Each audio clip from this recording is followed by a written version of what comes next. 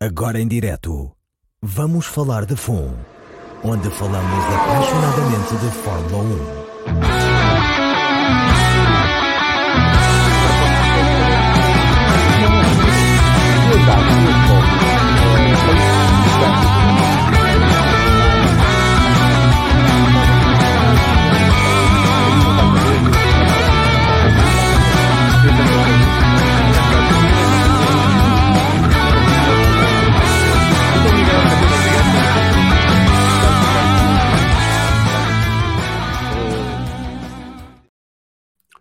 Olá, bem-vindas e bem-vindos a mais um Vamos Falar de FUN. Estamos na semana a seguir ao Grande Prémio do Canadá e na antevisão já do Rally do Safari, que arrancou hoje com o shakedown e continua amanhã até domingo pelas terras do Quênia.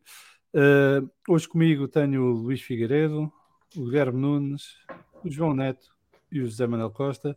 Bem-vindos a todos, de volta ao Vamos Falar de FUN.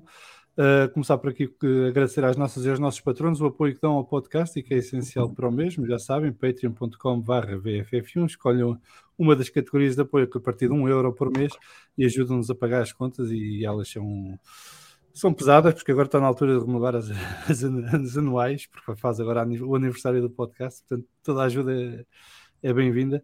Cumprimentar também aqui o nosso fórum TSF, que já está bem ativo. Um abraço para o Nuno Costa, para o Carlos Lopes, para o Pedro Queixapuas, para o Luís Rodrigues, para o grande Pedro Hermida, um dos subscritores aqui do canal no YouTube. Também podem ajudar o podcast fazendo join aqui no canal do YouTube, escolhendo uma das categorias de apoio. Também começa num €1 por mês, salvo erro. F. Martins, cumprimentar também aqui ao Rui Barbosa, ao Fernando Sampaio, ao Rodrigo Almeida,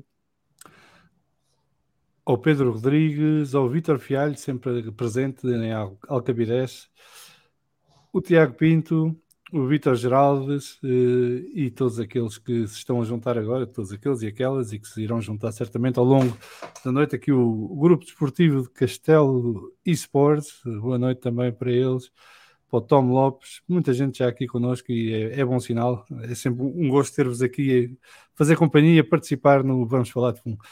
Ora, nós obviamente vamos começar pelos destaques do Grande Prémio do Canadá, um grande prémio que decorreu este domingo, com vitória de Max Verstappen, seguido de Fernando Alonso e Lewis Hamilton.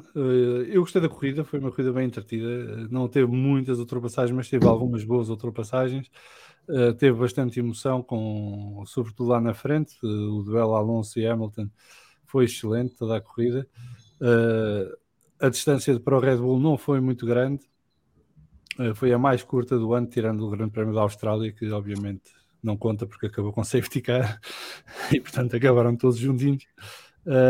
Mas de facto foi a primeira vez este ano que vimos um ritmo idêntico entre Red Bull, Aston Martin e Mercedes lá na frente. A Ferrari também teve um ritmo parecido, mas um bocadinho mais atrás, porque tiveram uma má qualificação. E depois as penalizações também não ajudaram, mas a verdade é que as 4 equipas da frente acabaram por andar ali na casa das 7 décimas entre elas, o que é muito bom, e é sinal de que as 3 trás estão a evoluir e a aproveitar um bocadinho o atraso da Red Bull a trazer os seus updates para este carro, que à partida só deverão chegar no Grande Prémio do Reino Unido, ou da Grã-Bretanha, perdão, em Silverstone. Começo pelo José Manuel, que já não vem aqui há mais tempo. Como é que viste este Grande Prémio do Canadá? O que é que gostaste mais? O que é que gostaste menos? Boa noite a todos, antes de mais, e aos nossos companheiros de viagem. Não, foi um Grande Prémio interessante, não, como disseste sempre bem, não teve muitas ultrapassagens, mas sobretudo viveu da aproximação que existe agora das equipas que estão atrás da Bull. E tendo o Sérgio Pérez numa fase em que o TIC e o TEC não estão a funcionar lá muito bem, permite que tanto a Ferrari como a Mercedes como a Aston Martin se aproximem mais dos lugares da frente.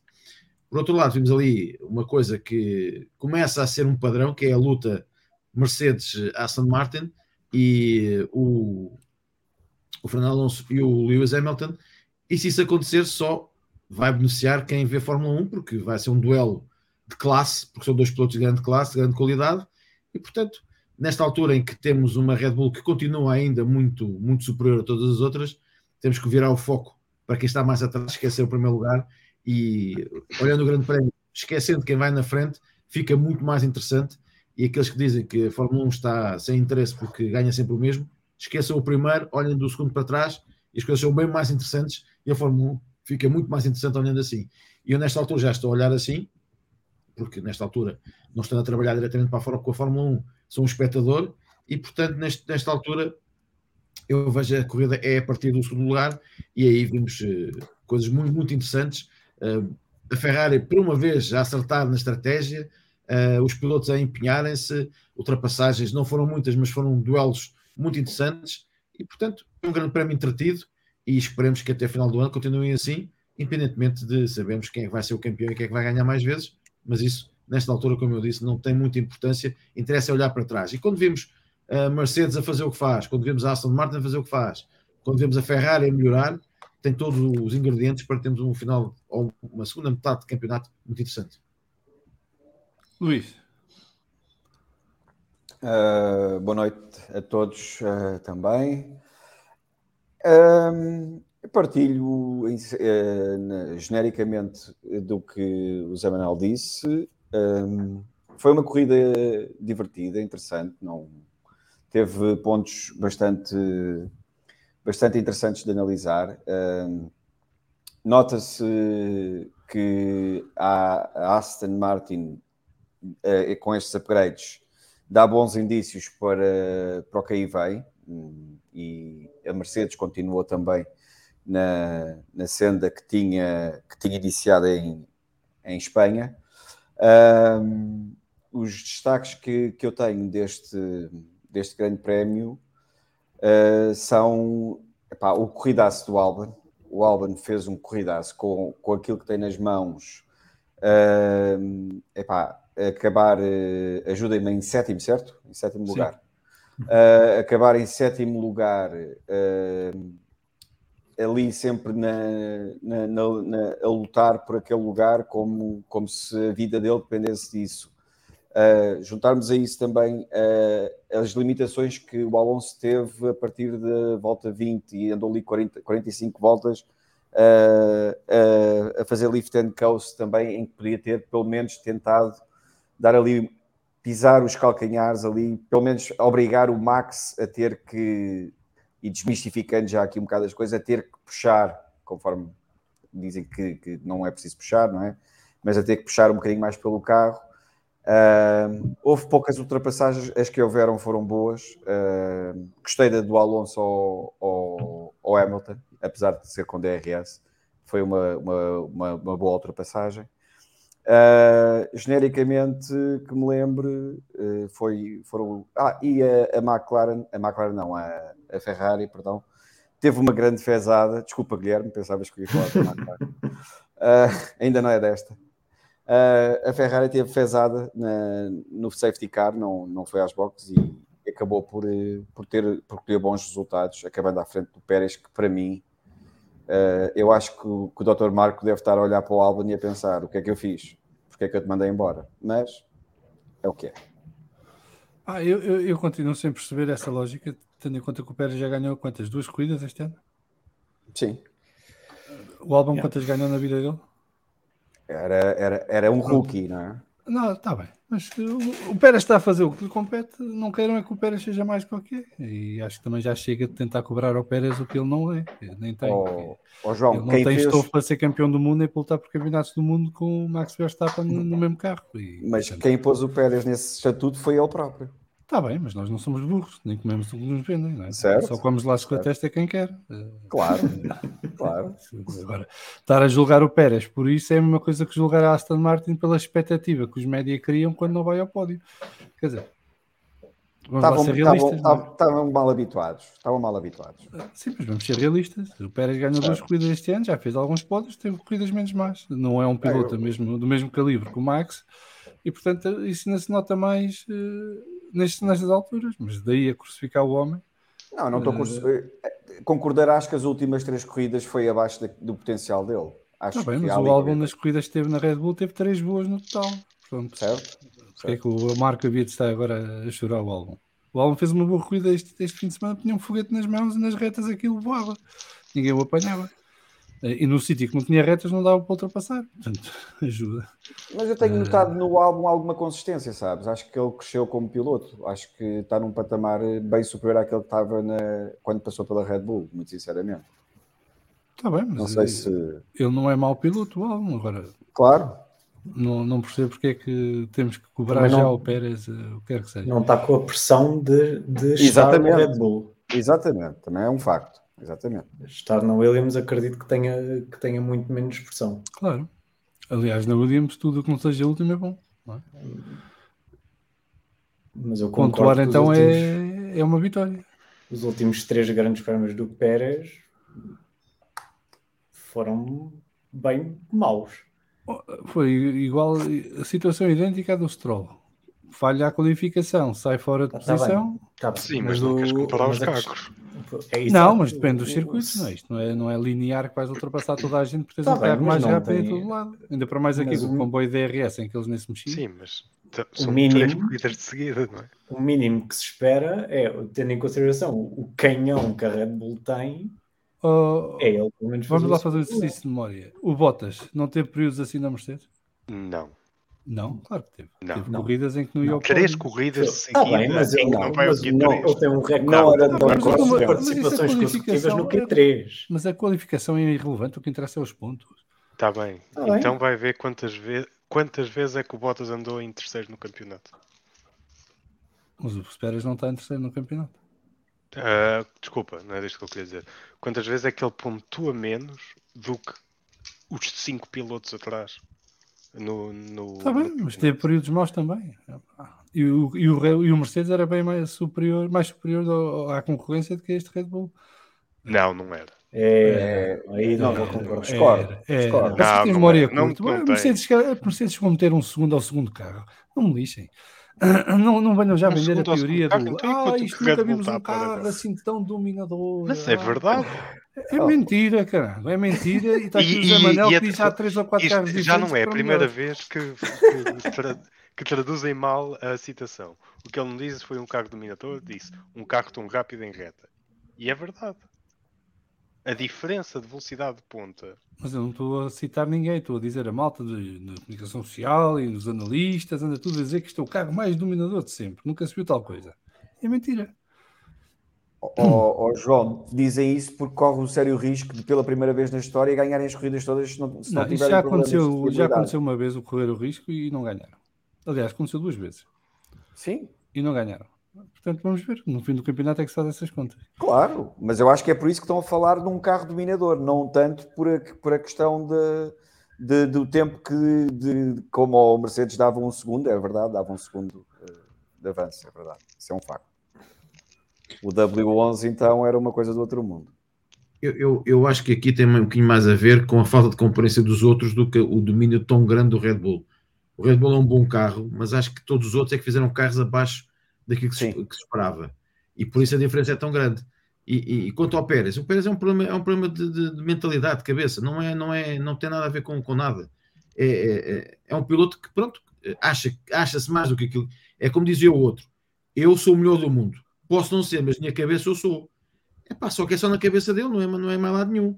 E, portanto, quando há um revés, ele não é capaz de mentalmente ser capaz de recuperar. Não tem a capacidade mental, a força que tem um Verstappen, que tem um Hamilton, que tem, se calhar, um Alonso, porque ele corre mal e quando corre mal é como a lei de Murphy. Se a torrada tem que ir com a manteiga para baixo, cai mesmo. E ele é um bocadinho assim, e o que está a passar é exatamente isso. E entrou naquela espiral de dificuldades e nada corre bem, porque é o toque aqui, é o erro ali, e depois, se repararem, ele está sempre a forçar, e quando, ao volante do carro de competição, quando vamos mais depressa do que aquilo que nós sabemos, é raro não haver um problema. E o que tem acontecido com ele é exatamente isso. É tentar ir mais além do que aquilo que ele é capaz de fazer, e depois estraga-se. Agora, acho que, aí eu estou com o João Salviano, estar a pensar se o Helmut Marko está preocupado ou não, eu acho que não está. Até porque essa situação é confortável para ele. O menino de estrela continua sem problemas, ninguém lhe toca, e portanto, por aí não tem problema nenhum. O Pérez até ver como foi preciso as sobras, teve o Pérez, não é? Exatamente. E portanto, quando o menino de estrela não vence, não está bem, ou tem uma indisposição, ou acordou mal disposto, o mexicano consegue fazer o trabalho. e, portanto, consegue manter a invencibilidade da Red Bull, que é isso que lhes interessa. Eu não acho que a invencibilidade vai durar a época toda, acho eu. Tenho sérias dúvidas. Eu, no desporto automóvel, é muito raro ver alguém ganhar assim desta maneira. Há de haver um dia em que as coisas vão correr mal, até porque no final da época o cansaço da parte mecânica vai se acumular. Agora, eu acho que aqui é um problema de mentalidade.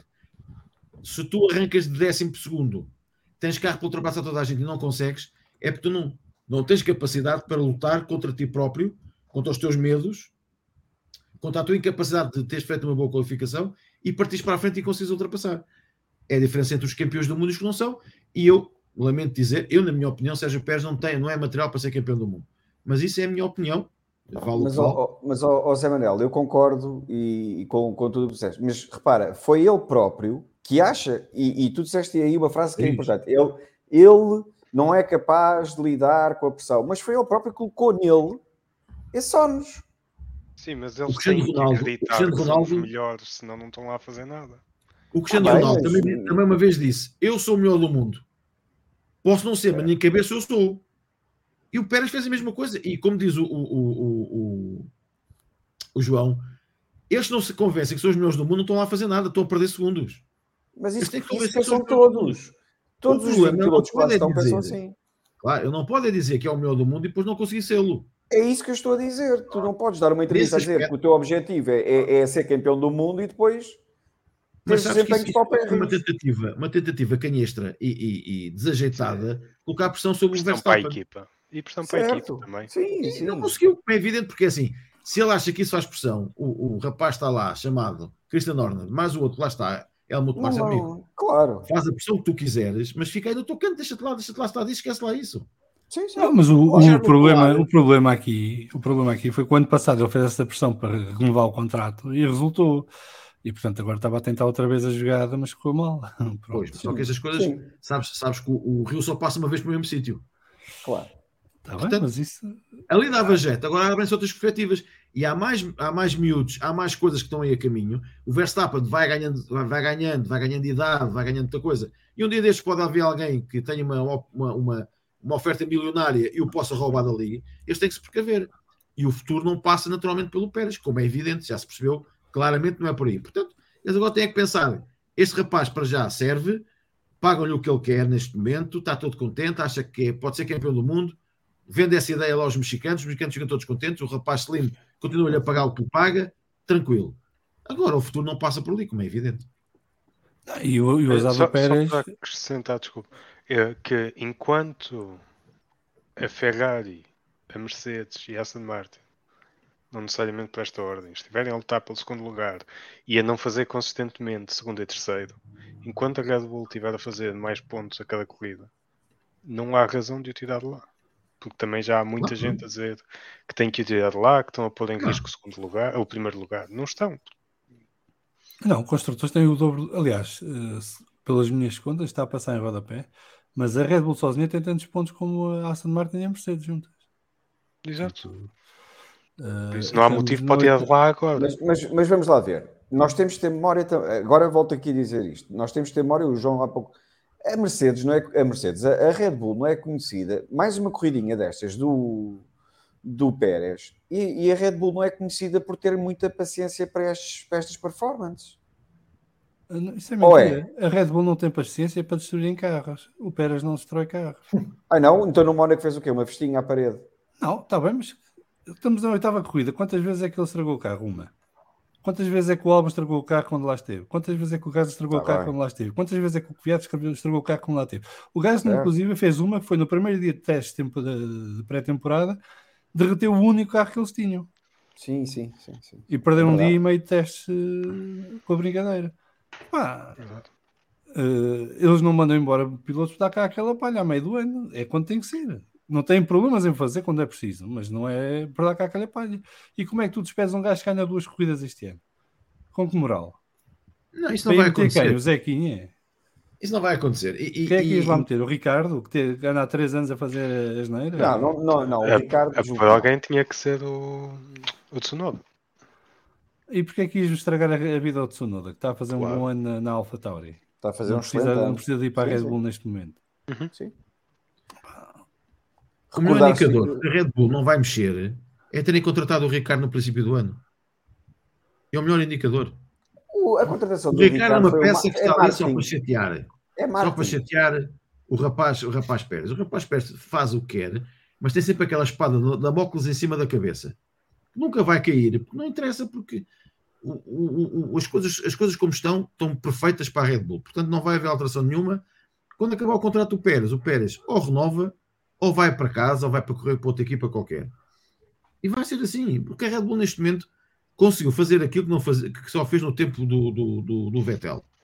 Portanto, nesta altura está tranquilo.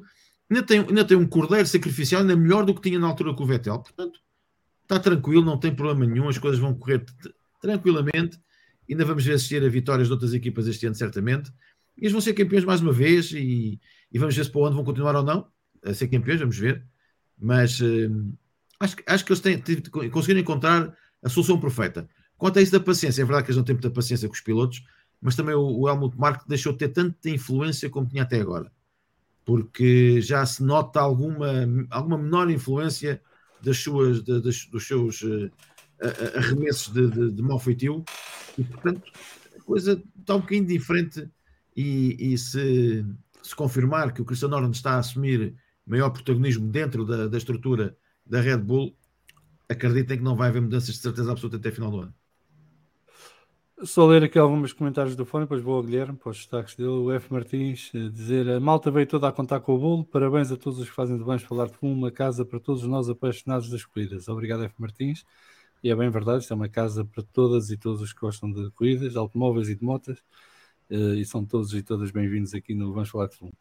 O Grupo Esportivo Castelo eSports, em algum momento se pensou que a estratégia da Ferrari podia ter sido muito mal, logo na altura em que decidiram não parar.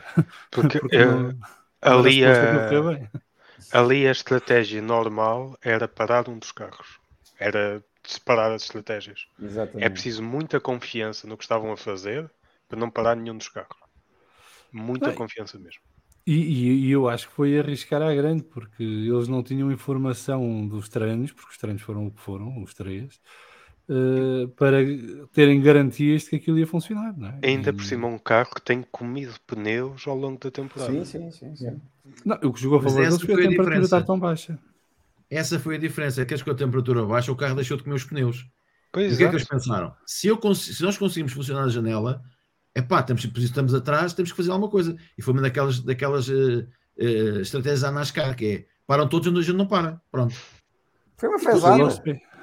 Foi uma fezada. E é verdade. Eu, se estivesse no muro das boxes, fazia exatamente a mesma coisa, perdido por 1000, perdido por 10.000. Claro. Mas se eu não fizesse aquilo, ficava aqui atrás na mesma. Portanto, e depois dividir a estratégia para os dois, iria criar uma confusão entre os dois.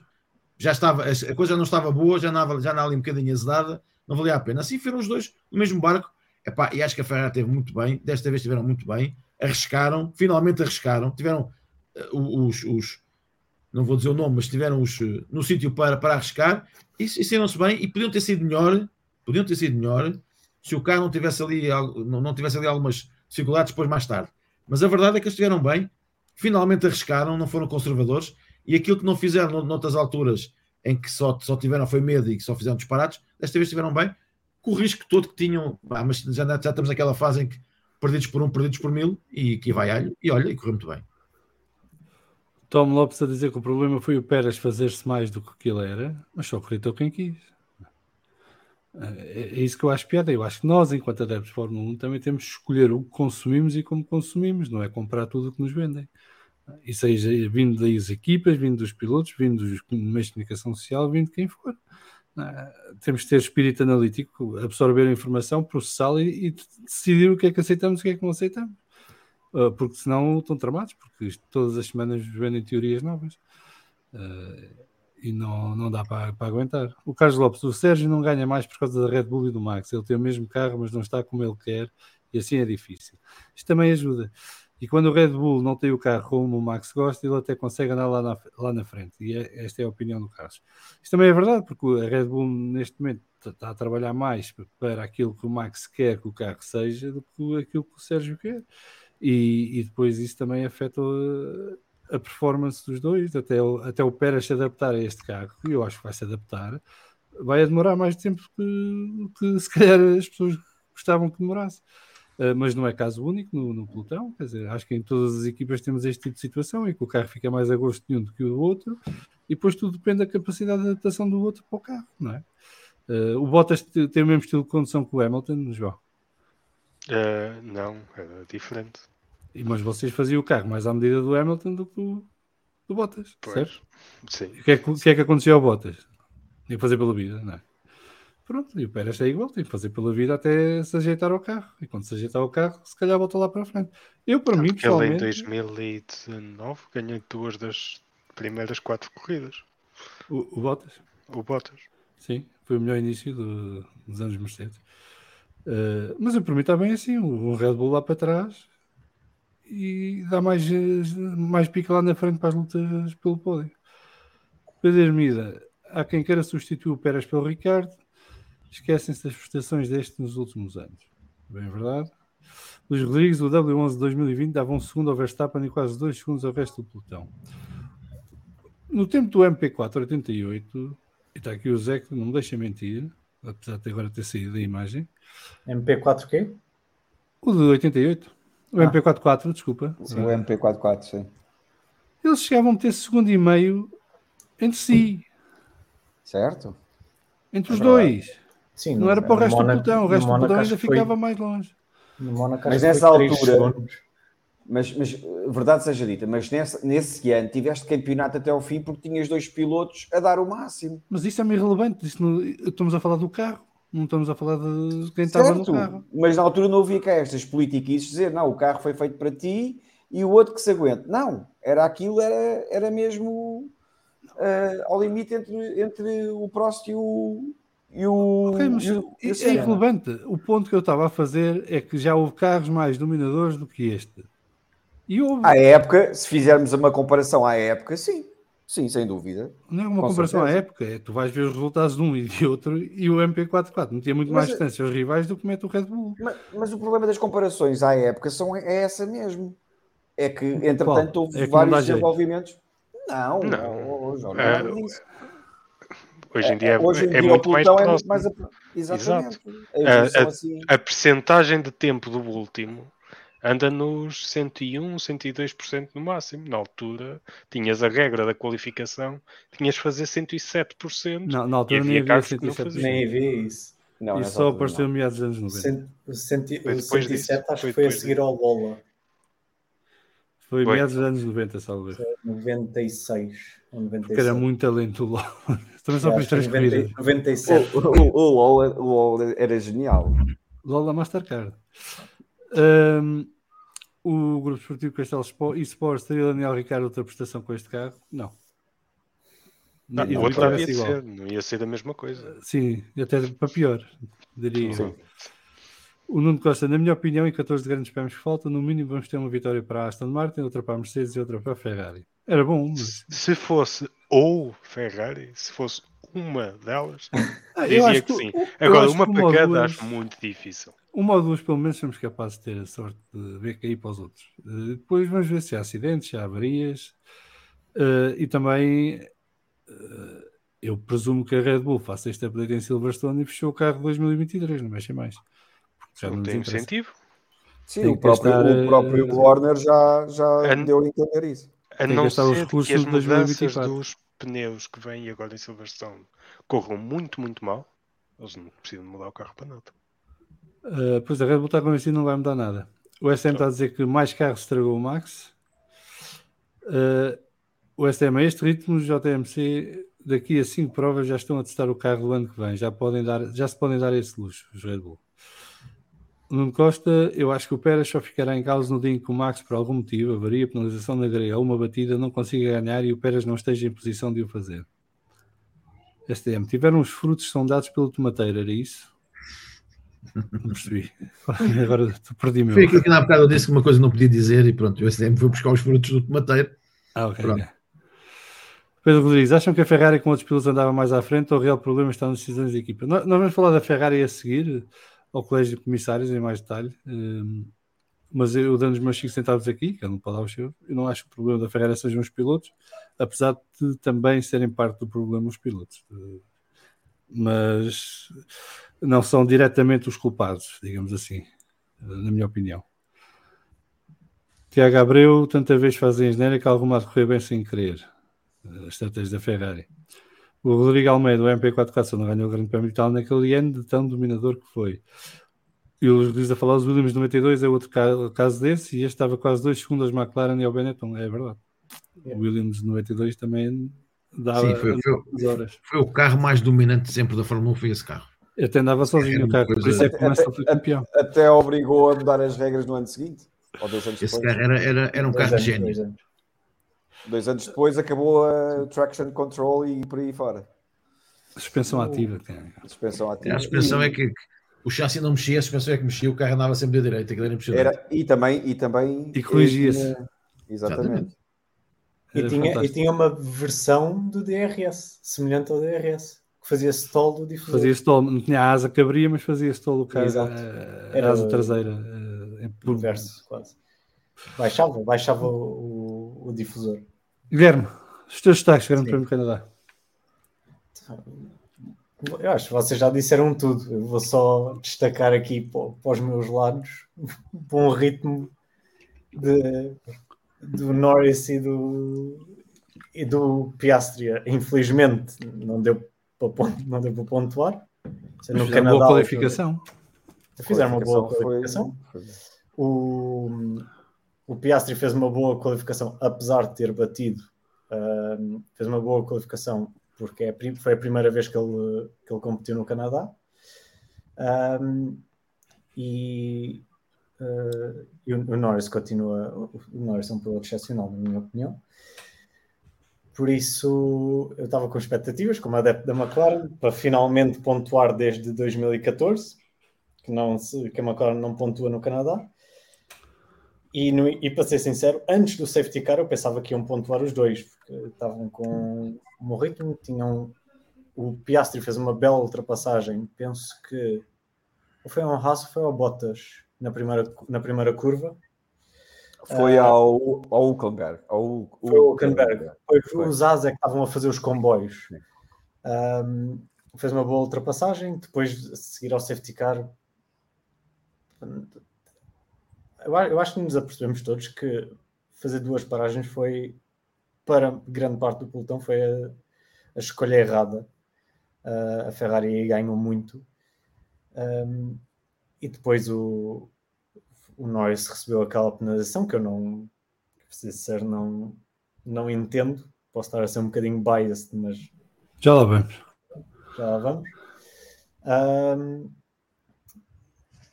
E por causa dessa penalização não pontuou.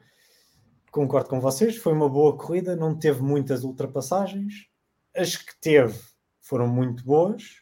Já falaram da do Alonso, que apesar de ter sido tecnicamente uma ultrapassagem com DRS, acho que o DRS teve, em termos de distância, estava bem colocado, porque as ultrapassagens não eram tipo autoestrada, pôr o pisca para a esquerda e siga.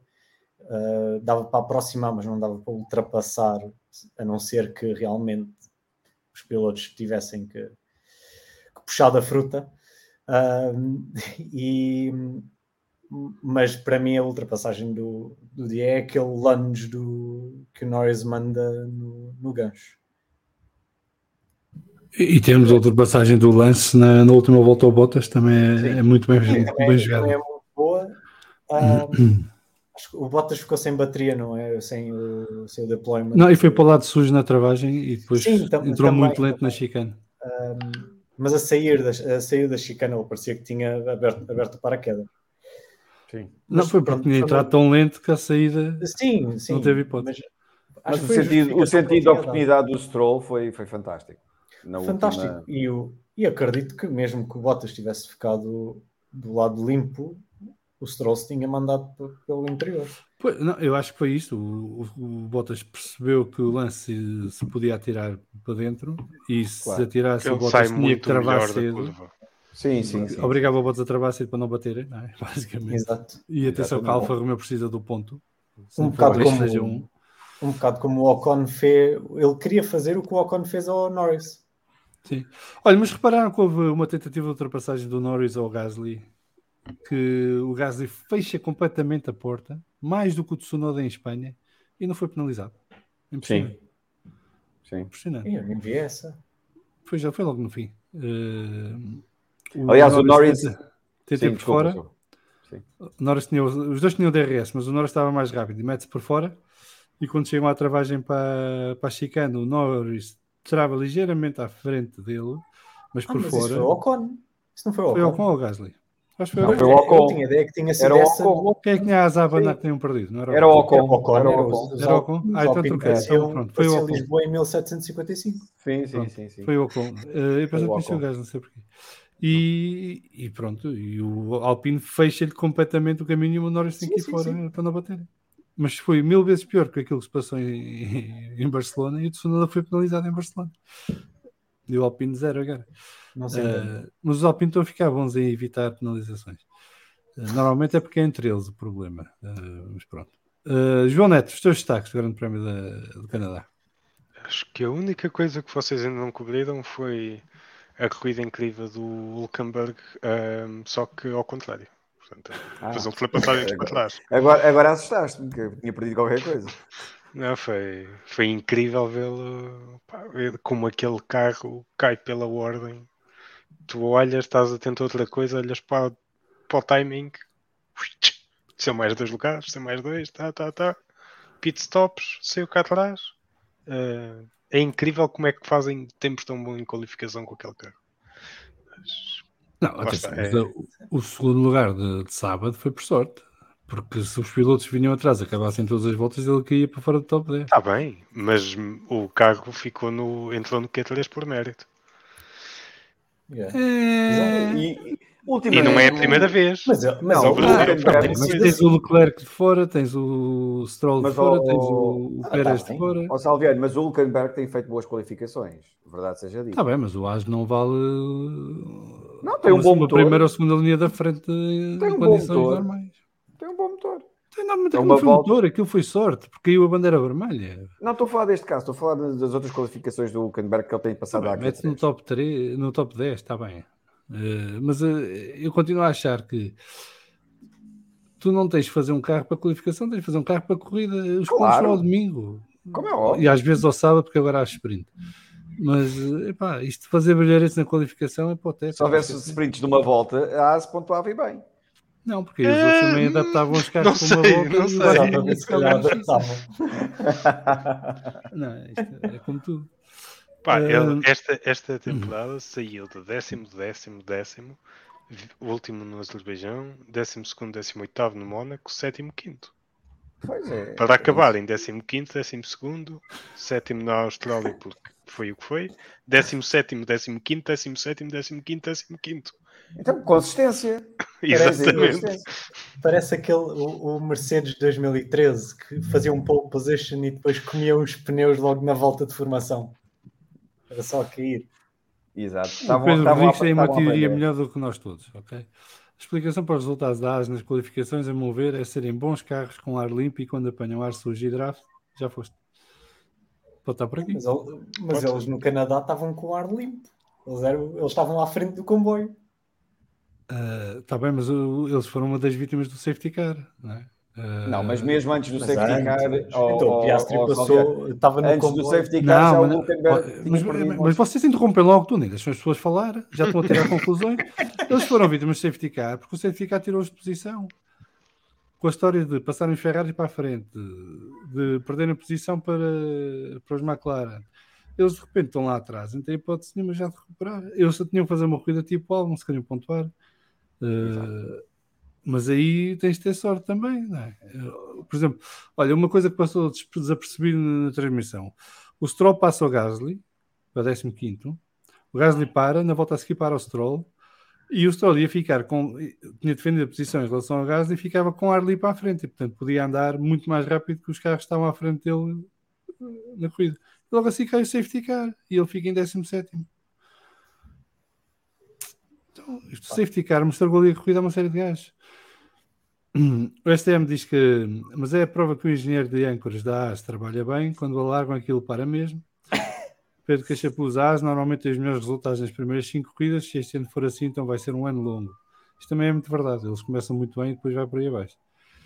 Esta é pá, desculpem a opinião controversa, mas o problema da AS é esse. O Nuno Costa, o Nico teve azar porque parou na volta antes do safety car. Pronto, lá está, foi um dos que perdeu com a paragem de safety car. Mas olha, o Jorge Russell, ninguém falou. O Jorge Russell este ano está a sofrer um bocadinho a pressão, não é? De ter um colega de equipa finalmente desperto e a fazer aquilo que sabe. Parece que afinal o outro é bom, pá. Dá-me a sensação que estão a fazer um carro à medida do Hamilton e ele está a sofrer com isso. Exato. Ele está a sofrer é que o colega de equipa já não está a dormir, não é?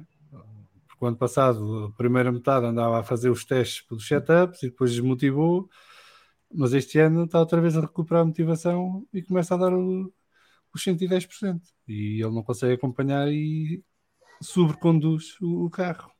Porque aquilo é um erro de quem está a forçar o andamento. Claramente. Naquele sítio. Ali é pedir chuva. E depois por azar bate mesmo de quina, que é para partir o máximo possível da gente. Salviano, tu viste que a 3 voltas ou 4 voltas do fim, a comunicação rádio do Max fez exatamente o mesmo erro e quase que saía disparado também. E até deu uma gargalhada com isso. Não foi no mesmo sítio. Não foi? Não, o do Max foi na outra chicane. Não. Foi naquela chicane. Foi na mesma. Ele passou com Olha que não, eu acho que foi na outra chicane a seguir. Não. Tenho a certeza, foi na Salviano. mesma. Tenho a certeza. Não ele foi a seguir à primeira fundo. zona da DRS do Max? Não. Olha que eu ia jurar. Foi a chicane antes do gancho, foram os dois. Exatamente. Não, o Russell não foi a chicane antes do gancho. Foi. Não, foi sim, senhora. Não foi nada. Foi. Então o gancho Russell não foi na curva 4. Ele sobe o corretor para a esquerda, ele sobe o corretor e vai... E perde o botão para o Russell não foi na curva 4? Não, foi na chicane antes eu juro que foi na curva 4 o Russell e que o Max foi na podemos ir ver. Eu aposto contigo. Se alguém puder ir ver, agradecia, porque eu quando vi as imagens fiquei malta aí do chat, tirem-nos lá aqui as temas, pá. João, vai ao supercomputador, deves ter as repetições da Mercedes. Já que está a opinião completa do STM. Desculpem a opinião controversa, mas o problema da ASA é estarem na indústria de corridas com carros da Uber. O Pedro Cachapuz diz que o Russell entornou o chá. O Pedro Rodrigues diz que o Luís já não tem a Ângela para lhe tirar o sono. Não era bem isso que ela lhe fazia. Eu acho que a rapariga não tirava o sono. O Russell despistou-se na curva 9. Pois, foi na 9 também? É a chicane antes da... É exatamente no mesmo sítio. Eu estava com esse tinha sido na 4. Não, foi na 9. E o Russell só está é outro piloto, também acha que é o melhor do mundo, mas é na cabeça dele, porque na realidade não é. E a partir de agora, tendo o Lewis Hamilton de volta ao seu melhor nível, tem que falar, tem que se calar, sossegadinho, pode refilar um bocadinho, pode dizer aquelas parvoices britânicas, mas não tem muitas hipóteses de fazer muito mais do que aquilo que faz, e tem que se resignar a ser o segundo piloto da Mercedes e ponto final. Uma coisa é teres um carro que não serve ao fato do Hamilton e tu fazeres a tripla escuração e consegues fazer melhor que ele. Quando ele tem um carro que já lhe diz mais qualquer coisa, que já lhe entra no fato, a partir daí esquece lá isso. No Russell não terá hipótese nenhuma contra Lewis Hamilton e pronto. E o Lewis Hamilton deixou-o falar, ele até foi fazer um polígrafo com os tipos, já não sei de quem é que foi. Da Sky. E voltou, é assim, acho que os tipos da Sky, em vez de o ajudar, só lhe estenderam foi uma areia movediça, que ele foi enterrando. A Sky faz-lhe propaganda a tentar desta vez foi uma estupidez quando fazem a pergunta: achas que és melhor que o Lewis Hamilton? Essa pergunta não se faz, isto é assassino. Pois é. Pode dizer, não sou. Mas ele sabia que as perguntas são aprovadas. Ele sabia que essa pergunta ia ser feita e pôs a jeito. Mas é assim, o que é que ele respondeu? O que é que ele respondeu? Sim, o que é que achas que ele respondeu? Por isso era melhor. Pronto. Tinha que ser diplomático. Pronto, mas é que ele não podia ser. Ele só tinha que fazer. Mas ali não há resposta certa. E deu mentira. Se não, estávamos a crucificá-lo também. Não, porque ele não pode ir ali e dizer que o colega de equipa é melhor. Mas aquilo é um polígrafo. Ele podia dizer, estamos ela por ela, ele é mais forte que ele numas coisas, eu sou mais forte que ele noutras, está resolvido. Ele é um polígrafo na televisão. Pá. Se aquilo é para promovê-lo, a equipa de comunicação dele só tem que chegar ao pé deles e dizer assim, meus amigos, não façam perguntas de comparação. Exatamente. Só façam perguntas sobre o que é que ele faz, o que é que ele é bom, onde é que ele é bom. E ponto final. Eu gosto de dar rédea livre. Há de haver alguém que vai fazer mais asneira. O Eu F. já Martins tive está casos aqui a desses dizer. que pessoas que a comunicação percebem zero e então acham que podem dizer o que quiserem. Pai, não se pode. O que ele fez ali, aquele episódio com a Sky, é só Sim. um tiro de canhão nos pés. Sem Pronto, e a dúvida. partir de agora, o homem deve estar em casa a rir. Olha, este palhaço palermazito está aqui a fazer o quê? Acho que ele já tinha Não, descoberto, já o sabia isso, Hamilton não foi preciso não ver vê isso. essas coisas. O Hamilton acho que é o piloto menos interessado na Fórmula 1 da grelha toda. O É o Hamilton, que lhe quando não parece. está. Mas acho que há uma entourage à volta dele que trata desse assunto. Claro. E que lhe diz assim: olha, É sabes que que são o que é pagos. que o rapaz Russell disse? Foi isto. E ele diz: é? Está bem. Pá, Olha, o sabes F. que Martins os está a pilotos- dizer: Russell calado, acho mais fácil Moisés voltar a abrir o Mar Negro porque aquele menino está calado. O Moisés não abriu o Mar Negro, F. Martins, foi o Mar Vermelho. Pois. É raspa no mar, mas pronto. Mas o sentimento está correto. Está certo.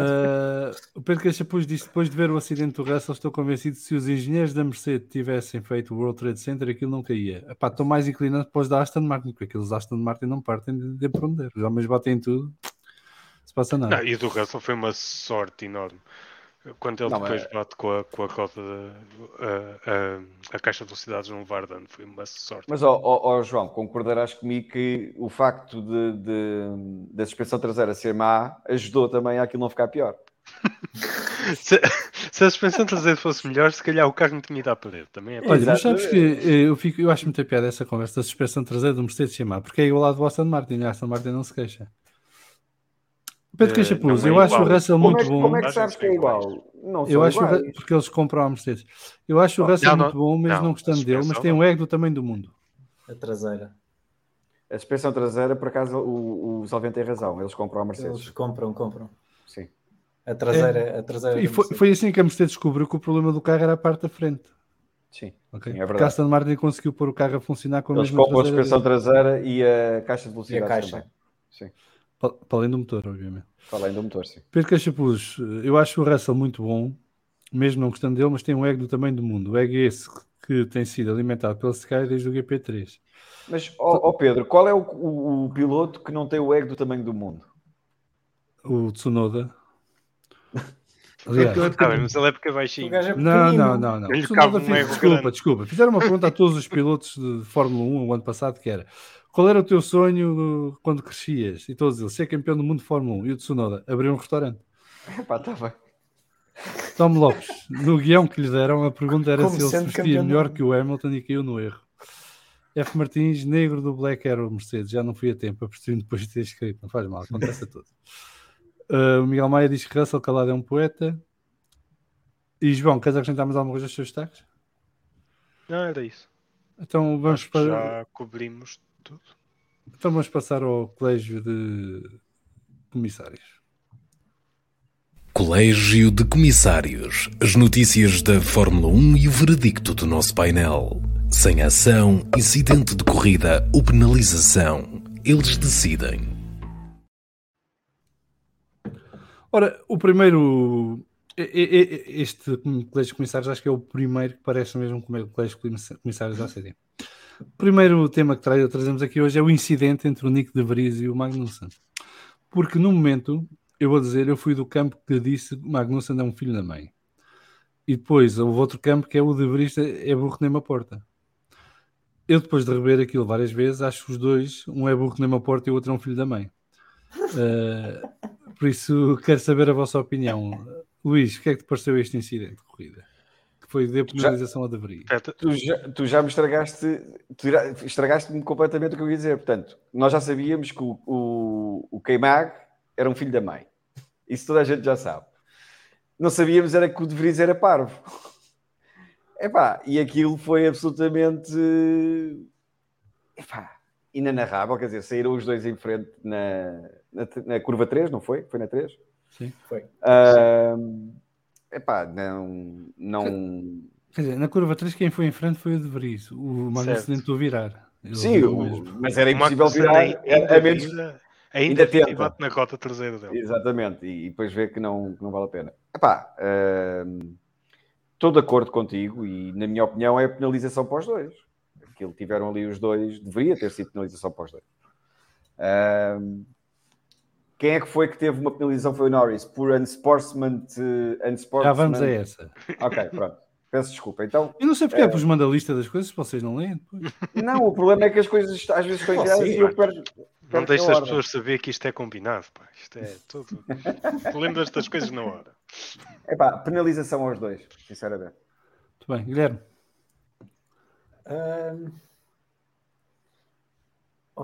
Eu concordo com vocês. Foi ambos.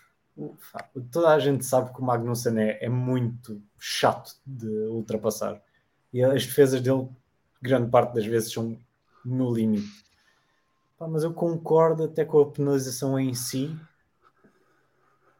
porque o erro acaba por ser do De Vries, por burrice, mas o erro acaba por ser dele. Por isso eu vou concordar tenho que concordar com a penalização. Por isso para mim é... mas o De Vries quer má travagem, se fores ver, ele bloqueia a roda e tudo. Sim, mas não estou a dizer que não. Agora, a questão é que ele impede o Magnussen de virar. Sim.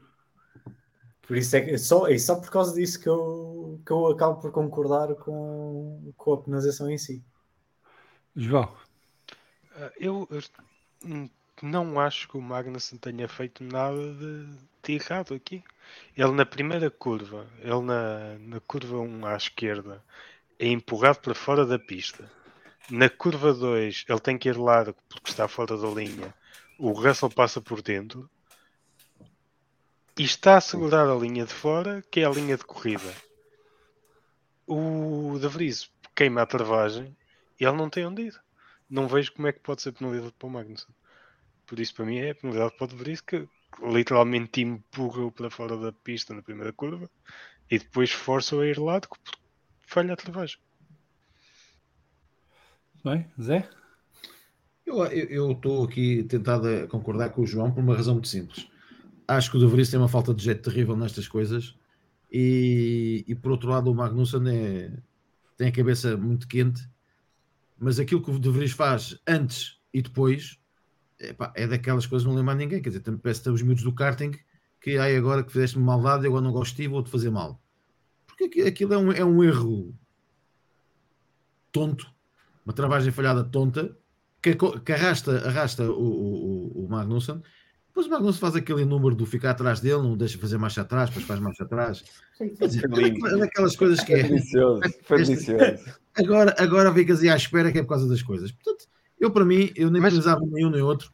É um incidente de corrida e como diz o Magnussen, e não vou dizer o que ele disse, mas shit happens. Foi o que aconteceu ali, pronto, final.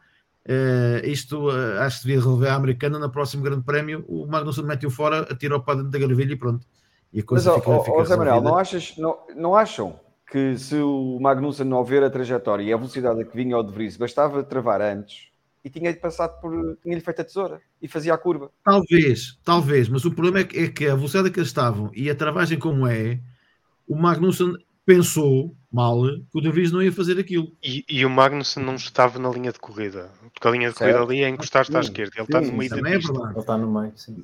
Mas de qualquer maneira, ele nunca pensou, porque aquilo é aquela velha história das motas. Tu quando travas muito tarde, tens que alargar a trajetória. O que acontece? Que está de fora, está mais lento, entra por dentro e faz a tesoura. Ele nunca pensou que o De Vries ali ia travar tão tarde. E o De Vries acreditou que devia ter uma âncora ou devia ter um paraquedas ou uma alma divina a parar-lhe o carro ali e pronto, e a coisa correu mal. Basicamente foi isso. Eu aí estou um bocadinho com o piloto da asa. Acontece. Mas eu aquela parte da pista não é usada ao fim de semana toda. Ainda por cima com a chuva está tudo sujo. Não tem como parar. Aquilo parecia uma ultrapassagem desesperada.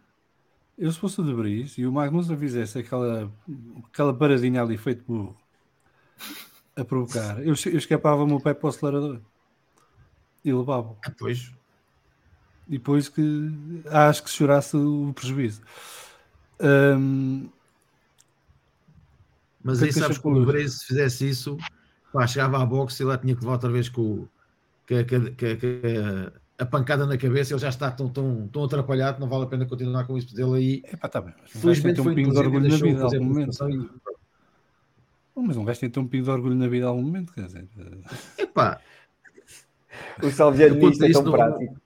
olha, João Salgueiro. Quer dizer, quantos já chega a picos de orgulho fanchada que foi a pilotos- luta entre os dois. E o gajo ainda faz a paragem ali à frente, estaciona o carro para eu não sair. Então, Aquilo peraí, foi pá. mesmo, aquilo foi bullying. Não, foi Aquilo foi propósito, bullying. aquilo foi mesmo o Foi miúdo de bullying. reino no nariz. Não É vais, bullying. agora não passas que eu não deixo. Pronto. Epá, mas é assim, mas Mas o esquece, Magnus está a precisar de alguém que orgulho. lhe acerte o passo. Já há muitos anos. Mas pronto. Já, mas já é- no mas tempo, sabe- já no sabes tempo que é melhor- do colega da equipa atual dele. E se olha acerta o passo, ele estiver lá na frente. O dia que ele estiver a liderar uma corrida, acerta-lhe o passo. Enquanto isso não acontecer, ninguém liga nenhuma. Não, mas estou a Há- dizer, há é de no ser daqueles paddock pilotos- mesmo. Há de ser daqueles pilotos que passam pela Fórmula 1 pelos motivos errados. Não é por ser brilhante na corrida, não é por ser brilhante em nada. É por ter o feitio que tem, pronto. Mas já o pai era assim, portanto, não vale a pena estarmos com muitas coisas. Mas O único eu, que se ser um calhar, bocadinho no diferente. paddock ia a NASCAR por cima dele. Talvez. Mas obviamente que o De Vries também é uma amostra de gente. Ele é muito pequenino. Portanto, Pai, não é, Pá, não mas é, não é para mas há de aquilo. haver alguém da AlphaTauri que seja maior que ele e ele pode mandar o amigo. Já que é O bullying, Tsunoda. vai, No- Tsunoda. O Tsunoda Tsunoda com mesmo já vai artes banquinho. marciais. vão os dois. Ora, Pedro Cachapuz diz que incidente de corrida, o Magnussen, em vez de ser inteligente, esperar pela reta, tenta recuperar a posição ao meio da curva e o De Vries esqueceu-se que tinha de travar. O F. Martins, penalização, juntou-se a fome com a vontade de comer, mas foi divertido vê-los a fazer marcha atrás, só faltou o aviso sonoro das caminhonetes. O Tom Lopes, eu pensava que momentos destes apenas aconteciam nos simuladores. Não, E porque antes no de continuar, simulador tem o botão reset to track. Nunca aconteceria. Exatamente. isto é se estiveres ligado. Não é? Há gajos que são puristas e que não querem essas coisas, têm que fazer a manobra toda e tal. Na liga não deixam usar, é verdade. Nuno Costa, tive ontem a ver um podcast de Red Bull e uma engenheira falou de um upgrade agora antes da pausa de verão, nomeadamente no Underfloor, e outro upgrade na segunda parte da temporada. Eles todas as corridas trazem updates, Nuno. O que nós estamos a falar é aquele grande pacote de desenvolvimento em que eles aperfeiçoam várias partes do carro em simultâneo, não é? E que lhes dá algumas décimas de performance extra, e esse é o que chega em Silverstone, mas eles depois vão continuar a trazer updates, nem que sejam específicos para cada tipo de circuito. Não vão gastar mais horas de túnel de vento e CFD a desenvolver grandes componentes para o carro, porque além que não precisa, não tem essas horas. Porque agora aproveito, e o João está aqui, pode-me ajudar. A penalização da Red Bull só agora é que vai começar a doer, porque tudo o que nós vimos até agora foram coisas que eles já tinham começado a preparar o ano passado, quando ainda não tinham penalização. Este carro foi feito com as horas de túnel de vento do ano passado, certo? Mas qual penalização? Eles tiveram penalização? Tiveram. Tiveram. Eu sei, Se eu estás estava a a ser dormir, irónico. vais Não, ao eu Google e estava- procuras. João, eu estava a ser irónico porque aquilo não teve efeito. Mas é que a penalização ainda não faz efeito, Só só agora é vai que começar a tem. fazer efeito. Vamos ver. Eles, o ano passado, já tinham este carro em desenvolvimento e, portanto, acabaram com as horas de tempo Não, que tinham porque- no túnel de vento. Eles, a meio do ano passado, estavam em primeiro no campeonato, portanto já tinham reduzido na segunda metade. Eles Não, mas levam isso uma não. cacetada sobre a cacetada. Não, a penalização só chega em novembro. Não, a A penalização penalização vai só agora. foi emitida Estás em a falar da novembro, penalização do dos 10%. cost cap. Ok. Sim, do Sim, cost do cap. cost cap. Ok. Portanto- Eu estava a pensar de estarem à frente no campeonato. Portanto, só o que eles vão trazer agora daqui em diante é que vem do túnel de vento e CFD dos primeiros 6 meses deste ano. Sendo que no dia 1 de julho faz reset. A Red Bull fica onde está, mas a Mercedes e a Aston Martin vão ter menos horas. A Ferrari, curiosamente, vai ter mais horas, porque é pela ordem do campeonato no dia 30 de junho. Uhum. E, portanto, só agora é que o avanço que a Aston Martin, por exemplo, tinha, vai começar a fazer verdadeiro efeito, porque eles tiveram quase 40% mais de tempo de túnel de vento e CFD nos últimos 6 meses. E isso vai fazer diferença a partir de agora, à medida que eles vão trazendo o que tiveram a trabalhar durante estes 6 meses e vão metendo no carro, coisa que a Red Bull não pode igualar. A E a Mercedes Mercedes? vai manter as horas. Porque eles estavam em terceiro lugar. Eles mantêm. Estão em segundo agora. Tem um segundo. Pois é, estão em segundo. Eles acabaram o Canadá em segundo lugar. Desculpa, eu assumo sempre que a Aston Martin é que está em segundo. Sim. Não, o Alonso- Mas o Alonso Nos nossos nos corações pilotos. está. Nos nossos corações está em segundo. nos vossos, o meu coração está de sétimo, acho eu. O teu coração é melhor ser da Aston Martin nesta altura. Vai por mim. E, portanto, só agora é que a Red Bull vai começar a sentir os efeitos e tem que preparar o carro de 2024. Portanto, eles não vão mexer muito mais no carro deste ano. Em termos de grandes desenvolvimentos. Só uma Coisas pergunta. por nós.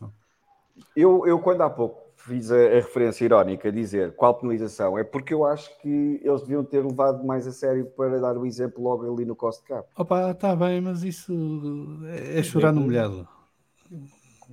Não faz diferença já. E é sempre assim. Devia ser sempre pior do que o que é. E nunca é mal pior para ninguém. Quer dizer, a única vez que alguém levou um castigo a sério foi a McLaren em 2007. Exatamente. Foi a primeira e última vez, me lembro. Portanto, Só muito grave, não é? E tudo por causa de umas meras fotocópias. burrice, portanto, ainda mais grave deve ser a penalização. É que Não, nem foi os por causa do senhores Alonso, foi por causa do que... Alonso. É que nem os senhores que assumiram que combinaram o resultado de uma corrida, ou que fizeram para combinar o resultado de uma corrida, levaram Pronto. essa penalização. O obrigatório foi proibido de... Não, a equipa, sim, eu estou a falar da equipa. Sim. A Tá Renault bem, não ficou sem pontos esse ano. O Max Mosley disse que 10 milhões era por causa da ação e 90 milhões era porque o Ron Dennis era um filho da mãe. Ele não disse E é estas verdade. palavras, Mas era um grande filho da mãe. Era um excelente filho da mãe. mas isso não é justificação para aplicar 100 milhões de multa numa equipa. Sim, isso é Então, o Nuno Costa está aqui a pôr as horas que a AM vai ter a menos de túnel de vento, são 240, e que a Ferrari vai ter 120 a mais. Então vou-vos dizer as horas todas. A Red Bull vai ter 756 horas de túnel de vento. A Mercedes vai ter 900. A Aston Martin vai ter 960. A Ferrari vai ter 1020. A Alpine vai ter 1080. A McLaren 1140. Vamos. A Alfa Romeo 1200. Agora quem é que está em sétimo no campeonato? Não, em oitavo? O Williams. O Williams. A Williams vai ter 1260. A Alfa Tauri 1320. E a AS 1320 e a Alfa Tauri A Alfa Tauri 1380. tem último, a Williams em nono, a Haas em Haas oitavo, a Alfa Então, Romeo sim, em então a Williams Tauri, tem sim. 1320, a Haas tem 1260 e a Williams tem 1380. Portanto, a Aston Martin perde porque estava em sexto, passa de 1200 para 960. A Mercedes passa de 900 para 900, 960 para 900. A Ferrari passa de 900 para 1020. E a Red Bull mantém as 756. Okay. Vamos continuar. Próximo tema. Unsafe releases de Hamilton e Norris e a não penalização dos mesmos. Começo por ti, João, né? Estavas a rir? Vai já por ti. Exatamente, ó, para ti, tá bom. Não é sem penalização, então aquilo foi alguma coisa. O Alonso acha que o pessoal ele tem que ir a uma escola de drama para ver se aprende um bocadinho melhor skills de ator. Isso porque falam aquilo vocês não foi agora nada. de peito feito porque se safaram-se, não levaram penalização que deviam ter levado. O teatro do Alonso é irrelevante para o caso. Está bem, pronto, fica a Se o tua Alonso opinião. não travasse, espera aí, é que há uma referência na decisão do Colégio de Comissários que é interessante, é que eles dizem, não, o piloto da Aston Martin teve que travar. Foi a ligeiro. Entramos na história da intensidade, não é? Porque Parece estamos ser a falar de penalti ou futebol. não. Depende da intensidade. A verdade é que ele teve que travar, ele não deveria ter que travar. Diz que teve que travar ou que ele travou? Não diz que travou. Não, mas vê-se que Diz ele que trava. travou, não diz que teve que travar. Calma. Não, que teve que João, travar. mas Vai lá vê-se ver. que ele trava. Também não Sim, sejamos... Ele guina o volante, mas vê-se que trava. Sim, está ok. Pronto. Mas. E quê? Ele tinha distância. Ele Assim, porque bateu-lhe. travou. Estás a perguntar a quem? A questão é Mas que estou-vos a quando um perguntar a carro sai, vocês. mas espera aí, a questão Não, é que quando um carro, vamos lá ver uma coisa. A questão é que quando um carro sai para a linha para a via das boxes, não pode obrigar a outro a travar de repente. Isso é a definição de unsafe release. Não é preciso o outro carro estar ao lado em paralelo. Ok? Mas o mais grave, e vocês estão a pegar na do Hamilton, o mais grave é a do Norris. Porque essa Certo. ainda é mais evidente. Sim, Essa aí- é ainda pior, sim. Essa... E eles não penalizam nenhuma. Eu já dei a minha teoria no debrief, mas vocês deem as vossas e depois vamos lá à minha. O que eles dizem é que não havia risco de colisão. porque a distância era suficiente. É o que eles dizem na decisão. É Logo não há penalidade. Não. Se o Não, Alonso não trava, se o Alonso não trava, eles batiam. Tocavam-se eles com dizem eles. que não, e eles têm os dados. Dizem que não.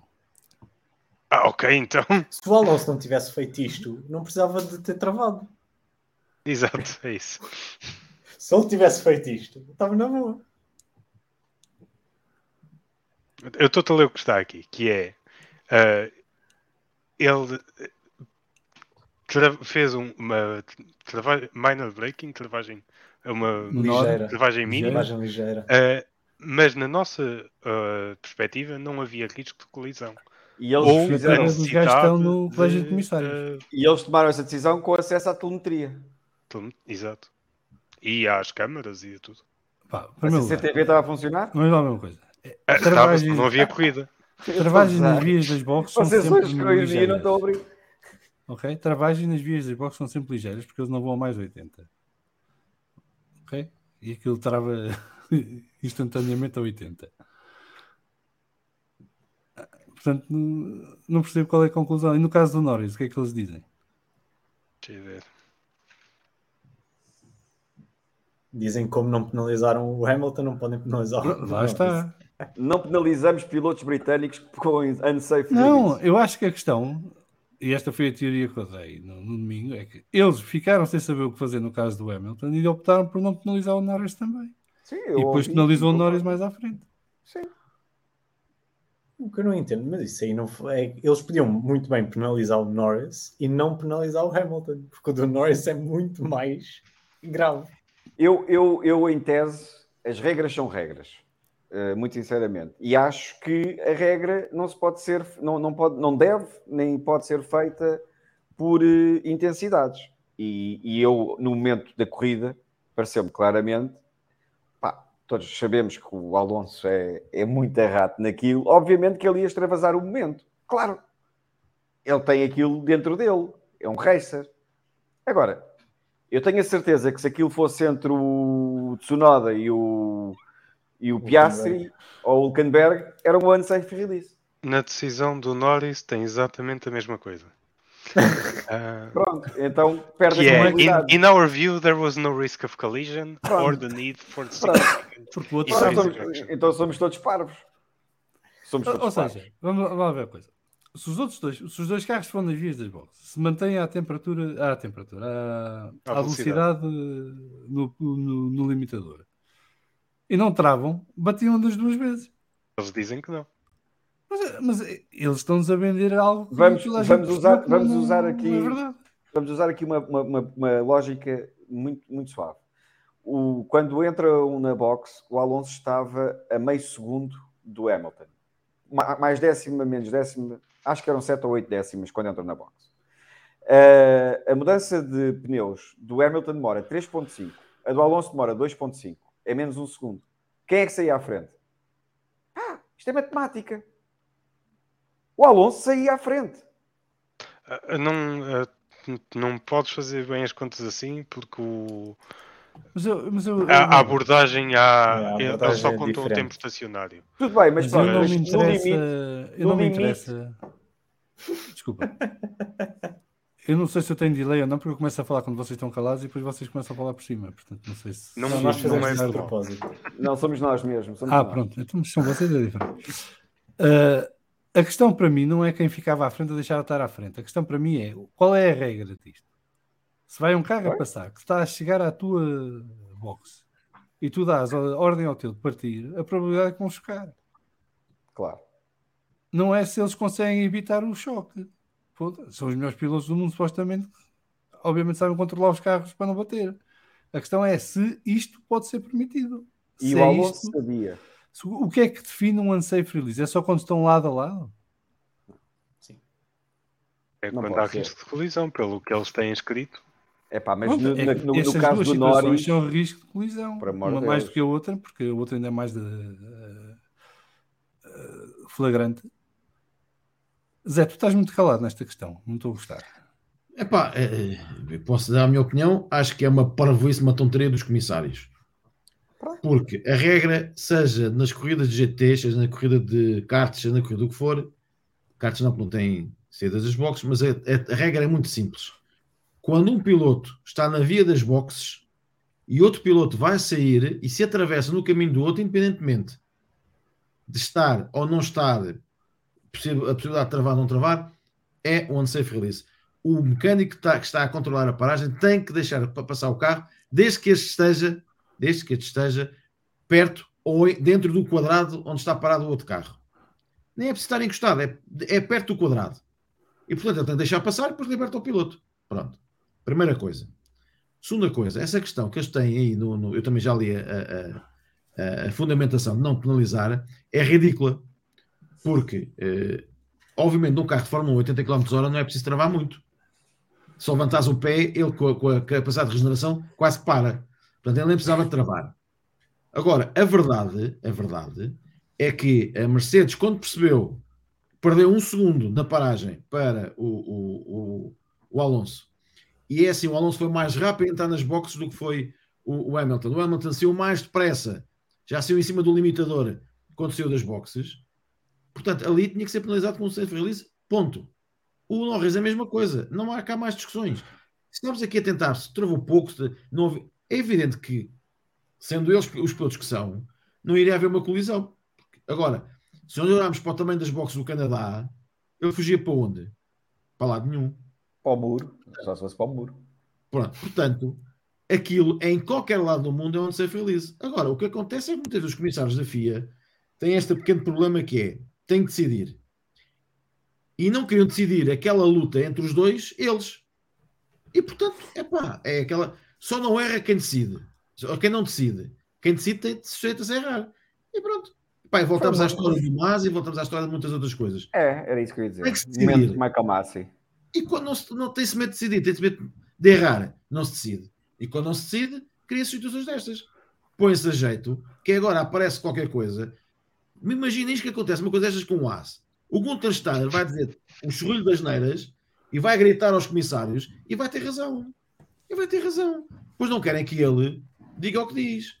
E vai com as filmagens. O que eu quero, vai com as filmagens. O que eu quero perceber, não em relação a esta corrida, mas para o futuro, é a partir do momento em que é unsafe release, porque e há pessoas que estão a mandar mensagens a ajudar a dizer que uma das coisas que a regra diz é que tem que haver um risco grande de colisão, e outra é que o bico do carro de trás tem que estar na janela de operação do carro que está para ser libertado.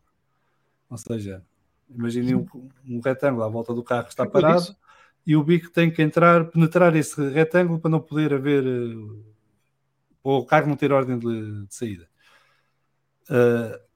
Eu não sou expert e, portanto, não trabalho na Fórmula 1, não sou engenheiro, mas eu meto-me confusão que uma regra diga isto: que o bico do carro tem que estar no retângulo de operação do carro que está parado. O carro está em movimento. Ok. Mas tu não podes criar uma regra sim, que... mas tu não estás a velocidade de eletrões, pá. Dá para ver no momento. Não dá nada para ver no momento. Tu estás a falar num carro em movimento em que em milissegundos está em unsafe release e milissegundos atrás não está. Sim, mas é assim que a física funciona. Há uma barreira, há uma linha que separa do momento. Mas o risco é igual nos dois lados. Não é maior milímetros à frente e os milímetros certo, mas tem que haver um sítio, tem que haver uma maneira de eles se unirem, senão a partir... Não, mas o que eu te quero dizer é que a linha vermelha não pode ser o início desse retângulo, porque isso para mim já é tarde. Isso é outra discussão, ok? Mas tem que haver uma linha. Está mal escrita, a regra está mal escrita. Isso é tarde, não é? À semelhança do que aconteceu com as penalizações na boxe, que não se podia tocar também no carro, é mais uma mal escrita dessas. Mas sabes qual é a diferença? Porque é que aquilo não deu um acidente? Porque o Hamilton não tem ninguém à frente dele.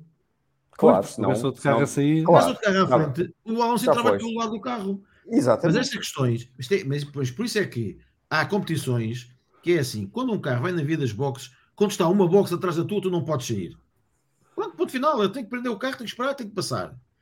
Na Fórmula 1 isto tem que estar dentro do espaço de ação do carro que está da boxe.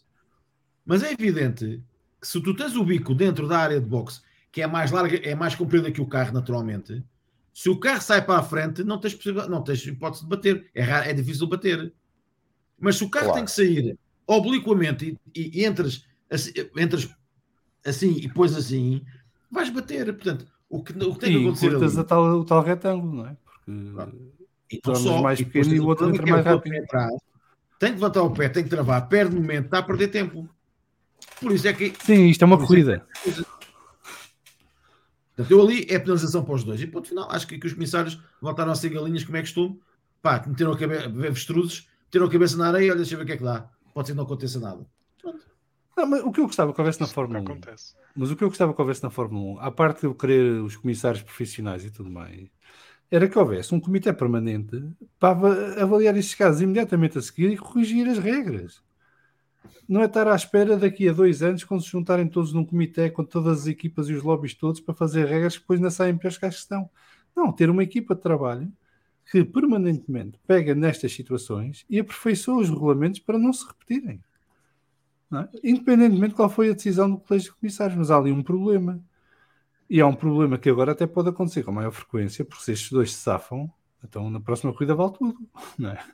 Ninguém vai respeitar nada, manda todos os carros para fora. Não é evidente. Por isso é que isto é um caso que pode no futuro fazer jurisprudência como fez a situação do Alonso. Sim, mas isso na Fórmula 1 jurisprudência não existe porque depende dos comissários que estão na sala. Não, mas na situação do Alonso fez. Concordarás que fez. Qual? Ajuda-me na Arábia Saudita. Não foram os comissários, não houve jurisprudência. Ou foi um desmentido com provas de que aquilo que estava a ser invocado pelos comissários não existia. E a penalização foi retirada.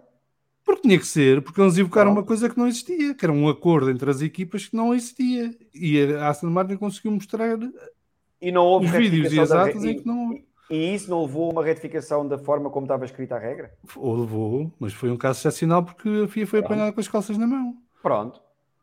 É não é a mesma coisa aqui. Aqui a questão é que tu, na prática, percebes que a regra não funciona. Claro. E, portanto, tem que haver uma reação rápida, nestes casos, para retificar a regra. Ou para clarificar a regra. E não pode ser a meter equipas e... Não, é estes gajos que ali estão, especificamente para essas funções, fazerem a clarificação da regra e siga para bingo. Não há cá input de mais ninguém.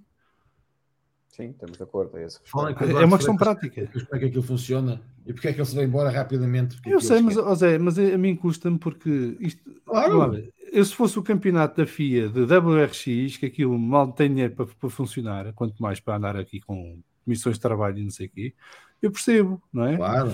Estes gajos não. Isto se movimenta 3 mil milhões de euros por ano. Estão a brincar comigo. Epá, mas pronto, o que é que tu queres? E é gerido assim. É vida. Não entendo. Só ler aqui alguns comentários que chegaram. SDM, claramente nunca tentaste travar um Land Rover a 80, vences, te rezas uns pais nossos e aquilo pode ser quebrando. Aí sim um petroleiro no mar. Rodrigo Almeida, Treino Malzentar, obrigado por este tempo e boa noite a todos. Abraço, Rodrigo, espero que ouças depois o resto em diferido. Nuno Costa, acho que a direção de corrida fez bem em não penalizar nenhum dos casos, iria abrir a caixa de Pandora dos Unsafe Release. Nuno, eu estou ao contrário aqui, eu acho que agora é que abriu. Agora é que eles vão forçar isto ao máximo. Portanto, não há penalização, siga para mim. Aliás, nesta altura já temos as equipas todas com videozinhos, depois chega quando acontecer alguma coisa, está aqui o vídeo, olha, então. Exatamente, era isso que eu me referi há pouco. SDM, conseguem controlar os carros para não bater. Sábias palavras para quem não teve de gerir o Mick Schumacher e o Mazepin na Haas. Pedro Queixa depois diz que este é o momento Taremi, mas é no limite. Olha, eu vou dizer uma coisa. Não tem nada a ver com isto e também não tem nada a ver com futebol. Mas por que raio é que dizer que isto parece o Taremi, de repente é uma ofensa para milhões de pessoas? Mas porquê? Olha, eu lembro no tempo dos jogadores... Sim, agora, não, mas é que ninguém pode dizer Taremi na televisão que cai logo a nação portista toda em cima, não sei por carga d'água. Mas já houve outros tempos que eram outros jogadores e passavam ao lado, não havia problema nenhum. Portanto, deixem de ser lá umas virgens ofendidas por tudo o que tenha a ver com o Porto, ou com o Benfica, ou com o Sporting. É igual. Claro. Isto é cultura popular, não tem nada a ver. Tem que saber fazer batota bem feito. Não é para ofender ninguém, não é para cair em cima do Porto, nem nada. Ninguém deixa de desrespeitar, não se passa a desrespeitar o Porto porque está o exemplo do Taremi. O Tiago Pinto a dizer, Taremi, vou desligar a Deus. Não, mas é isto, eu não percebo porque é que de repente estamos todos aqui cheios de coisinhas e tudo muito ofendido por tudo em um par de meias.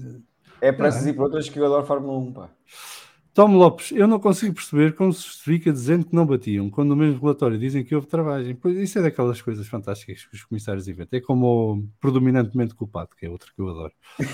F. Martins, até me admira como não se ouviu nada da asa, cerca da asa do Ocon e das bandeiras que mostraram no ano passado aos AS. É verdade, eu disse isto no domingo, quer dizer, eu pensei que o Steiner fosse fazer barulho por causa disso, porque o ano passado, porque cada coisinha que partia num asa era bandeira preta e laranja e tinham que parar o carro na box. E Acho que o Alpine vai para ali a abanar. na pista era muito baixo. Não, e tens exemplo, até tens um exemplo, na própria Alpine, o ano passado em Austin, se não me engano, quando o Alonso se embrulhou com o Stroll Dos espelhos, sim. A situação do espelho, que saltaram logo em cima do Alonso e depois foi revertida a situação, não é? Sim, mas isso foi porque houve um erro técnico da direção de corrida. Mas isso é o que mais há. É isso. Agora Não, mas atenção, mas espera, não. Se não tem havido o erro técnico da direção de corrida, o Alonso tinha perdido os pontos, tinha sido desclassificado. Levava depois a outras discussões, porque é que demoraram não sei quantas voltas até ao fim da corrida para depois desclassificar o homem, quando o homem teve a fazer não sei quantas voltas, correndo o risco da peça se soltar, não é? Claro. Mas tudo bem.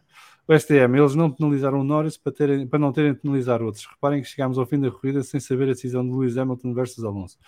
Eu, pelo que percebi, a decisão saiu, mas não foi comunicada no oráculo da televisão. Sim. Que é uma coisa fantástica. E vou-vos dizer outra coisa que me passei.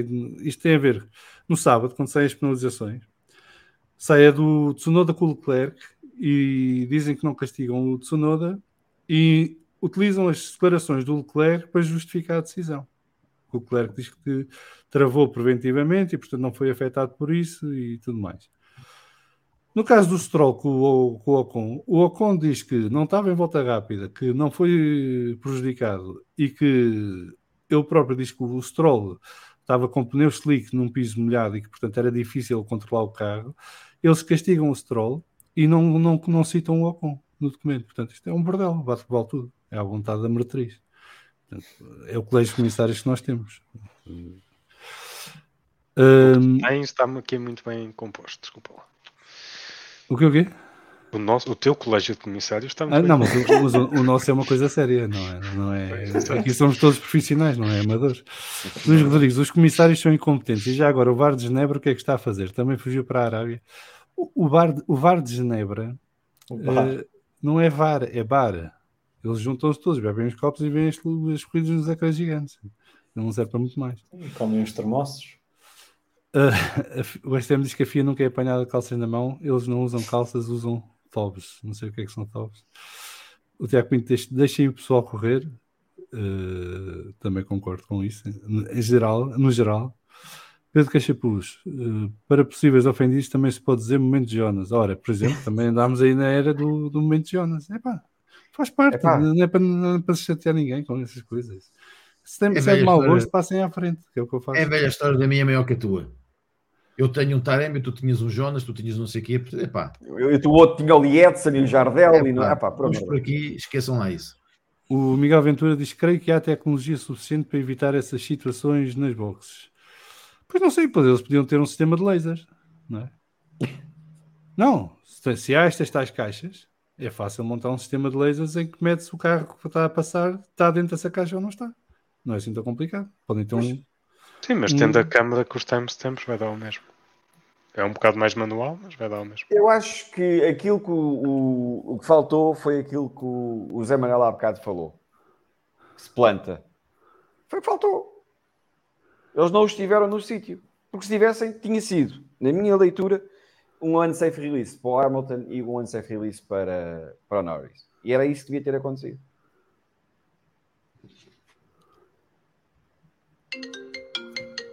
Estão-me a dizer aqui que na regra, aliás, nem está descrito isto, portanto, da caixa. Portanto, não fala de como é que é o unsafe release, diz só que há unsafe release. Pedro Cachapuz diz: sempre se fala de futebol, especialmente Porto, Benfica e Sporting, há sempre virgens ofendidas. O José Correia diz: falaram em Taremi que caiu uma rede. Muito bom, muito bom. Boa noite, daqui o Alexandre. Boa noite, campeão do mundo, especialistas e Guilherme. Alguém falou em bordel, diz ele. STM, Claro. flop são as fatiotas tipo robos árabes. Pronto, obrigado, STM. Esta hora da noite tens de ser mais específico, não me chega lá. E o Tiago Pinto já voltou. Jonas, assim já gosto, já voltei. Pronto. Muito bem.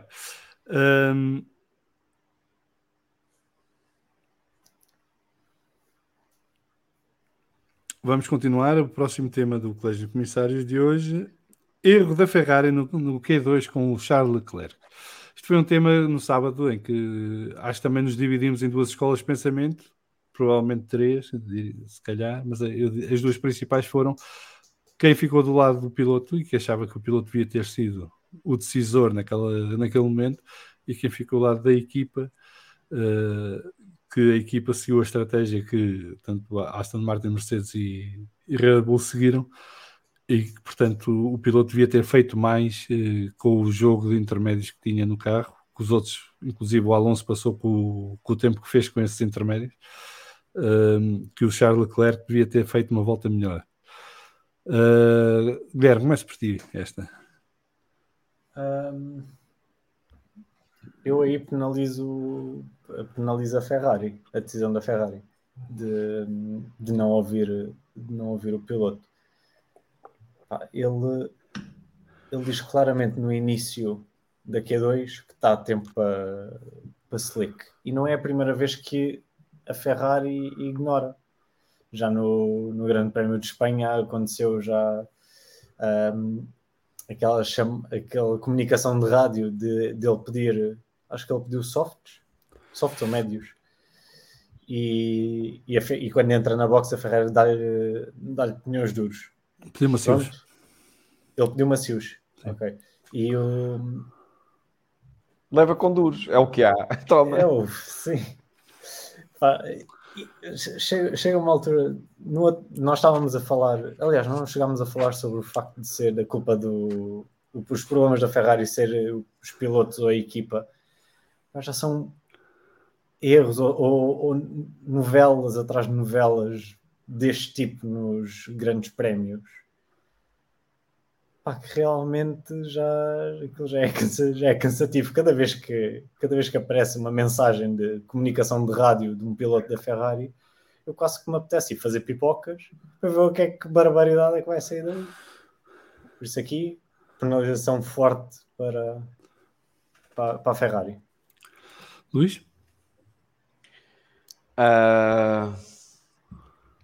Eu, sinceramente, ponderei bastante e acho que apesar da Ferrari tem cometido imensos erros e tem feito 30 por uma linha e já está a ser saco de pancada, eu acho que o Leclerc também tinha a obrigação, sendo ele e dizendo também que é o piloto que é, e ele próprio na entrevista que dá no pós-qualificação, ele diz que deveria ter feito também, diz qualquer coisa já um bocado amoado, que não era desculpa porque os outros com os intermédios chegaram lá. É óbvio que ele está na volta de lançamento com intermédios, e aquilo que provavelmente o Xavi estava preocupado em fazer era: fazes uma volta, e a comunicação diz isso, fazes uma volta, retornas e sais de macios. E ele devia ter puxado ao máximo, como os outros fizeram, enquanto tinha os macios colocados. E dá-me a sensação que ele, por simplesmente, meteu na cabeça que queria slicks e não deu, na minha opinião, não deu o máximo e acabou por ser penalizado. Podemos todos dizer aqui, ok, o piloto é que está na corrida, o piloto é que está no circuito, é que está a ver o estado da pista, mas aquilo, se formos ver, foi ali aquela volta e mais nada. Foi ali, teve aquele momento, aquela janela de oportunidade. Será que se ele tem vindo à boxe para pôr slicks, ainda apanhava a volta toda a tempo de fazer a volta toda de slicks? Apanhava. Apanhava? Então... Sim. Até porque houve outros que apanharam. Certo. Mas há aqui outro drama, só outro dado. O Leclerc era dos últimos a fazer a primeira volta. Portanto, ele foi dos últimos a ir para a pista. Pronto. Aí já a culpa não é aí já é da equipa. Epá, eu divido as culpas, sinceramente. Eu divido as culpas. Portanto, olha, sem ação, porque fica tudo em casa. Divido 50-50, acho que. Guilherme, já falaste neste? Já. Sim. Eu aqui é a penalização para os dois. Teimosia de quem faz a estratégia não lhe dá os pneus que ele quer, teimosia do Leclerc que ao querer mantê-lo na pista com pneus intermédios, amarrou o burro.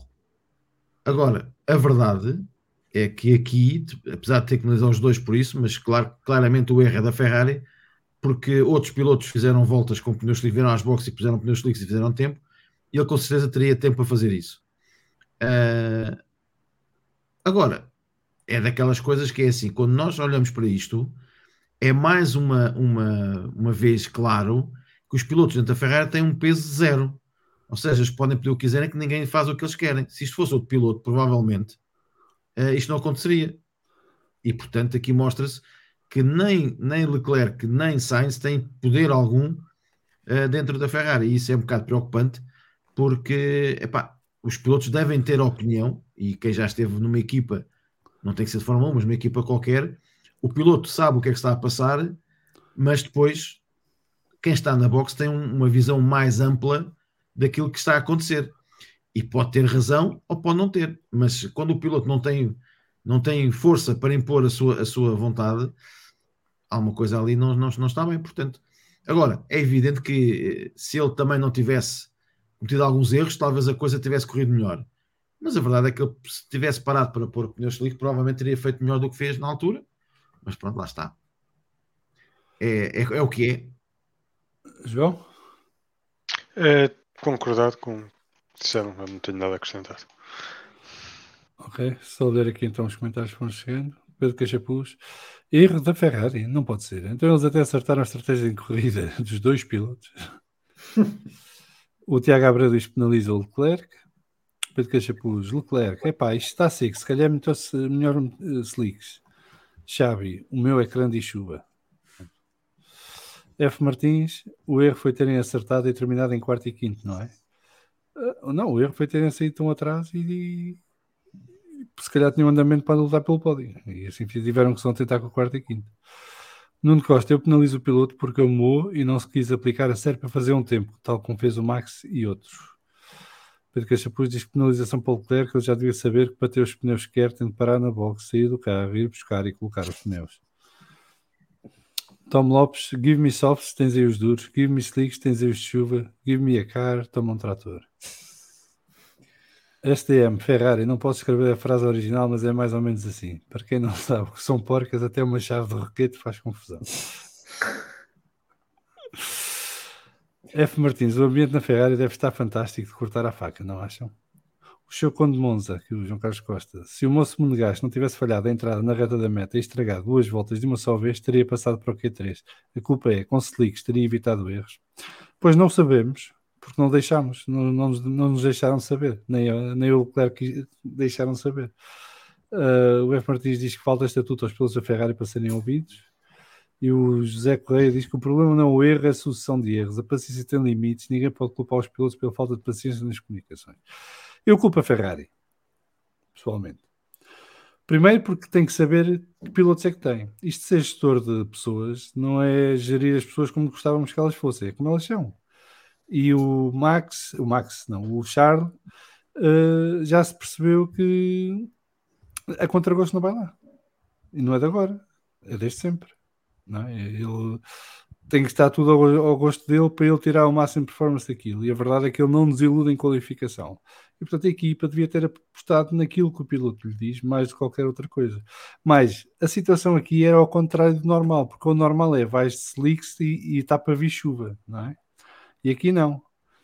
Tinha estado a chover e estava a secar a pista naquele momento. E vinha chuva outra vez mais à frente. Portanto havia ali uma janela de oportunidade muito pequena para aproveitar o piso seco. Se o piloto diz que quer pneus secos porque está a fazer a volta de lançamento e percebe que a pista está para secos, acho que não faz sentido nenhum ser o engenheiro a dizer não, faz lá primeiro uma volta lançada e depois logo se vê, mas depois vai chover outra vez. Qual é a lógica disso?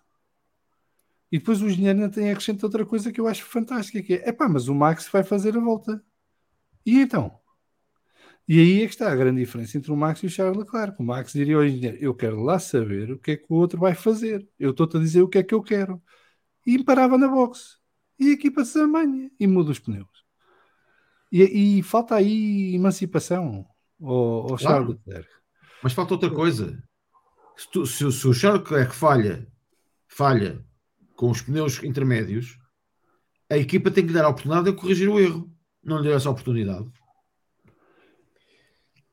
Não, e depois é assim, se acontece o que o João Carlos Costa está a dizer, que ele falha a entrada na reta da meta, entra lento, assim da chicane, e estraga as duas voltas, porquê que não mandaram parar logo a seguir? Porquê que deixaram completar a volta? É o que eu estou a dizer. Se ele errou, estragou a volta, dê-lhe a oportunidade. Epá, se ele quer seguir, dê-lhe a oportunidade. Se ele errar outra vez, amigo, então como é que é? Não é agora tu decides e tu dizes ao piloto, epá, desculpa lá, olha, aconteceu. Não, e depois fazem outra pior, que é quando ele para finalmente na box, já começou a chover outra vez e montam-lhe macios. Aí era, toma lá um jogo novo de intermédios, vai e safa-te enquanto isto não está tudo molhado. É juntar insulto à desgraça. Eu acho que há uma tremenda, acima de tudo, o grande problema da Ferrari, mais do que a nível técnico, é a nível comunicacional entre a equipa. Pilotos, equipa, lá dentro não sei, uns devem falar italiano, outros devem falar inglês, outros devem falar francês, não sei. Agora, claramente que eles não se entendem, não, e temos visto desde o ano passado que tem sido umas atrás de outras. Agora, em relação à emancipação, vocês se lembrarem do Mónaco ano passado, o Sainz bateu o pé e ganhou com isso, não foi à boxe, como o Leclerc foi. Mas eu estou a falar do Leclerc. Sim, mas para todos os efeitos, o Sainz, à partida, tem menos poder dentro da Ferrari do que o Leclerc. Não, isso estou. Sim, julgo eu. Para começar, o Sainz traz dinheiro para a equipa, o Leclerc sim, não. É verdade. E, portanto, isso a malta de fora acha que um é número 1 porque é mais giro. Não é por ser. Não é mais, e o Sainz é filho de quem é. Certo. E que já sabe o que é que faz fora dos circuitos e os telefonemas que faz e a pressão que faz. E, portanto, e eu acho que, apesar de tudo, o Sainz nisso é muito mais homenzinho do que o Leclerc. Claro, é nisso que por isso é que eu estou a dizer que não me parece que seja uma questão de emancipação. Acho que o Leclerc tem é que se impor mais. Isso é emancipar-se. Sim, mas... Então é um problema de emancipação. E de comunicação também. Não é de comunicação, mas o problema ali eles falam uns com os outros e percebem o que é que estão a dizer. Não há a capacidade do Charles de impor a sua vontade. Não é? E qualquer engenheiro que apareça no muro das boxes manda mais do que ele. Mas aquilo também tem a ver muito com a relação que o piloto tem com o seu engenheiro ou com o seu grupo de engenheiros, porque exatamente na mesma altura nós tivemos o exemplo do Norris, que também diz, olha, isto aqui dá para slicks, e o gajo entra logo, troca-no logo. Tem a ver com relação também, relação de confiança de ambas as partes. E o que parece é que a Ferrari não confia no feedback do Leclerc nessa situação, e o Leclerc também, pelo visto, também já não confia nas decisões da equipa. Eu diria com razão. Sim, também eu. Porque acertaram no domingo à tarde que a coisa muda. Não é? Sim. Muito bem, vamos continuar. Próximo tema. Penalizações de Hülkenberg na quali e Norris durante o safety car. Foram duas situações... As duas penalizações são bem dadas, mas é a aplicação das regras pelos comissários que é, digamos, um pouco diferente do normal, porque no caso do Hülkenberg foram ligeiramente severos, porque a penalização eram 10 lugares, e na regra não diz que são 10 lugares, mas se ele se portar bem 3/4 da volta já são só 3. Portanto, inventaram isto os comissários. E no caso do Norris, ele devia ter sido penalizado por abrandar excessivamente durante o safety car e foi penalizado por conduta antidesportiva, que é uma coisa fantástica que dá para tudo. Okay? E a própria McLaren levanta essa dúvida, quer dizer, isto basicamente agora qualquer coisa pode ser conduta antidesportiva. Porque o crime, entre aspas, do Norris foi ter deixado passar as 10 distâncias, a distância de 10 carros entre ele e o Piastri, para ganhar tempo para o double stack. João. João, sou eu o único. Sou. Uma pessoa verifica. Tirando o João Salviano, Pois, disse que exato. tu falaste. Essa pergunta foi muito filosófica. João, Não, às vezes estamos aqui 4 ou 5 ou 6. É verdade. É verdade. E lá em casa é a mesma coisa. Também somos 4 à mesa às vezes e fica confuso. Por isso eu habituei-me a perguntar. Para dizer que o do Hülkenberg, eu percebo que tem atenuante, mas decidirem aplicar parte da penalização, como o Salviano disse, é entrar naquelas zonas cinzentas do código sem necessidade.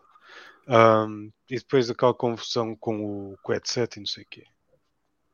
Pronto, ok. Isso é daquelas coisas que eles podem facilmente retificar e perguntar-lhe como é que prefere que aquilo funcione e põe a funcionar de maneiras diferentes. Mas está feito. Do Norris, acho estranho terem usado a terminologia de unsportsmanship like behavior, porque não é a primeira vez que vemos pilotos a fazer isto. Mas ele tem que deixar, ele não pode deixar mais de 10 cumprimentos de carro. Há uma regra para isso, que não é da unsportsman like. Pois é isso, a regra não pode deixar mais de 10 10 rule, não, 10 car rule. Não, é slow, excessively slow, driving at excessively slow manner. Isso. Mas isso é quando não é quando estamos em safety car, isso é em... É. Safety car, bandeiras mas isso amarelas... não se aplica só ao que vai em primeiro? Não. Eu pensava que a única coisa que os controlava era terem que deixar a distância. Não, o primeiro tem que fazer isso enquanto está o safety car em pista, à frente dele. Tem que manter a mesma distância. A distância é igual para todos. Todos eles não podem ter mais de 10 carros de diferença entre si. Então qual é essa regra de não poderem andar demasiado devagar? É esta. Okay, o primeiro carro também não pode deixar abrir diferença maior de 10 carros para o safety car. O segundo não pode abrir diferença maior de 10 carros para o primeiro. O terceiro para o segundo. O quarto para o terceiro. E por aí fora. Portanto, nenhum deles pode deixar um espaço maior de 10 carros de comprimento entre o carro que está à frente. O carro que está à frente. Seja o safety car ou o carro... Agora é uma dúvida mesmo que eu tenho. Isso aplica-se na volta de aquecimento também? Sim. Depois há um momento em que o safety car sai, que não é um bocadinho antes de sair de pista, e aí passa o líder a controlar o tráfego. E eles este ano mudaram até a distância por causa do... Não foi Singapura no ano passado? Não, foi este ano, foi Austrália. Foi na Austrália que com a brincadeira iam-se esbardalhando todos porque houve um que travou e por causa do safety car. E os outros tiveram que travar todos em bardo e houve vários carros a sair de pista na saída das boxes. Passaram pela gravilha a abrir. Por causa dessa regra, porque o safety car não andava rápido o suficiente e o carro que liderava, acho que até era o Lewis na altura, se não estou enganado. Que liderava? Era no primeiro safety car, no primeiro safety car era o Russell. Sim. Era o Russell parou. Era o Russell, o Lewis em segundo. Pronto, um dos Mercedes foi mais lento, mas mantendo a tal distância dos 10 carros, mas foi mais lento que o que estava previsto e aquilo para trás ficou tudo empancado. Zé. Assim, a decisão do Norris, eu consigo percebê-la na perspectiva de que ele, ao perder a distância para o safety car e andar mais devagar e atrasar todo o pelotão, criou ali um fosso que acaba por ser desportivamente danoso para esses pilotos. Também percebo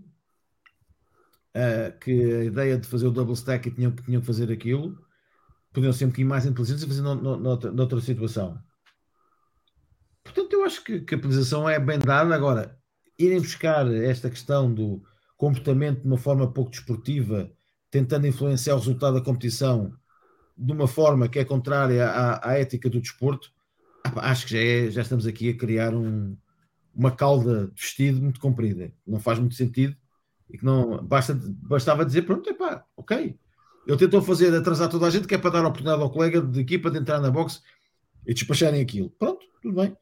E acho que a penalização é bem dada, acho que as penalizações ambas são bem dadas, acho que a justificação é que é um bocado enviesada, porque não é preciso ir com este relambório todo, porque não foi assim uma coisa tão grave como isso. Portanto, agora, os outros sabem disso, as equipas sabem disso, mas uma equipa que não tente torcer um bocadinho as coisas a seu favor também não funciona. Portanto, acho que não vale a pena estarmos com muito mais coisas sobre isto. Acho que a coisa é bem decidida. Acho que a justificação é que não faz muito sentido, mas tudo bem.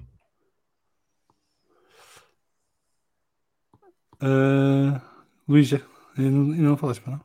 Não. Regras são regras.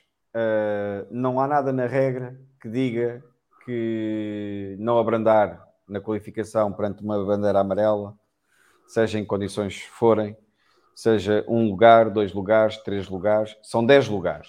Ou se aplica a regra 10 lugares ou não se aplica. Ponto número 1.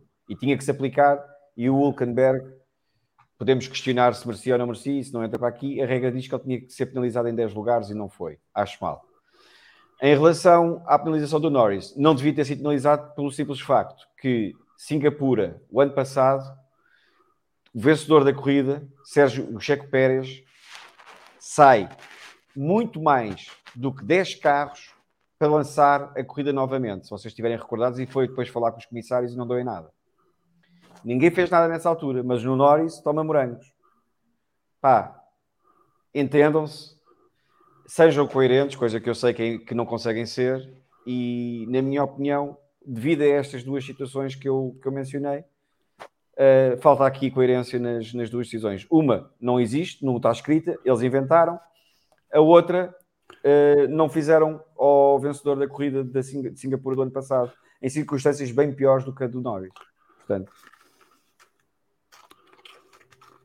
penalização para a FIA. Desculpa, agora está-me a dar branco. O que é que aconteceu em Singapura o ano passado? Em Singapura foi 2 vezes. Foi 2 vezes. E depois já me lembro. Mas é que não é que, Salviano, comparado com o que o Norris fez, isto foi brincadeira de crianças. O Norris, porque o terceiro setor dava de avanço ao safety car. O terceiro setor de Singapura, ele dava de avanço ao safety car quase. Para lançar a volta, para lançar a corrida. O Miguel Ventura diz: falta ao Charles ser filho do Yoss, depois da qualificação ia falar com o engenheiro, mas com o capacete ainda posto. Luís Rodrigues: a Ferrari tem 2 excelentes pilotos, o problema é que nenhum deles tem fibra de campeão, pelo menos é a minha opinião. Pedro Ribeiro: é a regra stop inventing, acho que assim toda a gente percebe. Tom Lopes: mas a regra mencionada na transmissão não foi a excessive slow driving during safety car. Eu não me lembro o que é que dizem na transmissão, mas o que veio na decisão dos comissários foi a unsportsmanlike behavior. E foi o que apareceu no oráculo depois da decisão tomada. Sim. O José Santos tem uma interpretação diferente, diz que falhar manter a distância de 10 carros é penalizar a incompetência, deixar a distância para tirar vantagem de forma desleal em relação a competidores não desportivamente correto. É preciso clarificar o conceito de unsportsmanlike behavior. José, o que tu estás a dizer, a distância dos 10 carros, eles também fazem para ganhar vantagem. Yeah. Portanto, se vais por essa lógica, é sempre unsportsmanlike behavior. Porque eles ganham a distância para gerir a temperatura dos pneus, para ganharem avanço, para meter mais temperatura nos travões e nos pneus a seguir. Portanto, eles fazem isso para ganharem vantagem para o seu carro. Não é porque se descuidam e se distraem. Portanto, também há uma intenção nefasta para quebrar o espírito do desportivismo, se formos por aí. Muito bem, mais alguém? Falta alguém falar sobre este tema? O Guilherme, falaste?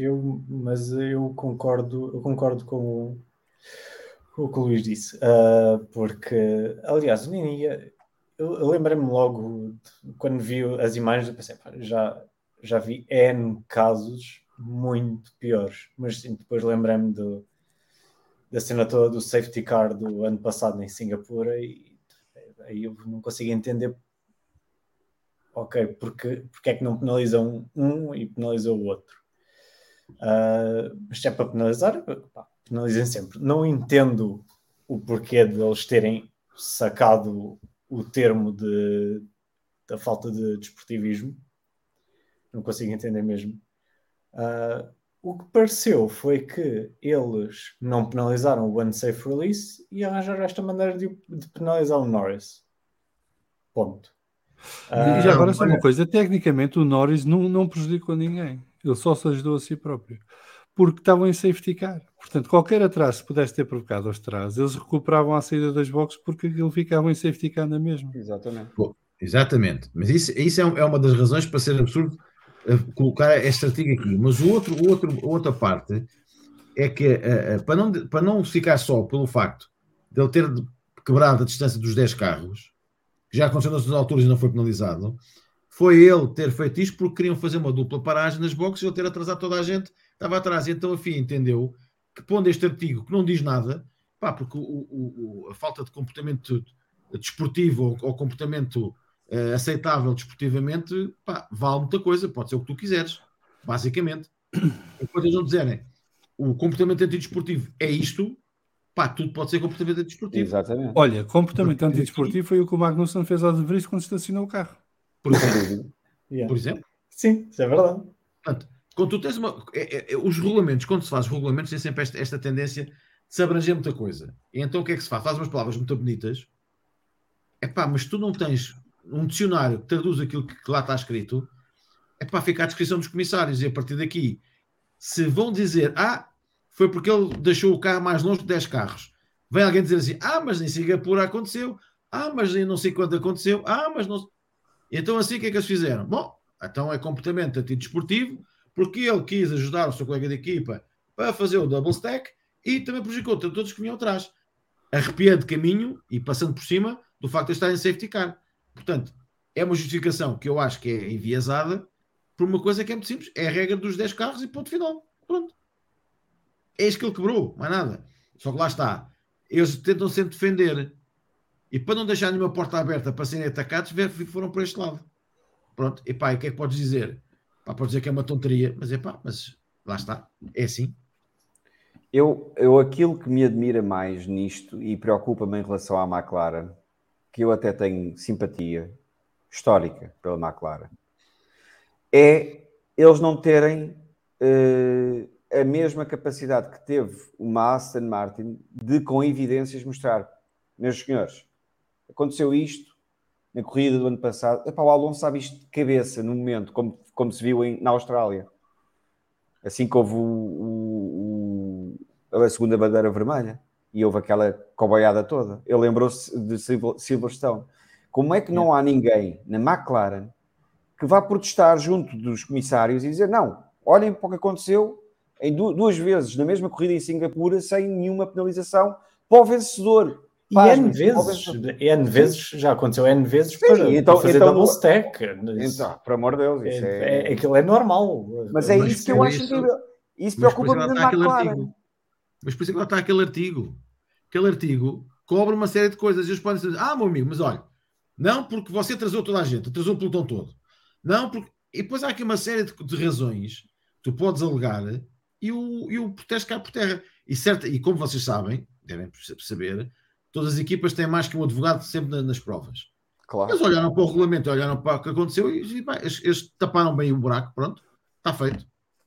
E pronto, não há hipótese tu recorreres. Quando a FIA, e é raro a FIA ser apanhada com os tuabos na mão, como diz ali o SDM, com as burcas na mão. Mas volta e meia acontece, há sempre, não há nenhum advogado perfeito, não há ninguém perfeito. Há sempre alturas em que aqui tentaram-se proteger. Foi uma história do unsafe release. Eles dizem que viram o vídeo, o encar vídeo e o audio evidence. Mas não foram ver telemetria. vimos que houve uma pequena travagem. Eles não sabem qual é que foi a travagem. Nem imaginam. Por isso é que eu há pouco perguntava. Por isso é que eu há pouco perguntava ao João. Por isso é que eu perguntava ao João Neto se ele sabia que havia telemetria na investigação ou não. Eles têm a telemetria em direto.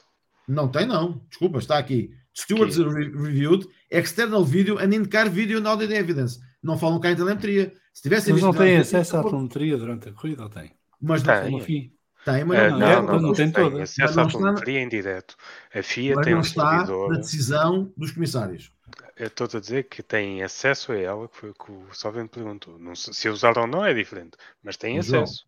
O ter acesso é uma coisa. Tu não usares isso como prova e de forma inteligente, eles não puseram aqui a telemetria, porque se tivessem posto aquilo a telemetria, tinham que dizer, não, o carro travou, fez XGs, fez não sei o quê, travou X quilómetros e tinham que decidir de maneira diferente. Olha, e eles também não invocaram a regra dos 10 carros de distância. Só disseram travagem excessiva. Não é isso. Eu estou a falar. Não estou a dizer, na decisão só fala em travagem excessiva, não fala da distância dos 10 carros no safety car. Pronto. Epá, os artigos do regulamento têm várias linhas para se defenderem. E eles escolhem aquelas. Se eles pusessem aqui a telemetria, se calhar a coisa seria diferente. Por isso é que ela não está cá na decisão. Eles defendem sempre. Portanto, o João Carlos Costa está a dizer que em Singapura é com luzes de safety car apagadas, o piloto que é líder define o ritmo sem delta, não se pode comparar. Ali era atrás do safety car com luzes acesas. O STM está a dizer, malta, na localização do VAR eram 21 horas, já eles iam na oitava vais, acham que eles só olharam para a telemetria? Really? Não, é que se não usaram a telemetria, como é que eles sabem que é uma travagem excessiva? Chama-se o olhómetro, é o olhómetro do comissário. Que eles têm uns óculos especiais. Um dos comissários era o Henrique Bernoldi, esse grande piloto. Eles têm uns óculos especiais que lhes permite ver coisas que só eles fazem daquilo. Mas é assim, mas eu não questiono a penalização, porque ele de facto alguma regra quebrou ali, não é? Porque ou foi a da distância dos safety cars dos 10 carros ou outra coisa qualquer. Agora, sai uma decisão destas, depois diz que é comportamento antidesportivo. O Luís Tiago Martins está aqui a dizer: boa noite, malta. O Norris ao abrandar ter a possibilidade dos outros que vêm atrás de ganhar posições. Imagino que a paragem do Piastri corre mal, os outros podem passar. Mas se a paragem do Piastri corre mal, os outros passam na mesma. Não deixam de passar. O Norris não fica parado na via das boxes. Não é? Tem que meter atrás do Piastri quando chega. Eu acho que isto é um procedimento já mais do que visto, banal, e pronto, se calhar resolveram fazer do Norris exemplo. Mas na decisão está que eles viram vídeo, timing e telemetria. O João Carlos Costa está a dizer que há outra questão mais importante, quem trava mais é o Piastri. Esse sim quase parou. Pronto. Então ainda pior. O STM diz, sabem porque não há registros de tubarões a morderem advogados por cortesia profissional? Boa. Não, o STM está sempre alta. É mais uma, é como aquela do unsafe release, não é? Decidam-se. Qual é a regra? Como é que funciona? Expliquem. Isto não pode ser à vontade do freguês naquele momento, àquela hora, e dependendo para que lado é que sopra o vento. Quer dizer, não. Isto não faz sentido nenhum. Mas, Salviano, acho que o João Neto ainda está ali a descobrir qualquer coisa, que ele está ali... Eu estava a ver se estamos a olhar para o mesmo documento. Ele tem o supercomputador a funcionar, a fazer milhões de simulações. Exatamente. O documento ele já entrou no servidor da FIA. O documento que dá os 5 segundos de penalidade ao Norris diz que eles usam a telemetria para... Mas eu não estava a falar do Norris, estava a falar quando foi do Hamilton. Eu estava a falar de outra coisa. Ok. Isso não, isso foram ver. No outro não diz, não. Aí não tinha hipótese se não for pela telemetria. No unsafe release não usaram telemetria. Não. Que era onde devia ter usado. Claro. Mas sabem que não batiam, não havia risco de colisão. Porque viram o vídeo. Pronto. Eu vi o vídeo e acho que há risco de colisão. E agora? Já somos dois. Mas tu não tens peso na decisão. Tenho que pagar. Tenho um podcast, toda a gente ouve. A começar por que é o maior deste país. Pá. Não é o maior deste país. É o maior daqui do bairro. Muito bem, vamos continuar. Até porque eu tenho aqui mais uma questão que esta sim dá mais gosto de discutir. Translivres 1, falha a CCTV, para tudo. E não há plano B. Dá-te mais gosto discutir isto, está bem? Dá, porque É a praia dele. qualquer empresa de dimensão grande, aliás, até qualquer média empresa deve ter isto, tem uma cena que se chama Contingency Plans, ok? Tens uma equipa que trabalha em cenários, que é que pode correr mal e como é que a gente garante a continuidade do serviço.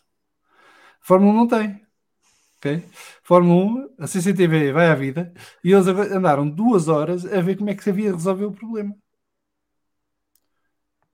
E eu estava em risco de ser adiado o segundo treino livre, porque eles até quase à hora do segundo treino livre ainda não tinham a solução que funcionasse. 3 mil milhões de euros por ano. Já sabia. Ok? E esta merda parece o clube de escotismo da Meixoeira. Os escuteiros mirins. É tudo com base na boa vontade e no calor do momento. Se é para isso, metam lá turras. Nós em cima de julho resolvemos tudo. Onde é que está o plano B? E o plano C? Olha, pá, peguem num gajo da Ferrari, da estratégia, que o gajo arranja logo planos da A a Z. Como é que é possível? E eu acho que isto é vergonhoso. Eu digo-te, se tivesse pago bilhete para estar ali naquele grande prémio, eu não saía da bilheteira até devolver o dinheiro. Porque, quer dizer, eu vou para uma sessão de treinos livres, falha o serviço de CCTV e eles não têm maneira de os carros em pista. Não há nada, nenhuma alternativa. Estamos a brincar. Quer dizer, isto, qualquer merda disso para tudo. Sim, infelizmente a Fórmula 1 nisso é pródiga e não... Mas olha, mas em cobrar centenas de euros, se não for milhares por um bilhete, já são muito rápido. Claro. Não há justificação nenhuma para isto. Eu admiro-me, não sei, mas tu certamente sabes, houve quem fosse pedir o dinheiro de volta e se foi restituído ou não, João Salviano. Faço ideia, não anda a controlar-se. Não, podias a pedir dinheiro de volta ou não. Não é isso, podia ter havido. Não é isso, podias às vezes ter tido acesso a alguma... Não, opa, não, mas acho que isto é uma falta de respeito. Isso claro que é. Paga para ir ver, não é? Quer dizer, claro que é. Mas, para além do prejuízo que é para as equipas, para a prova em si, para o evento, tudo mais, mas quer dizer, não faz sentido nenhum. Não faz sentido nenhum não haver um plano B para isto, quer dizer. Depois eles tinham acesso às onboards, mas não tinham acesso às zonas escapatórias e não sei o quê. Tem lá stewards com rádios, caramba. Claro. Também não há plano B para reajustar o posicionamento dos stewards para cobrir isto. Só com câmaras é que lá vamos. Nos treinos livres. Certo. Mas o que é que a câmara resolve? O steward está no sítio é que vê. Se é preciso safety car, se é preciso bandeira vermelha, se é preciso o que for, não é? É o gajo na cabine com uma câmara CCTV é que vai perceber. Olha, em Jeddah viu-se o CCTV. Okay. Não é? Quando o Stroll para, a direção de corrida não o via. E por isso é que demorou uma vida a meter o safety car. Isto é tudo doido. Não, e há todo um histórico imenso de corridas de Fórmula 1 antes de haver CCTV. Sim. E nem sequer estávamos a falar... não havia rádio.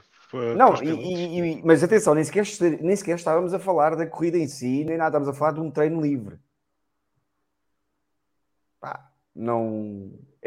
concordo contigo, é uma falta de respeito para as pessoas que compraram o bilhete e que estavam lá, para os fãs, e dá uma péssima imagem à marca Fórmula 1. O SDM diz que é muito mais fácil estar deste lado, confessa, porque pode dizer quase tudo sem correr o risco de interromper alguém. O José Santos diz que quando se cria o hábito de não aplicar regras relativamente claras, depois há um problema para começar a aplicar. Vai haver sempre precedente. O Luís Tiago Martins diz, mas assim têm tempo de o passar. Em vez de uma paragem demorar 3 segundos média, a paragem de peças pode demorar 5 ou 6. Pode demorar o tempo que eles quiserem. Eles interessam-lhes fazer o mais rápido possível na mesma, porque a corrida não parou. Não é? Eles não podem ganhar posições, podem perder. Tom Lopes, não viram a telemetria, mas houve um minor breaking. Aqueles óculos devem detectar agulhas no deserto. José Santos, o plano de contingência era mandar os pilotos para a pista e pedir aos fãs para fazer diretos no Instagram nas diversas curvas. E olha que dava para fazer o circuito todo na boa. E viu pois as dava. escapatórias e tudo. Bem visto, bem visto. O SM também vai pelo mesmo diapasão. Temos 100 mil telefones 4K na pista, mas uma porcaria de CCTV 720p para e acabou a Fórmula 1. Mais valia pedirem aos adeptos. Zé, o que é que tu achas disto? Tu que segues desporto automóvel há décadas e todo o tipo de corridas e mais alguma coisa. Mas é uma das coisas que eu acho espantoso é não haver um sistema de substituição de imediato, ou seja, que não ter random, se tens uma câmara para teres duas, que é uma coisa que já em vários sítios tem isso, circuitos separados. E depois acho ridículo parar um grande prémio por causa da história dos CCTVs. É madurismo. Pronto, o que é que eu posso dizer? Se fosse uma corrida do Nacional de Velocidade em que se faz transmissões via Facebook através das câmaras CCTV, eu dizia assim, pronto, está bem, tinham que parar que não tinham material para mostrar. Não sendo assim, não percebi. Portanto, lá está. Há coisas que... Mas mais, eu pouco percebi... É picado por formiga e a formiga fica contente porque fez o elefante levantar o pé. Basicamente isso. Mas eu pouco percebi, as câmaras de CCTV até funcionavam, só que estavam desincronizadas com o sistema de tempos de direção de corrida, ou o posicionamento GPS de direção de corrida, uma coisa assim. O Miguel Ventura diz que propõe o Grande Prémio de Tanques, que estas coisas da CCTV não se sabem, diz desde que não se roubem os carros. Também tanques ias longe.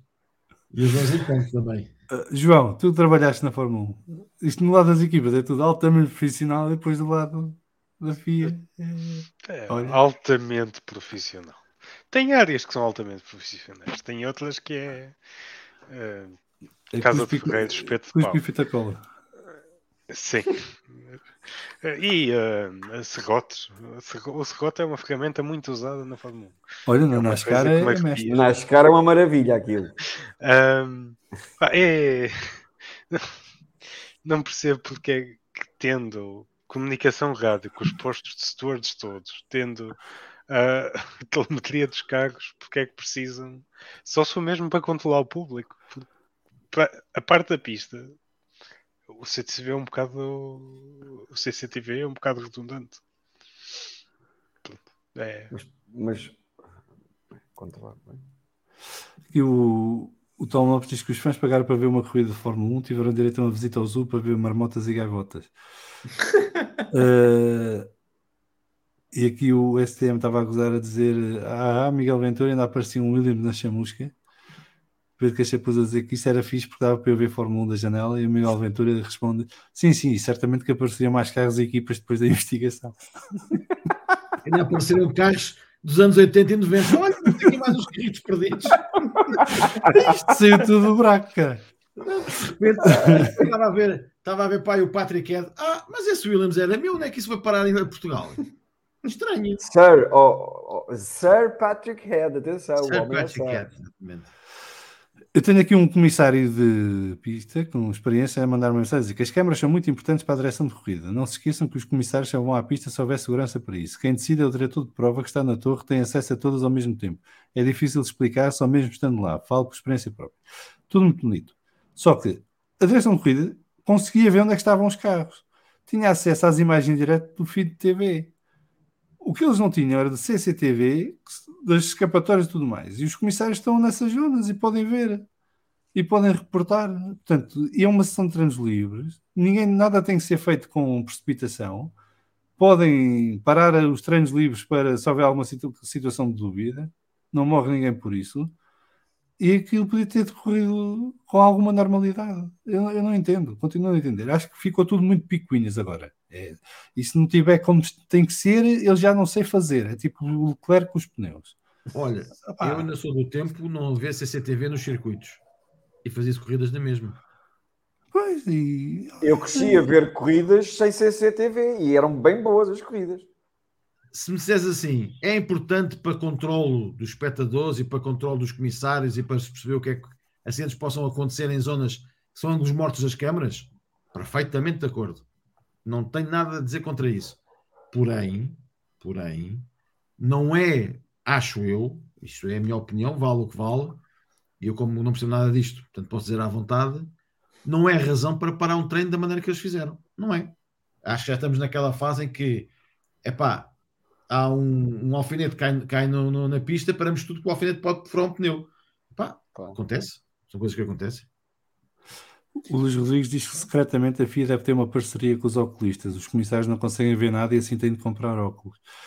Eu não sei, eu me meto muita confusão. Se a CCTV é essencial, mete-me confusão que não haja um plano de contingência para o caso do sistema falhar.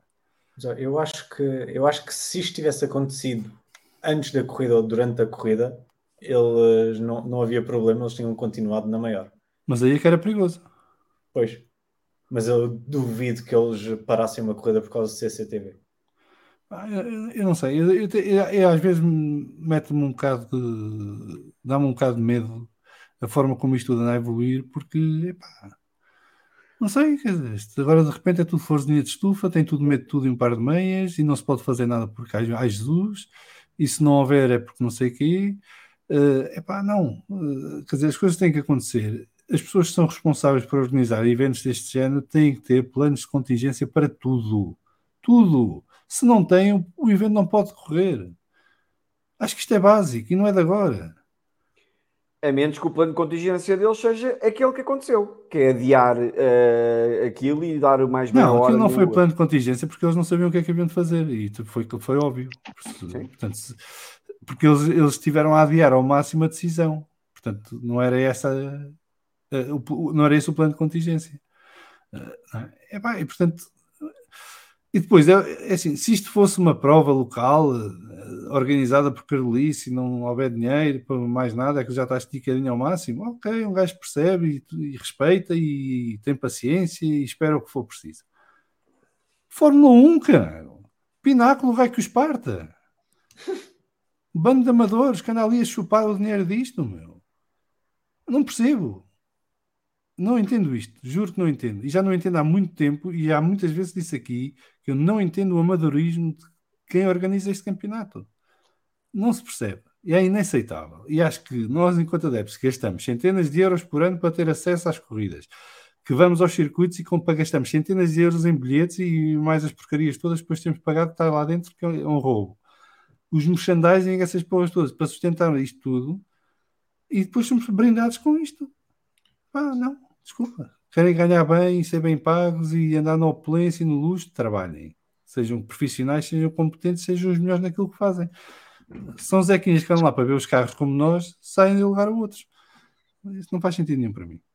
Muito bem. Alguém quer acrescentar mais alguma coisa? Não? Então vamos continuar e a seguir vêm as irritações do Vasco.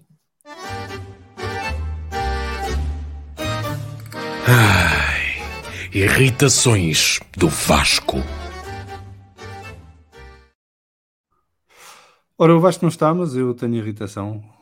E a minha irritação tem a ver com a história de se os carros da Mercedes e da Aston estão mais perto dos Red Bull ou deixam de estar mais perto dos Red Bull, e o problema de falar disto abertamente, e porque é que dizer que a Aston e a Mercedes chegaram à Red Bull é um crime lesa pátria e ai Jesus. O Sr. Marco Hughes, que é um jornalista que respeito muito e que leio avidamente e que confio, fez 2 crónicas sobre este grande prémio. Um a dizer que a Mercedes e a Aston Martin encurtaram a distância, mas não ganharam nada com isso, e outra a dizer que encurtaram a distância e ficaram realmente mais perto da Red Bull. Um foi para o The Race, o outro foi para o Motorsport Week, nunca sei o nome. Magazine, que é a publicação que ele é editor-chefe. Não há problema nenhum assumirmos que a Aston Martin e a Mercedes fecharam a diferença para a Red Bull. Estranho era se não fechassem. A Red Bull não tem mexido no carro. Os outros têm. E como são várias equipas que têm mexido no carro e as 3 da frente a seguir à Red Bull mexeram, é normal que ganhem tempo à Red Bull. Seria muito estranho mexerem as 3 e andarem para trás ou ficarem onde estavam.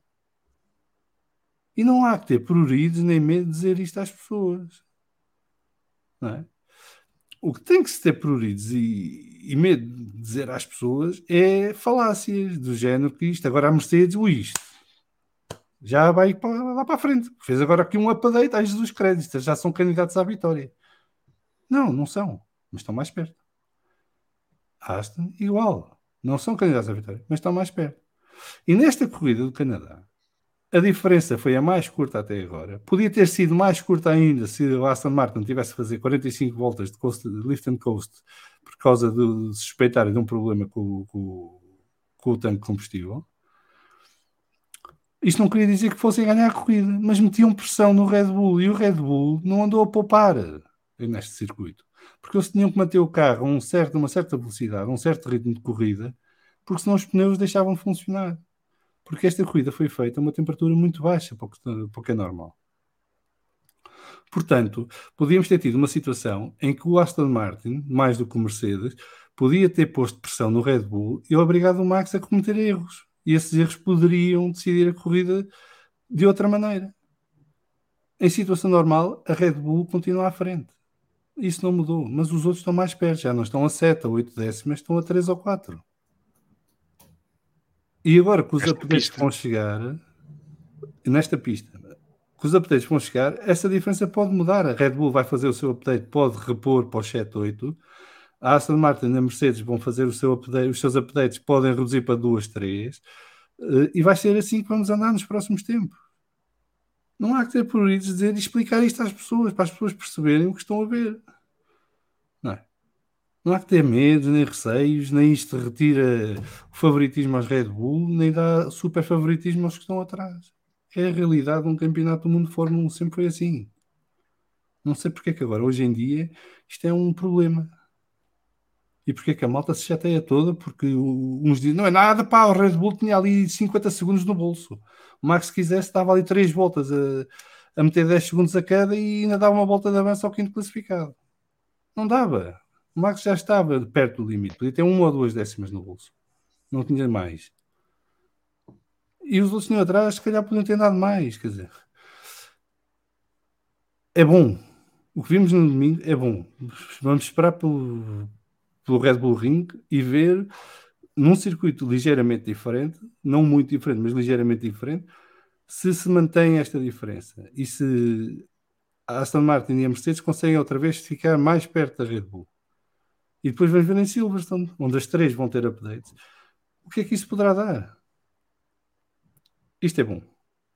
Não significa que de repente a Aston Martin e a Mercedes possam ganhar corridas por ritmo só à Red Bull, nem que a Red Bull está pior do que o que estava. Não sei o que é que vocês andaram a ler ou a ver, mas eu foi isto que fui lendo e fui vendo e meteu-me um bocado de espécie porque de repente há muitos tabus na Fórmula 1, há coisas que parece que não se podem dizer porque alguém se sente ofendido e vem logo a correr responder, mas na base do insulto, porque trata os outros como se fossem atrasados mentais. Luís. De acordo, ainda ontem fiz um tweet com evidências, não foi sequer especulações nem nada, foi evidências técnicas que o Aston tinha andado em subrendimento devido precisamente a essa suspeita de problemas no sistema de combustível. E essas evidências apontavam para que o Alonso tivesse perdido cerca de 2 décimas por volta em 45 voltas. São 9 segundos. Mesmo dando por barato que não estaria a 1 segundo do Max, estaria eventualmente a 2 ou a 3, e como tu disseste bem, iria de certeza, e o Alonso é o piloto no grid que ninguém quer ter atrás. Quem segue a Fórmula 1, a pior pessoa que tu podes ter atrás de ti a tentar alcançar-te é o Alonso. Pronto. E isso, quer queiramos, quer não, há um ano atrás ele teve o Sainz. O Alonso é 20 vezes pior que o Sainz quando tenta alcançar a posição. Dito isto, fiz esse tweet. E o único comentário que eu tive a esse tweet foi alguém que escreveu: o Max nem sequer estava a dar tudo. E já cansa. Sinceramente, já cansa porque, primeiro ponto, eu não papo isso. Eu leio, eu vejo os especialistas em quem confio a escreverem com dados sobre aquilo que são os ritmos de corrida, engenheiros, e fora. e tiro as minhas conclusões. E não quero saber se é o Red Bull, se é o Mercedes, se é o McLaren, se é o Ferrari, epá, se é o Aston, não quero saber. Não me interessa. Para mim, o ideal era que fossem das 10 equipas ali todas e que nós em cada fim de semana nunca soubéssemos quem é que ia ganhar a corrida. Pronto, isso para mim era o ideal. E chateia-me esta falta de capacidade de perante uma evidência, a pessoa ter esta necessidade de mas o Max isto, mas o Max aquilo e não estávamos a dar o máximo. Epá, então quando é que vão dar o máximo, afinal? Se isto não... Epá, caramba, já chega. Mas o Max já deu o máximo durante meia corrida em Jeddah. É preciso ver mais. E no Mónaco, na qualificação, deu o máximo também. Mas qual é... Mas em Jeddah tivemos 25 voltas do Max a dar tudo o que podia. E não conseguiu. E mesmo assim... Exatamente, e mesmo assim não conseguiu. Passar Exatamente. Portanto, já cansa essa... E fazendo só aqui aproveitando para depois dar a palavra aos outros, eu também tive uma outra irritação juntamente com esta, que é, eu estou farto de quererem criar. Eu tenho 2 pilotos que no grid, o Salviano sabe, e vocês também certamente saberão, que eu admiro. O Hamilton e o Alonso. São pilotos que, para mim, o Max é um excelente piloto, sem dúvida. São da velha guarda, têm história, têm isso tudo. Mas continuarem a querer fazer a historiazinha que os homens se odeiam, que não se dão, que isto e 30 por uma linha, eu vi um tweet do Alexandre. O Alexandre Carneiro publicou um tweet daquilo que eu detesto neste desporto, que é aproveitar a frase do Alonso, que é tipicamente de um piloto. Quem vê se eu começasse a ver Fórmula 1 ontem, eu podia admirar, mas como já conheço a carreira do Alonso há 20 anos, a frase que o Alonso diz, leave it to me, é tipicamente de um racer que é o Alonso. Se ele dissesse, estou preocupado, é que eu me admirava. Irem para uma conferência de imprensa e perguntarem ao Hamilton o que é que o Hamilton achava dele ter dito isso, ainda para mais era espanhol o jornalista. Aquilo foi só embaraçoso para o próprio jornalista, porque eles lidaram... A resposta do Hamilton. Não, e mesmo tanto o Hamilton como o Alonso tiveram, perfeitos, uma postura impecável, que só prova que entre eles a única coisa que há é um enorme respeito. Há um enorme respeito por 2 enormes pilotos. E não quer saber se um tem 7 e o outro tem 2. São 2 enormes pilotos. O Alonso não tem mais campeonatos, todos nós sabemos porquê. O Hamilton também tem mais um, do que devia ao menos um. Não quer saber. São 2 campeões do mundo. São 2 excelentes pilotos e do melhor que a grelha tem para nos dar.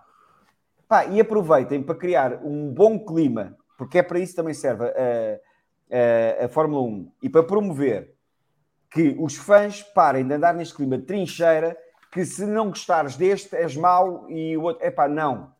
Não. Eu não simpatizo com a personalidade do Max, mas não sou capaz de dizer que o Max é má pessoa, não gosta disto, ou que o Max é mau caráter, ou que o Max é mau piloto. Não vou cair no ridículo. Eu posso gostar do Max como piloto, mas também posso gostar de outros pilotos. Essa é a magia. E naquele dia eu posso dizer, aquele foi melhor e mereceu ganhar. E deixarmos de tretas. Sinceramente. Esse foi um dos motivos que me levou a deixar de ver futebol, porque começa-se a cair no ridículo, é fanatismo. Portanto, esta é a minha irritação também, juntar aqui o Hamilton e este podcast está a ser transmitido mundialmente e estão-me a ouvir.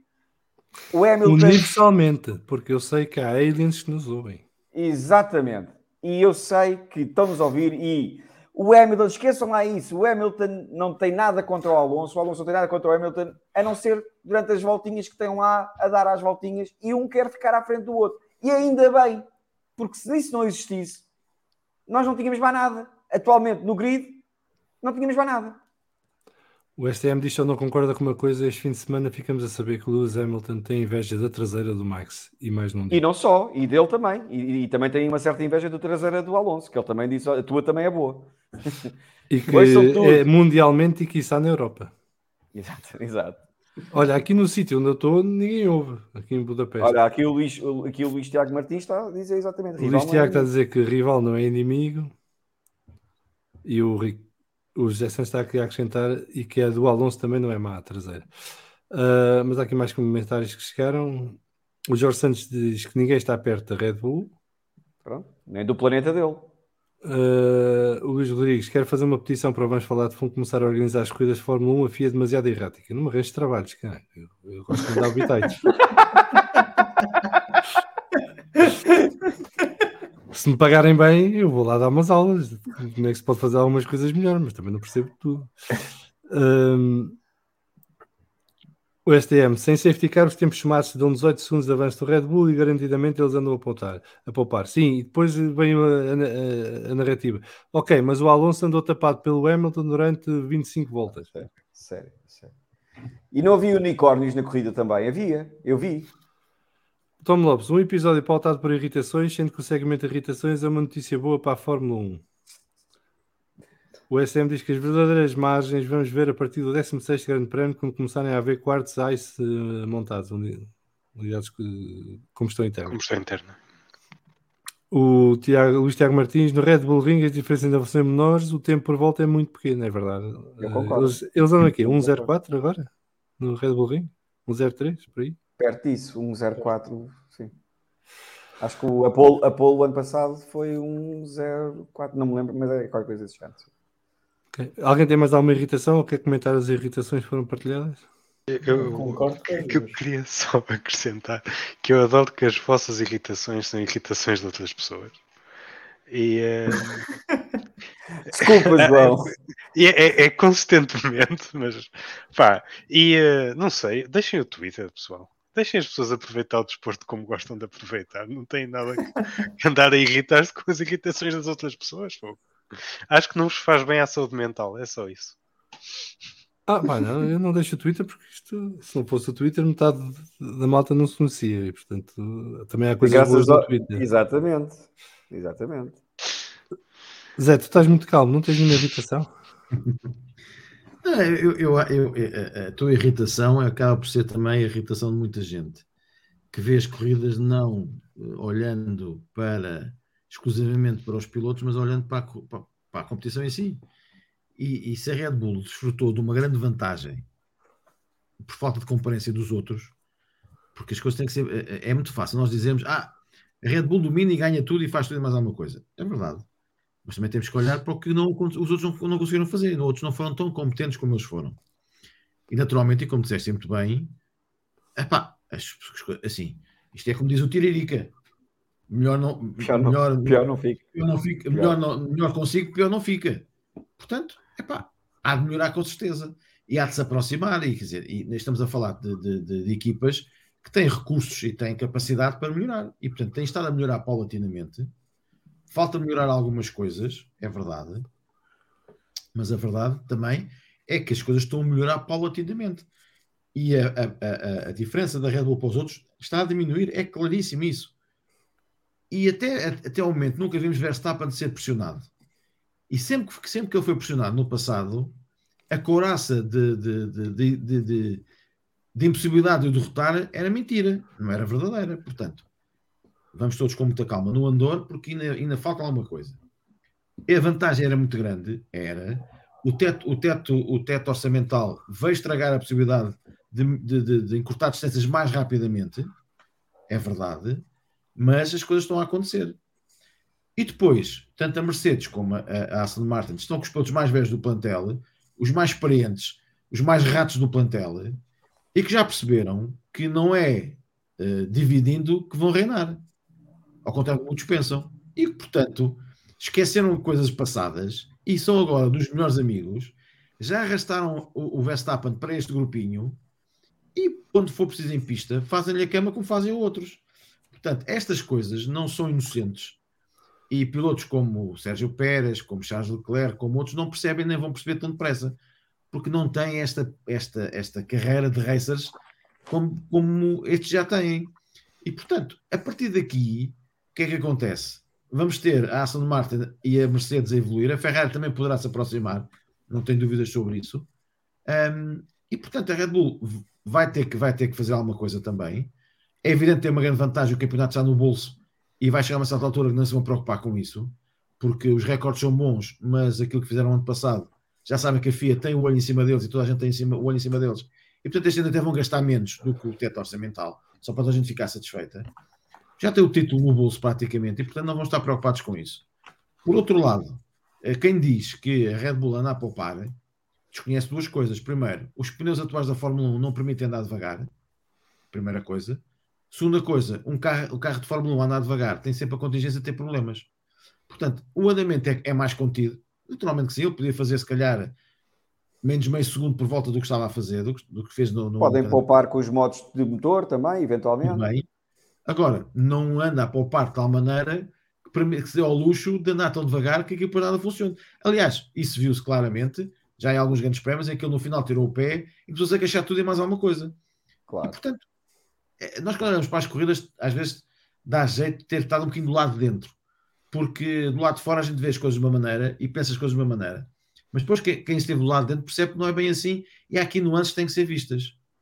Esta questão do andar a poupar é verdade, mas não há nenhum piloto dos bons que seja capaz de andar a poupar. Porque se andar a poupar, ele vai se distrair e vai ter uma saída, vai ter qualquer problema. Quase nos esbardalhei. Mas imagina só este cenário. A do Max no fim. Quase nos esbardalhei. Passei ali por cima do corretor. É que já estava desligado. Já estava a pensar no pódio. Consegue desligar, até consegue ver a televisão e dizer, olha, boa ultrapassagem do miúdo e não sei o quê, mas mantém-se dentro de pista. Mas esse já tem caldo do rabo para o macaco. Mas José Manuel, concordas que o Verstappen já se provou que quando foi em 2021, quando viu o Hamilton, era para fora de pista. Era sempre assim. E ter um Alonso e um Hamilton no retrovisor não é igual a ter um Leclerc ou um Sainz. Não é. Não é, até porque assim, nas lutas roda com roda, os outros encolhem-se e os outros não são encolher. Aliás, o Verstappen já teve essa experiência com o Hamilton em Silverstone. Exatamente. Há essas diferenças. E depois há a inteligência, porque estas coisas, as corridas, não se fazem só com talento, não se fazem só com bons carros, fazem-se com mais coisas. Fazem-se com o físico, fazem-se com inteligência e fazem-se também com a ratice. Ou seja, às vezes não é preciso tu fazeres muita coisa, basta só levar o piloto àquele desespero em que ele, mas ele não sai da traseira, porque passa. Exatamente. Ele não passa. E quando nós estamos numa corrida e estamos a pressionar alguém e dizemos, bem, tu agora vais errar ali. E o que é que acontece? O que é que tu fazes? Travas em cima, dás um pequeno toque, uma coisa muito ligeira. E ele fica, mas o que é que ele me tocou? Porquê? Mas o quê? E quando começas com isto, começas a fazer um overdrive, ou seja, começas a tentar andar mais depressa do que aquilo que és capaz. E chega a certa altura que o erro acontece. Acontece. Portanto, aqui a única possibilidade de devemos ter algumas coisas diferentes é pressionar o homem da frente. Não é perfeito, é como todos os outros, e portanto vamos ver o que é que vai dar. Independentemente de tudo isso, a Red Bull tem uma grande vantagem, tinha desde o início, portanto essa vantagem mantém-se, não tão grande como tinha, mas mantém-se.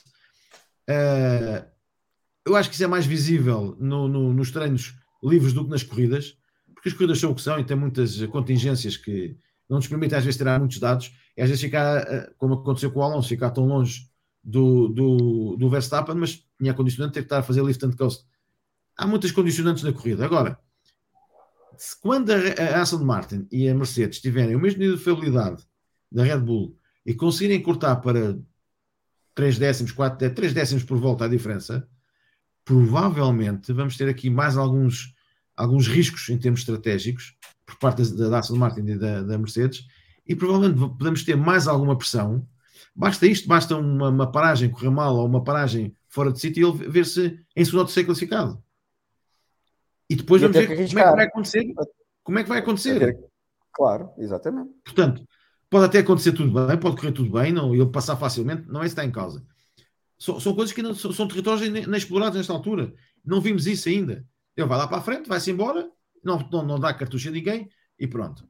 Portanto, só pode ser ele a errar, como aconteceu agora. Estava tão descontraído que quase ia sair de pista, ou a equipa a errar, ou aconteceu alguma coisa mecanicamente.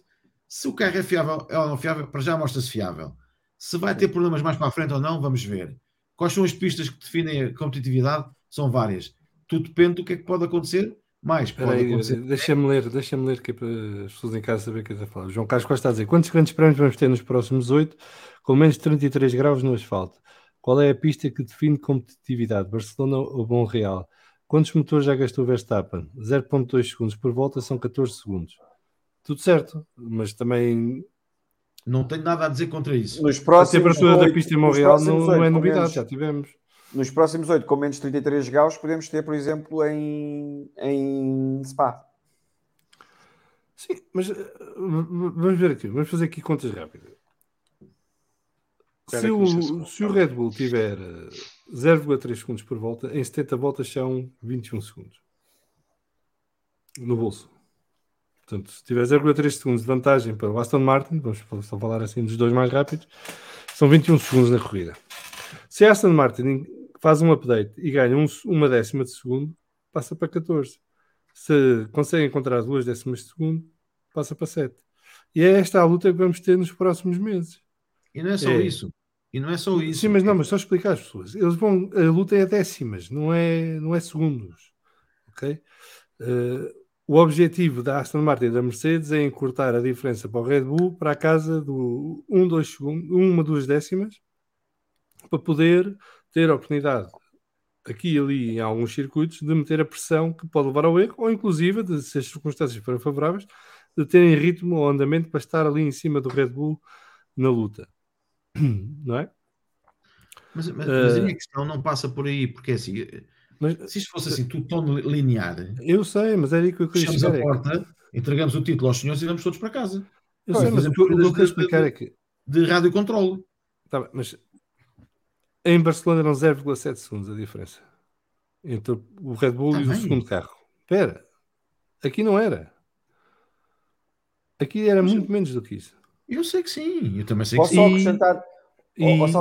Deixem-me acabar, mas deixem-me acabar e depois vocês dizem o que quiserem dizer. Estarem sempre a falar por cima dos outros não vale a pena.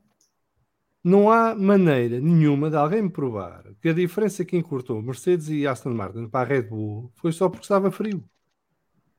Não há. E portanto também não vendam essa teoria. A Aston Martin e a Mercedes ganharam décimas à Red Bull. É impossível não terem ganho. Quantas foram, não sabemos quantificar, porque depois as corridas são como são. Depois, não se pode comparar o ritmo da Red Bull quando vai-se embora e não tem ninguém por perto no início da corrida e os outros andam em luta atrás. Porque quem está em luta está a perder tempo, não ganha. E depois extrapolar daí que essa é a vantagem da Red Bull para a concorrência. Não é mentira também. Só consegues perceber qual é a verdadeira vantagem do Red Bull para o Aston Martin ou para o Mercedes se andarem os três em ar limpo ao mesmo tempo. E aí vês o ritmo dos três, com pneus idênticos, na mesma situação de corrida, e aí vês o ritmo dos três. E o que nós vimos no Canadá, quando isso aconteceu, é que a diferença era de quê? Uma décima entre eles. E fizeram várias voltas assim. E já vão dizer, mas o Max estava a poupar. Estava a poupar os tomates, é que estava a poupar. Se estivesse a poupar, estava a perder tempo. Porque é que ele havia de querer perder tempo? Quando tinha os outros a 5 segundos nessa altura. Portanto, também não temos que fantasiar que o ritmo dos Red Bull é uma coisa. Vamos que outra vez na falácia do este é o carro mais dominador da história da Fórmula 1. Tretas. Quem vê Fórmula 1 há 40 anos sabe que isto é tanga. Carros dominadores já vimos muitos e não era assim. Os outros nem cheiravam. Agora, a Red Bull está num momento espetacular. Porque tem no carro principal um gajo topo, que é um dos 3 melhores da atualidade, e para muita gente o melhor neste momento, mas eu não consigo fazer essa avaliação porque ele tem o melhor carro. Tem um carro que funciona e que é fiável e sabe usar os pneus que tem à disposição. Fantástico, mérito deles. Mas isto não faz o carro mais dominador de sempre da história do mundo e da humanidade e de tudo em parte meias. Não é. E vai falhar. Faltam 14 corridas. Nem tempo ao tempo. Zé e depois Luís. O que eu estava a dizer é exatamente isso. Eu gosto de olhar para as corridas no seu todo. E não negando a vantagem que a Red Bull tem, acho que todos os outros, nomeadamente a Aston Martin e a Mercedes, deram um passo em frente e um passo muito forte. E a questão das temperaturas e tudo isso, eu acho que tem que ser tudo metido no mesmo saco. Agora, se as corridas fossem tão lineares assim, era fácil dizer assim, pronto, então até ao final do ano não há mais hipótese de ninguém ganhar mais nada. Há sempre imponderáveis, há sempre questões que podem acontecer, e é assim, não há ninguém perfeito, e se não há ninguém perfeito, a Red Bull também não vai ser perfeita. Vai ter que sentir algumas dificuldades em algum lado. Os outros têm que capitalizar, não podem, como aconteceu com o Alonso no Mónaco, não pode acontecer como aconteceu noutros lados, outros pilotos, quando têm uma oportunidade que a desperdiçam. Isto é a mesma coisa, estamos a jogar o Cascalheira com o Manchester City, e o Manchester City está a ganhar 5-0, tens uma oportunidade de meter um golo e mandas a bola para a bancada. Não podes fazer isso, não é? Tens que pelo menos meter um golito e depois tentar ver o que é que pode acontecer. E muitas vezes os Golias são mandados abaixo pelos pequenos Davides. Portanto, há que ter essa esperança. E a necessidade, ou por outra, a capacidade que as equipas que estão atrás têm, não são despiciendas e, portanto, temos que encarar isso. Não deixando de reconhecer, como fizeste muito bem, Salviano, que a Red Bull tem um dos melhores pilotos do mundo ao volante, tem neste momento o melhor carro do plantel, gera muito bem os pneus e tem uma fiabilidade muito importante. Isso, até agora, deu-lhe vantagem.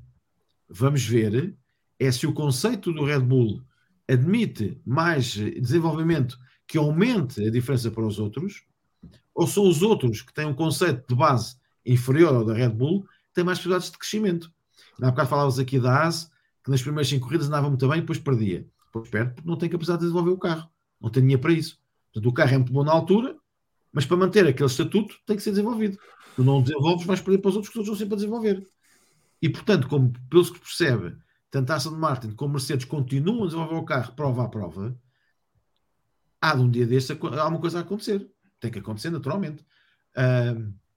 Se isso vai dar a oportunidade a que a Red Bull seja derrotada, não faço a mínima ideia, não vou fazer aqui futurologia. Eu gosto de dizer as coisas quando sei as coisas. Não gosto de marmar em zandinga, porque não tenho essa capacidade. Agora, o que eu tenho a certeza é que tanto a Aston Martin como a Mercedes, de certeza absoluta nesta altura, estão encorajados com o que têm feito. E de certeza que tanto na equipa inglesa como na equipa alemã, que está em Inglaterra, nesta altura o trabalho é redobrado e certamente há muita coisa que está a ser preparada porque eles sentem a possibilidade de chegar lá. E ao sentir essa possibilidade vão trabalhar para isso. Agora, nem a Red Bull é assim tão mais forte que todos os outros, nem os outros são assim tão mais fracos como isso. Há vários fatores que contribuem para isso, mas sobretudo o início da temporada foi mau para Mercedes e para Ferrari, não tanto para Aston Martin. A Aston Martin correu ali um pequeno risco de ali empancar, mas rapidamente resolveu o problema. E, portanto, aqueles que diziam que a Aston Martin já estava acabada, essas notícias foram manifestamente exageradas. E, como se vê, continua a trabalhar, até porque tem um senhor idoso que é terrível a trabalhar, é uma coisa impressionante. E, portanto, continua a desenvolver o carro, continua a trabalhar. Vamos ver o que é que vai acontecer. Eu continuo a ver a Fórmula 1 neste momento do segundo lugar para trás. É a minha maneira de ver agora a Fórmula 1. Quando eles começarem a se aproximar do primeiro lugar, aí a gente logo vai ver. Se vai haver vitórias de outras equipas, eu acho que vai haver. Porque, como eu disse há pouco, não há equipas perfeitas e não há nada é perfeito e, portanto, eles vão ter que vão conhecer algum problema de algum lado. Seja uma coisa mais evidente, uma coisa menos evidente. Eu já vi pilotos a perder títulos mundiais a 600 metros da meta, já vi pilotos a ganhar títulos sem saber como. Portanto, já vi muita coisa e que já anda há quase 40 anos nisto do jornalismo e, portanto, já vi muita coisa. E é tal coisa, quando nós dizemos mas a Red Bull tem uma vantagem gigantesca. Teve, já não tem, já não é gigantesca. E, portanto, estas coisas começam a se perceber. E vai acontecer mais episódios de Verstappen cair lá para trás, ter um problema e ficar lá para trás. Vai acontecer, é inevitável. Estas coisas são como são. Agora, é como digo, roubar o título à Red Bull este ano não há hipótese. Não, isso está de ser. Emprego, não vale a pena. Agora, se calhar vamos ter muito mais emoção para a parte final do Mundial deste ano do que tivemos no início. Eu acho que sim que vamos ter. Agora, lá está. Eu não sou Zandinga e como alguns de vocês já me conhecem, eu quando digo alguma coisa é porque sei o que é que estou a dizer, é porque tenho provas para o dizer. Portanto, não vou arriscar aqui a dizer que vai acontecer isto ou aquilo, vai ser a Mercedes, vai ser a Red Bull, vai ser a Aston Martin ou a Ferrari a ganhar, mas que eu sei que está-se a aproximar, está. E como eu disse ainda há pouco, só para rematar esta minha intervenção, o Lewis Hamilton e o Fernando Alonso são muito inteligentes e já perceberam que juntos podem conseguir derrotar o Max Verstappen, separados não vão lá. Portanto, a partir de agora o Max Verstappen vai ter que ter muita atenção ao que se vai passar em pista, as coisas vão acontecer, muito cuidado nos treinos livres, nos treinos de qualificação, nas corridas, porque a matilha está-se a juntar. Pá, e custa muito mais ser a caça do que ser o caçador. Portanto, vamos ver. O STM diz que quando refiro poupar é o 10º que perde ou ganha a cada volta, né? Levanta a pé. Não acho que haja ali 0,5 segundos e andei a brincar, só isso. Muito bem. Vamos ver. Eu olho sempre para todos os campeonatos do mundo de Fórmula 1 como X eventos. Não é? Este ano são 22 corridas, eram para ser mais, mas já sabemos por que razão é que não são mais. E, portanto, cada corrida terá a sua história e cada circuito tem as suas características, há as condições meteorológicas, há questões de fiabilidade, há os desenvolvimentos dos carros, há todo um conjunto de coisas que vai mudando de corrida para corrida. E, portanto, mesmo para quem está à frente, como é o caso do Max, cada corrida também é um desafio diferente e, portanto, isto não pode correr sempre bem ao mesmo. Quer dizer, nunca aconteceu isso na Fórmula 1. Era estranhíssimo acontecer.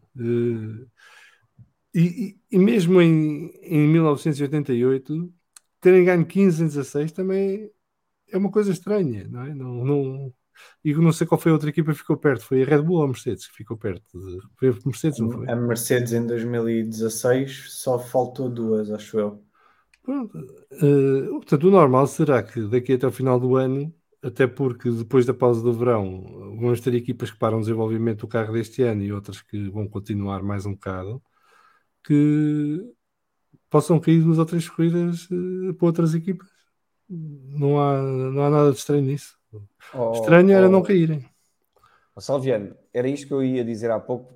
Eu subscrevo a tua intervenção e identifico-me perfeitamente com ela. Só queria juntar aqui uma coisa. Pergunta.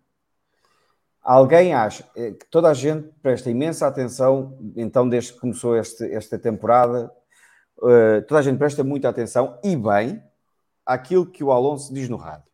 Porque normalmente quando o Alonso diz coisas no rádio, ele sabe o que está a dizer. E toda a gente tem visto isso, até aqueles que não conheciam o Alonso passaram a pensar, parece que descobriram uma nova vertente do Alonso que sempre lá esteve. Para mim, acho que ninguém deu importância à comunicação rádio, dele para o engenheiro a dizer quando é que eu paro com o lift and coast e o engenheiro dele fala-lhe na diferença do Hamilton. Ele diz, mas eu não estou a falar do Hamilton, eu quero ir atrás do Verstappen. Alguém acha que se ele não sentisse que tinha carro para ir atrás do Verstappen, ele fazia esta comunicação? Deixa a pergunta. Mas o Alonso pensará sempre à frente do que pensa para trás. Isso é típico dele. Isso é típico dele. Mas não sei se eu tinha capacidade. Não sei se eu tinha capacidade para lá chegar. Não, mas para dar luta, digo eu. Para tentar dar luta. O que eu acho é que se calhar uma estratégia de boxes que os coloque perto um do outro, numa pista com travagens mais violentas, mais longas, ele tem vantagem. No luta corpo a corpo. Exatamente. Em pistas com travagens curtas. Porque nós temos que pensar sempre isto.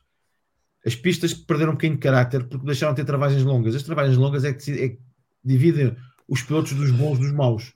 Exatamente. E portanto, tudo o que é circuito não tenha travagens longas, travagens fortes, travagens onde 2, 3 metros façam a diferença, o Verstappen pode ter ali algumas dificuldades com o Alonso, pode, até com o Hamilton.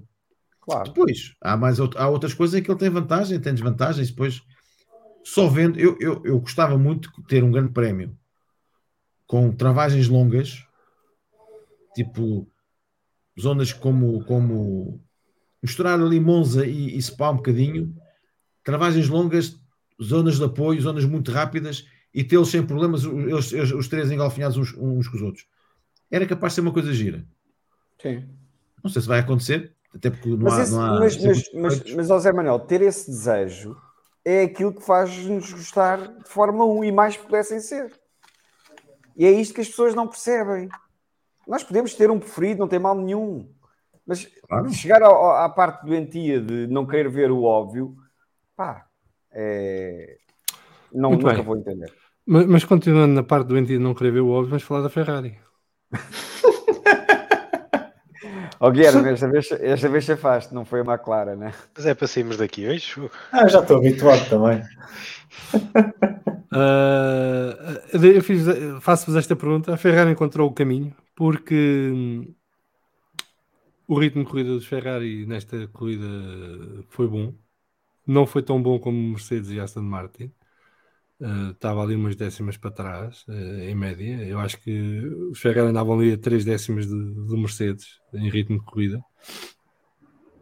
Conseguiram gerir bem os pneus e a degradação dos pneus, mas houve a questão da temperatura do asfalto, que estava bastante baixo, e portanto isso ajuda, sobretudo num carro que devora pneus, e os pneus a temperaturas mais altas, já se sabe, degradam-se muito mais rapidamente do que a temperaturas mais frias.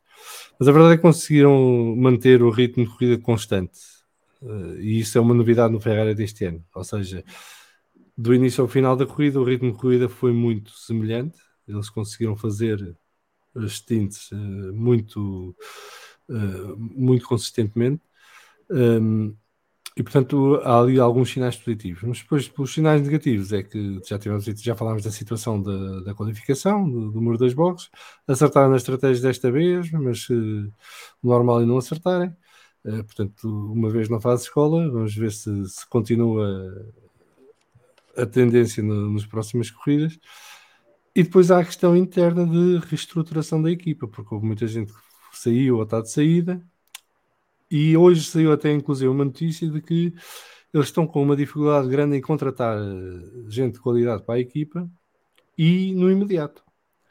Porque, por exemplo, um dos exemplos que eles deram é que contrataram um engenheiro muito bom agora, mas só podem tê-lo ao serviço em 2025. Há um conjunto de engenheiros da Red Bull que parece que vai entrar no mês de julho na equipa, e isso também demorará o seu tempo a surtir efeito. Onde é que vocês colocam a Ferrari neste momento? Vis-à-vis Mercedes e Aston Martin, não nem vale a pena falar da Red Bull. Começo pelo João agora. Que a Ferrari só tem 6 vagas de emprego listadas para Maranello. Não sei o que é que eles estão Sim, sem listadas. Isso é aqueles que eles não recrutam, é aqueles que pode-se candidatar. Então eles estão com dificuldades a ir roubar gente a outras equipas. É gente de qualidade, sim. Ok. Pronto. Ou seja, gente de créditos firmados, não é que os outros que não têm qualidade, os que se candidatam, mas é ir buscar gente cirurgicamente. São para mim. Deixa-as abertas. Não, isto é um bocado, estamos a falar um bocado, isto é tendencial, vamos ver como é que evolui ao longo de algum tempo. Fizeram melhor do que tinham feito em qualquer outra corrida esta temporada.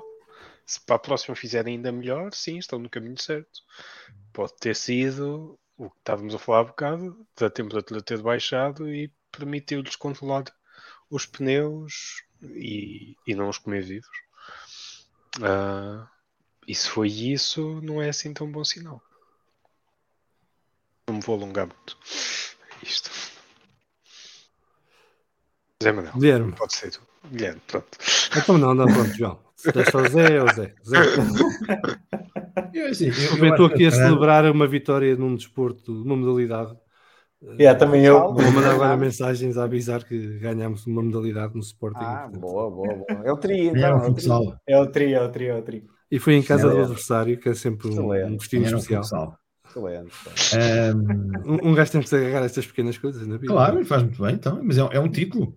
Por isso é que eu estava caladinho também. Mas já podias ter dito que eu, por acaso, gostava de ter... Mas avança. Mas dizia eu, acho que a Ferrari não encontrou caminho nenhum, acho que a Ferrari aproveitou as circunstâncias. Portanto, vamos ter que esperar. Eu acho que não podemos esperar nada da Ferrari por enquanto, porque, por vistos, as mudanças são mais profundas do que se esperava.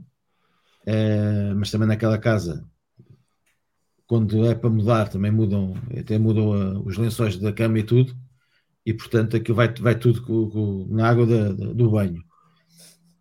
Vamos ver, a Ferrari é daqueles mistérios insondáveis, porque no papel tem tudo para ser a melhor equipa do mundo. Na realidade, às vezes que são a pior equipa do mundo. E o que aconteceu em Le Mans foi uma coisa que lhes deu. Podias ter dado ali uma ajudinha, embora não tinha nada a ver com a Fórmula 1. Quem ganhou aquilo foi a AF Corsa, do Amadeu Ferrari, e portanto foi coisas diferentes. Mas podias dar ali um bocadinho de inspiração, um bocadinho de se calhar vamos juntar-nos todos e tentar levar isto para a frente. Não sei, a Ferrari pelo menos ganha uma coisa, tem o mecânico mais sexy do plantel, por vistos dizem no TikTok e no Facebook. Acho que é o mecânico mais sexy do plantel da Fórmula 1. Já ganhou alguma coisa, já não está a perder tudo. Há quem diga também ter o carro mais bonito do plantel. É verdade, agora que eu saí de lá, atenção. Isto depois depende da malta que gosta mais de apêndices capilares ou menos. Portanto, acho que o rapaz anda no ginásio e não tem adereços capilares. Portanto, se calhar é isso. Tens que começar a pensar em... Eu é mais o levantamento do copo e o corte do chouriço. Olha, e já é difícil.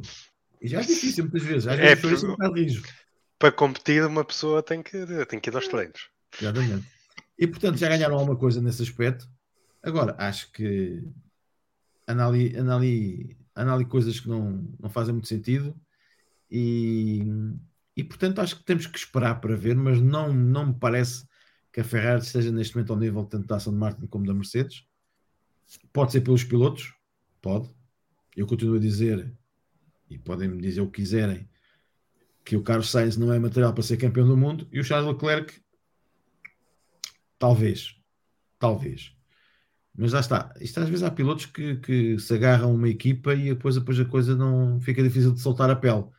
E portanto, vamos ver o que é que vai dar este conjunto de mudanças, este conjunto de contratações. Acho que é uma coisa, se contratar um engenheiro que só pode trabalhar em 2025, para isso não ia contratar nada. Pronto. Mas isso é a minha opinião, vale o que vale. Eu não percebo nada disto e portanto é a minha opinião. Acho que tudo foi fruto das condições que aconteceram no Canadá. Não foi só isso, porque alguma coisa devem ter feito bem no carro, naturalmente. O carro deve ter evoluído alguma coisa. Numa altura em que só o vento se foi embora. Mas pronto, acho que a Ferrari não encontrou caminho nenhum. Acho que aproveitou uma série de contingências e poderá se as coisas evoluírem bem, melhorar. Como diz o João, se aquilo foi só por causa da temperatura ter baixado, então estão ali num problema muito grave, porque aquilo aqui não ainda por cima, no único sítio onde podiam ter vantagem, não conseguiram ganhar essa vantagem, portanto, vai escorrer mal de certeza absoluta. Ainda por cima, era o que o João Carlos Costa estava a dizer há pouco, as próximas corridas, a não ser que tenham sorte aqui em Silverstone, não vai ser... Não vamos ter corridas. A única sorte que tem é o Spa e Silverstone é a única hipótese. Pois. Hungria vão levar com calor todo tamanho. Depois é Holanda, Itália. Holanda Países é a mesma Baixos, coisa. Itália. Singapura é à noite, mas é o que é. Aquilo é úmido, mas é quente. Mas é muito quente. A menos que esteja a chover, como aconteceu o ano passado. Lá está. Mas também já estamos a ir para lá da pausa de verão, não é? A pausa de verão é depois da Bélgica. Sim. Lá está. Mas nós depois vamos para fora da Europa e as coisas são um bocadinho diferentes ali. Pronto. Mas eu continuo a dizer, se a Ferrari, aquilo que mostrou, foi só por causa da temperatura, então aí esqueçam. Estão profundamente entalados. Mas mesmo profundamente entalados. Se não, agora, eu acho que esta época, esqueçam. Vamos ver o que é que o rapaz Vasseira vai fazer, se aquilo que ele tem na mente é aquilo que todos nós pensamos. E isto é sempre muito difícil estar na cabeça destes rapazes, porque estes rapazes pensam um bocadinho mais à frente do que nós, por isso é que eles estão onde estão e nós estamos onde estamos. Vamos ver. Eu acho que a Ferrari tem ali aquele problema de ter demasiados italianos a mandar naquilo tudo. E o que a Ferrari quis fazer, a gestão da Ferrari quis fazer foi pôr um francês, como já tinha tido um francês, Não sei se este é igual ao outro que lá esteve. O outro era um petit ditador. E eu continuo a dizer... Mas para aquele lugar, não é? Mas João, eu a continuo a dizer, democracia como ali sempre não disse, funciona. e como sempre estive nas corridas, o desporto automóvel é uma democracia. Manda o patrão da equipa e ponto final. Exatamente. Epá, porque se toda a gente manda, aquilo fica sem rei nem rock e não pode ser. Só pode haver uma voz, só pode haver uma pessoa, só pode haver um líder. Ponto final. E esse líder depois responderá se a coisa correr bem ou correr mal. Agora, quando nós vimos o caso da Toyota, que investiu largo na Fórmula 1, tomava decisões por colégio e nunca ganhou nada. Pronto, e foi-se embora, correu entre as pernas e acabou. Portanto, ali na Ferrari acho que são demasiados italianos e dá sempre, como dizia um amigo meu, o grosso ao casino, dá sempre caldeirada, como é evidente. E pronto, agora tem lá um francês que tem aquele aspecto de cantor de ópera que está ali sempre com aquele ar de enfado, olhar assim de lado. Parece o Al Capone, a versão Al Capone Fórmula 1. Está sempre ali com aquele ar de enfado. Vem fazer perguntas, perguntas esta hora. Pronto, vamos ver. Acho que, como diz o João muito bem, se foi só por causa do tempo, então temos ali um problema grave para resolver naquela casa. Luís. A intervenção do João e do Zé Manuel já me tirou quase tudo o que havia para dizer. A Ferrari encontrou o caminho. Eu muito sinceramente, no debrief de domingo à noite, eu comentei a dizer que não acreditava e que não comprava isso. E não compro, continuo sem comprar. Se calhar, mais depressa, se calhar a McLaren apanha a Ferrari e encontra o caminho do que a Ferrari consegue entrar nos eixos e chegar ao nível nem falo da Red Bull, falo da Aston Martin e da Mercedes. Precisamente por tudo o que vocês elencaram. A estrutura em si, os maus hábitos, tudo se sabe. É uma democracia onde, desde o porteiro à senhora da limpeza, toda a gente tem uma opinião, toda a gente imita a opinião. É um ambiente tóxico que aquilo que me causa mais estranheza para ser sincero, é como é que eles não olham no paddock para o lado, veem a Red Bull, que é liderada por um indivíduo desde que existe, gosta ou não se gosta, o Dr. Helmut Marko é quem manda, e o sucesso que estão a colher agora é porque as decisões que ele toma é um pulso firme, e isso é a prova cabal que no desporto motorizado não há democracias, não há cá nada, é como tem que ser mesmo com muito rigor e com muita confiança na sua liderança. E estas coisas não se compram, ninguém pode ir à farmácia comprar liderança. Eu não conheço o Sr. Vasseur como team principal de Fórmula 1. Até ao momento não vejo bons indícios. A única coisa que eu li hoje sobre a Ferrari poder estar melhor foi dita precisamente pelo Sr. Marko, em que ele diz que na corrida do Mónaco, a seguir à Red Bull, a Ferrari foi a que teve o melhor ritmo de corrida, que eu fiquei pasmado. Não sei se vocês leram ou não. Por isso que acabou o Alonso em segundo. Pois, exatamente, mas que ele disse e eu li. E o Ocon em terceiro. Exatamente, mas eu também só como o que eu quero, não é? Felizmente. Não, para mim, já em Barcelona, já tinha dito que... O Sr. Marco também veio dizer este fim de semana que se não fosse a qualificação, a Ferrari tinha dado luta à Red Bull na corrida. Sim. Mas o que o Sr. Marco diz, quer dizer... Mas o Sr. Marco já se percebeu que aquilo que o Zé Manela há pouco dizia, que existe de facto ali uma união em torno da Aston Martin e Mercedes para tentar equilibrar a balança. O Sr. Marco já anda cá há muito tempo e ele quer ver se ali na Ferrari pelo menos consegue criar algum tipo de amizade. Amizade no sentido, não no mau sentido da palavra.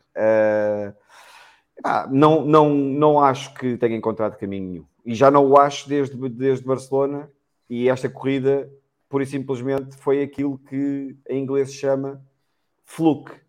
Foi uma fezada. E às vezes correu bem. 2 carros na mesma estratégia, não fazerem uma paragem no safety car e conseguirem a classificação que conseguiram. Não mudou nada, a minha opinião, muito sinceramente. Guilherme? Eu vou ser sincero, eu desta corrida não consegui retirar nada, porque veio a seguir a uma corrida em que, pelo menos um dos pilotos teve desastroso e ninguém conseguia bem dizer o porquê.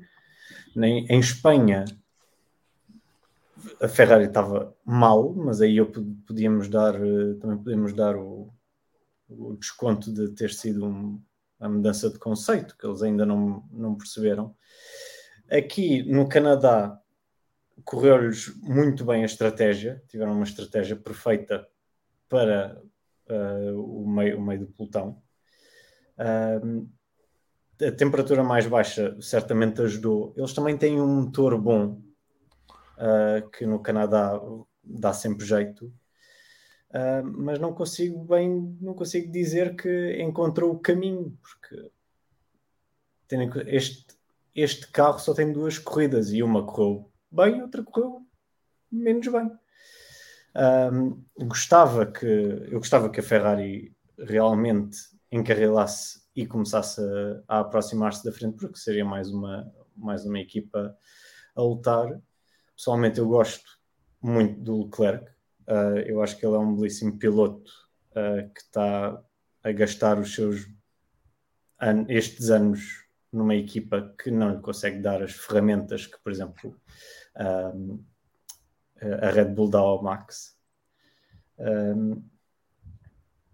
Por isso, pronto, é um bocado como o José Manuel Costa disse, que se realmente foi inteiramente ou de uma grande percentagem por causa da temperatura, então coitadinhos, se não vão, pronto, é como dizem, que se calhar até põe-se a jeito de ser apanhados por Alpine e McLaren. Eu não sabia dessa salviando do engenheiro só vir em 2025, e realmente para isso não é. Isso é uma contratação que não faz muito sentido, a não ser que seja o Adrian Newey. E mesmo assim, não, porque acabou de renovar com a Red Bull. Pois, exato. Pronto, eu este ano tenho levado muito na cabeça por causa do desempenho da McLaren, mas pelo menos as contratações que têm vindo a público têm sido boas. Roubaram um diretor técnico à Ferrari, foram buscar o Rob Marshall. Por isso aí pelo menos dá para ver realmente que estão a planear ou a contratar para avançar. Na Ferrari nem isso se vê. Ou seja, o que estás a dizer é que na McLaren vê-se um caminho. Ainda não o encontraram. Eu concordo ainda contigo, atenção. Não encontraram. Eu espero que com os investimentos todos que tenham feito nas infraestruturas, no simulador, no túnel de vento e nas contratações que têm feito, que realmente isso faça com que eles avancem. Na Ferrari eu não consigo ver nada, porque mesmo o upgrade que eles apresentaram do conceito, eu estava à espera de, claro, na Fórmula 1 são os detalhes, mas eu estava à espera que eles aparecessem quase com um Aston Martin vermelho ou fizessem uma mudança realmente radical, e não o vi. Por isso, pronto, é a minha opinião. E o Nuno Pimentel cumprimenta-nos, abraça açorianos ao senhor que não percebe nada disto, ao Luís que come o que quer, ao fã das cheifeiras laranjas, ao desenhador de Ford do time Ineos e ao criador do Vamos Falar de Fundo. Parabéns pelo terceiro. Abraço para o Nuno. João. Um abraço. Estás em mute? Faz reset, João. Agora já está.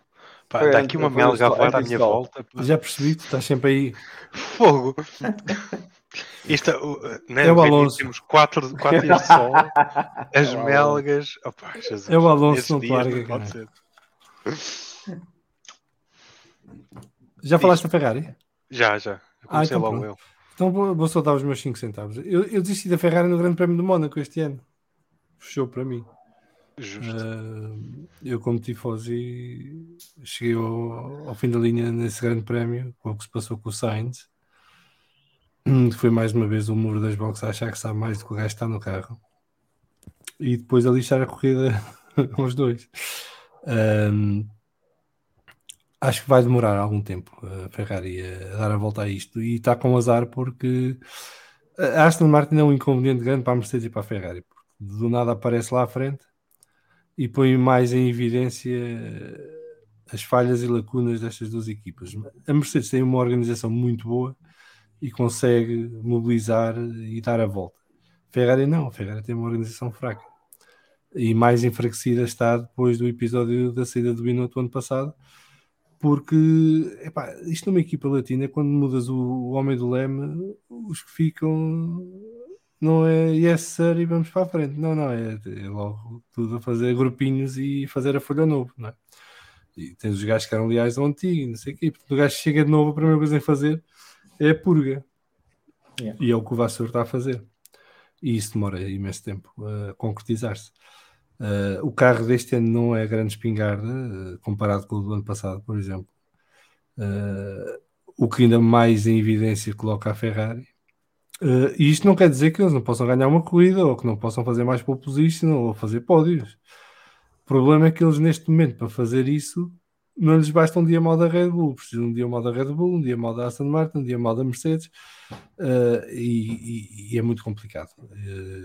E depois, nas equipas à frente deles, tens o Hamilton outra vez em forma na Mercedes, tens o Alonso em forma na Aston, tens o Max em forma na Red Bull. E eu não sei se algum dos dois pilotos da Ferrari neste momento está num pico de forma. Porque não parece que tanto Leclerc como Sainz estejam nos momentos ideais de forma para poderem dar a luta em ritmo só. Porque depois falta o racecraft, não é? Essa coisa fantástica que os ingleses dizem. Mas a arte da corrida que Hamilton, Alonso e Max têm em abundância e o Charles e o Carlos ainda estão a desenvolver. Portanto, está tudo contra a Ferrari neste momento e acho que o que eles têm que fazer é focar-se em 2024, esquecer 2023. Por muito que isso custe. E a Mercedes tem que fazer o mesmo por outras razões e noutras coisas, mas acho que a Ferrari tem que fazer isso a fundo. É esquecer este ano. É o que der, deu e não interessa. Começar já a preparar o próximo ano da melhor maneira possível com as pessoas que estão a chegar, acabar a limpeza o mais rapidamente possível do que tiver que sair e bora para a frente. E lá para 2025 a ver se estamos a ferrar outra vez como uma equipa candidata aos títulos. É esse o meu diagnóstico da Ferrari. Agora, vamos perder corridas boas da Ferrari aqui e ali, vamos ter uma pole position, que isso há uma vitória? Sim, é provável. Mas isso, uma maré não faz um marinheiro, não é? Não é o que se diz. E portanto a Ferrari está num processo que vai ser longo e árduo. E quem é da Ferrari já está habituado a isto. Estavas a dizer de eles para poderem ganhar uma corrida, não é só esperar uma má corrida da Red Bull, da Mercedes ou da Aston Martin, mas em certos circuitos até têm de ter cuidado de uma Alpine que possa estar boa, ou como aconteceu no Mónaco, por exemplo, ou da McLaren, porque eles estão, aquele grupo está muito compactado e eu sinto que a Ferrari está mais próximo desse grupo do meio do pelotão do que propriamente daquela terra de ninguém que é a Aston Martin e a Mercedes. Por isso é que eu há pouco te disse que mais facilmente acreditava na aproximação da McLaren à Ferrari do que o contrário. Do que a aproximação da Ferrari à Aston Martin e à Mercedes.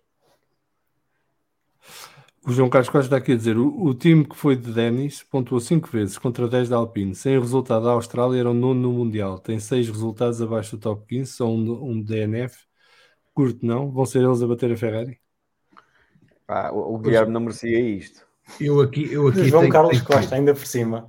Eu aqui tenho que dar razão ao João Carlos, que ele tem toda a razão. Eu acho que não é a McLaren que pode incomodar a Ferrari, nem acho que seja a Alpine, nem seja ninguém. Acho que a Ferrari está ali naquele ponto em que está longe de toda a gente que está para trás e está longe de quem está à frente, e é mais fácil chegar-se aos homens da frente do que alguém atrás chegar-se a eles. Isso eu tenho que concordar. Não, isso pode acontecer numa corrida ou noutra. Não, eu acredito que a Alpine, numa corrida ou outra, possa intrometer-se. Mas normalmente não. Eu acho que a Ferrari correu o risco de ficar ali no quarto lugar isolada, como a Alpine está no quinto lugar isolada.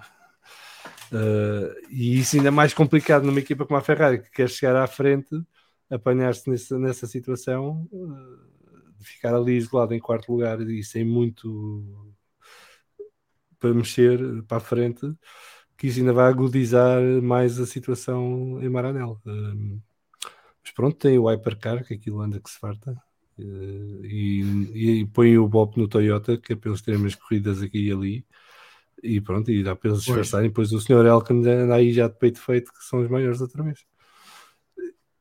E isso diz muito da Ferrari atual. A gala que fizeram de ganhar a Le Mans, que não desmerecendo Le Mans, mas o core business da Ferrari hoje em dia é Fórmula 1, não é Le Mans. Okay? Le Mans foi giro, ganharam, as circunstâncias que foi, mas o core business é Fórmula 1. A Fórmula 1 é que mexe a bolsa, não é a vitória em Le Mans. A vitória em Le Mans é muito gira, um momento único, deu para fazer as fotos e peitar-se, mas não dá para muito mais que isso. Diz, Zé, estás aí a discordar? Não, estava a dizer que assim, a ida da Ferrari para a Le Mans e esta vitória na prova que marcou os 50 anos desde a ausência deles, os 58 anos deles não ganharem Le Mans, e na prova do centenário, mexeu bastante com a Ferrari. E pode mexer bastante com mais algumas marcas. Agora, tens razão, o core business é a Fórmula 1 e eles têm que se organizar. Têm que se organizar melhor e, sobretudo, têm que fazer outra coisa que é muito importante. Têm que definir de uma vez por todas quem é que manda naquilo. Porque senão nunca mais vão ter sossego. E, portanto, eu acho que devia ser a senhora do restaurante. Mas Zé Manuel, o restaurante é muito bom. Diz-me, exceção feita à mesa resolve-se tudo. Exceção feita à era do senhor francês, esteve lá antes deste.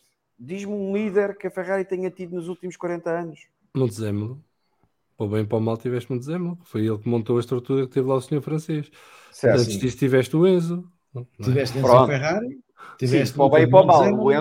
O Enzo Ferrari também, quando embirrava, pronto, temos a falar de isso feitios são feitios, e a verdade é que eles ganharam, e são uma são por causa disso.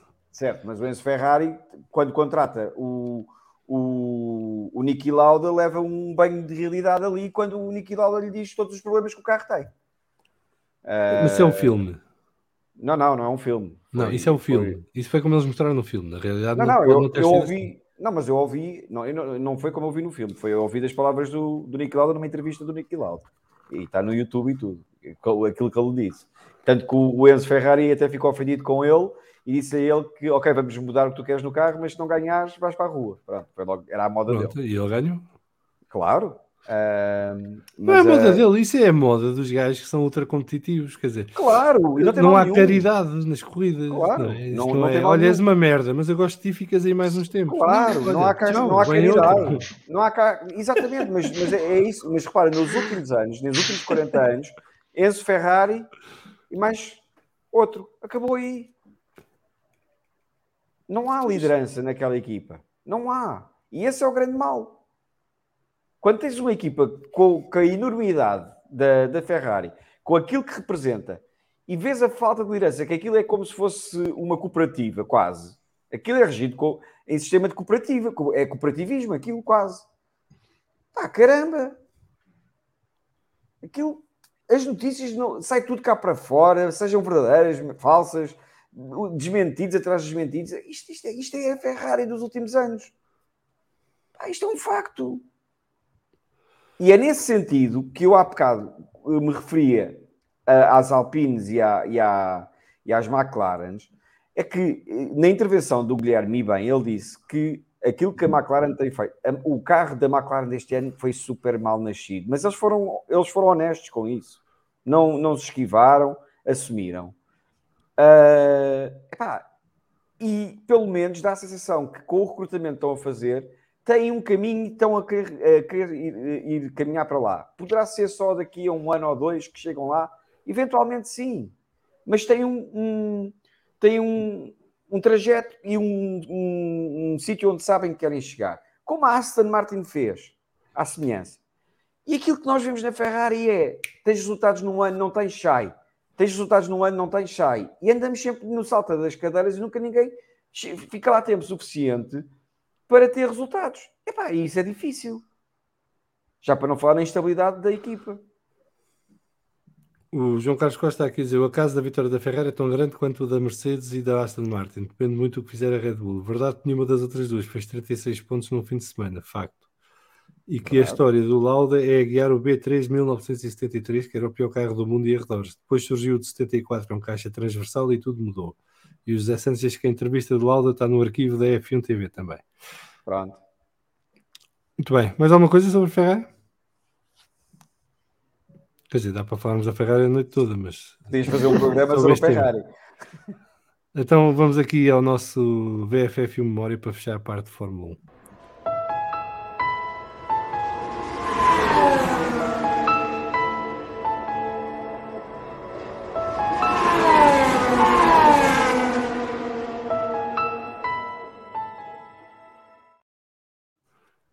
Começo eu, e como o Alexandre anda por aí no chat, e insisto muito que deve ser sobre a próxima corrida, a memória desta semana vai ser sobre a próxima corrida, que eu para a semana trago uma memória de outra corrida qualquer que não a da Áustria. Mas eu em 2017 fui ao Grande Prémio da Áustria, que não foi uma corrida nada de extraordinária, mas teve uma largada do outro mundo, porque o Kvyat decidiu rebentar com aquilo tudo. E então foi que nem o torpedo ali pela curva 1, levou o Alonso à frente, o Alonso levou o Max à frente e acabaram todos no muro. E desistiram. Ora, eu estava na bancada na reta da meta, mesmo à saída da última curva, e dava para ver as bancadas que vão da curva 1 até à curva 3. Para mim a curva 3 é a 4. Não conta para mim também. Aquela coisinha que conta como curva não é nada, aquilo é uma reta. Aquilo estava tudo laranja, ok? Quando eles percebem que o Max tinha sido levado pelo Alonso e pelo Kvyat no acidente e desiste, há um suspiro da bancada que ecoa pelo vale todo de desilusão que até hoje me marca, porque eu nunca tinha visto tanta gente ao mesmo tempo. Foda-se.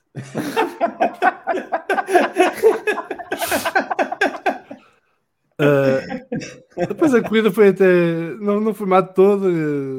O pódio teve 3 equipas. Foi, salvo erro, o Bottas, o Vettel, o Bottas na Mercedes, o Vettel na Ferrari e o Ricciardo na Red Bull fizeram o pódio.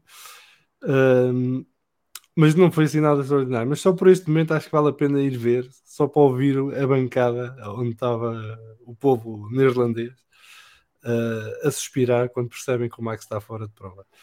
Escusar será dizer que eu também fui um dos que suspirou, porque o Alonso também ficou logo. Eu neste ano fui ver 3 corridas. Fui ver o Grande Prémio da Hungria, o Grande Prémio da Áustria e o Grande Prémio de Singapura. E nas 3 o Alonso teve problemas. Singapura foi a famosa largada do Vettel que arruma com o Raikkonen e com o Max. O Alonso ia a passar já em terceiro lugar e o carro do Max desgovernado vai e atinge-lhe por trás. E eu estava convencido que aquele ia ser o dia do pódio do Alonso com o Maculata Zonda. Eu já estava a festejar. E morreu ali. E depois e esse grande prémio ainda foi mais triste porque era a primeira vez que chovia no Grande Prémio de Singapura. Portanto, corrida noturna, à chuva, estava uma tensão no ar, uma expectativa no ar que ia dar uma corridaça e o Vettel decide, não há corridaça nenhuma. Tinha. E depois foi passeio dos Mercedes e não houve mais história. Pronto, foi esta a minha memória. Não sei quem é que preparou memórias para trazer hoje. Luís. Ao João, pronto, então João antecipou-se. Eu da Áustria não tenho nenhuma, mas a Silverstone no ano passado, na qualificação, estive lá ao vivo e estava a ver do fim do complexo de Margaret Becker's Chapel. Tem as bancadas mesmo à frente e a ideia era ver os carros naquela parte mais técnica, quando vão no pico de performance, e começou a chover antes do Q3, e aquilo tem a inclinação, tu não vês há copos antes, então só vês o spray a vir e depois vês os carros a fazer aquilo, mas ainda já com intermédios, mas não estava muita chuva, fazerem aquelas coisas, foi uma delícia. Foi acho que o momento mais espetacular do vivo de Fórmula 1 foi esse. Bem, Guilherme? Eu, da Áustria, o que me lembro mais é acho que foi 2015. Foi 2015. Eu não sei contra quem é que foi, mas era um Maldonado na reta da meta, com o DRS aberto a seguir um Toro Rosso. Eu não sei se era o Verstappen ou se era o Sainz, mas a seguir um Toro Rosso. E o gajo tenta fazer um dummy, ou pelo menos é o que parece que ele tenta fazer, com o DRS ainda aberto. Pá, e o gajo deve ter, na paragem a seguir nas boxes, o gajo deve ter trocado 4 pneus e umas cuecas. Com aquele Lotus que já era difícil de guiar, vem todo do lado a entrar na curva, o gajo falha a curva. E a memória de ver um carro todo desgovernado, com o que era conhecido como um piloto que só por si era desgovernado, a vir na direção da primeira curva, vai-me sempre ficar na memória. Por isso, é essa. Tinha outras, mas essa é a mais viva. Luís? A memória que eu trouxe hoje, também para animar aqui um bocado o romance daquilo que pode acontecer no universo da Fórmula 1, foi o que aconteceu em 2009 e o Conto de Fadas, que foi Brown GP. A saída da Honda devido à crise financeira mundial de 2008 e um senhor chamado Ross Brown, que era o team principal da equipa, isto é tão romântico que parece que foi escrito por um romancista mesmo, ter comprado a equipa por, salvo erro, uma libra, ajudem-me, acho que foi isso, não é? Por uma libra, e ter tido a capacidade de encontrar nas regras daquele ano, sacar um duplo difusor que lhe dá a vitória com um piloto indiano, que era o Jenson Button, que ganha 7 das primeiras 8 corridas, salvo erro, não é?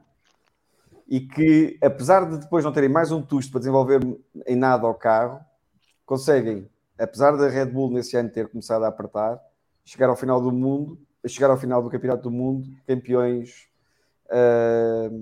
de construtores, e o Jenson Button campeão do mundo de pilotos. É uma memória que no mundo atual da Fórmula 1 acho que é impensável, mas que naquele ano marcou e hoje lembrei-me de trazer aqui. Quem puder e não conhecer a história, aconselho que vão à procura. Zé? Eu vou até 2001, quando o David Coulthard sai de sétimo. Toda a gente dizia que ele não ia conseguir fazer nada e ganhar aquela corrida. E foi uma corrida muito interessante, porque ele andou ali às turras com toda a gente e mais alguma e conseguiu ganhar a corrida assim de sétimo, quando ninguém dava um tusto pelo rapaz Coulthard. E foi uma corrida gira. Não é uma memória extraordinária para ele, até porque eu assisti a poucas corridas de Fórmula 1, infelizmente. Assisti mais como espectador do que como jornalista, mas é uma memória curta, mas que foi giro, porque o David Coulthard era um patinho feio e chegou ali, saiu de sétimo e ganhou a corrida. Muito bem. Isso foi no A1 Ring. Exatamente. Que era igual a Red Bull Ring, ligeiramente maior, salvo erro. Era maior. Muito bem. Vamos então agora ao último tema de hoje, porque estamos na semana do Rally Safari e temos a sorte de cá o Zé, que vai estar a comentar e a narrar na Sport TV todo o rally, e vocês dão outra vez todas as etapas, não é? Exatamente. Conta-nos um bocadinho quais são as perspectivas. Hoje já tivemos o shakedown, já deu para perceber umas coisas. Tivemos o japonês da cambalhota. O Katsumoto decidiu que aquilo não era desafio suficiente, tinha que complicar mais a coisa. Conta-nos um bocadinho o que é que está em perspectiva. Vamos ter um rally muito duro, porque está prevista alguma chuva, mas hoje no shakedown já se percebeu que vai estar um piso muito duro, com muita pedra solta.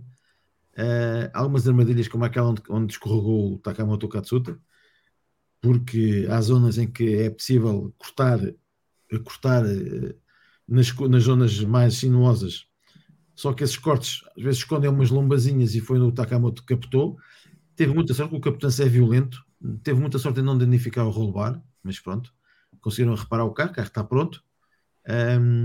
Mas pronto, o SAPKLAP também teve problemas, um problema de transmissão, partiu 2 semi-eixos e também não fez nenhuma passagem no shakedown. Portanto, amanhã vai entrar a frio, mas também amanhã é super especial, que é aquela super especial ali dos arredores de Nairobi, dá lado a lado, não é nada do outro mundo. Depois, a partir de sexta-feira, a partir das 6 da manhã, começa a coisa a aquecer, e apesar de não ser um safari, não tem nada a ver com o que era o safari. Basta ver que a totalidade do rally era uma etapa do antigo safari, portanto, percebes logo por aqui a diferença, mas vai ser duro para máquinas Bons e velhos pilotos. tempos, era o mini Dakar. Eu acho que às vezes era pior que o Dakar, tinha zonas muito piores. Aliás, basta ir ao YouTube, havia alturas que aquilo era assustador. Lembro sempre do Cancún. À partida será dominado pela Toyota. Não vejo muita capacidade dos outros conseguirem penetrarem naquela armadura Toyota. Vamos ver quem é que vai ganhar, se é o Rovanpera, se é o OG, porque se o Rovanpera ganha aqui e o Neuville não tem um bom rally, a diferença começa a ser já significativa. Demasiado grande.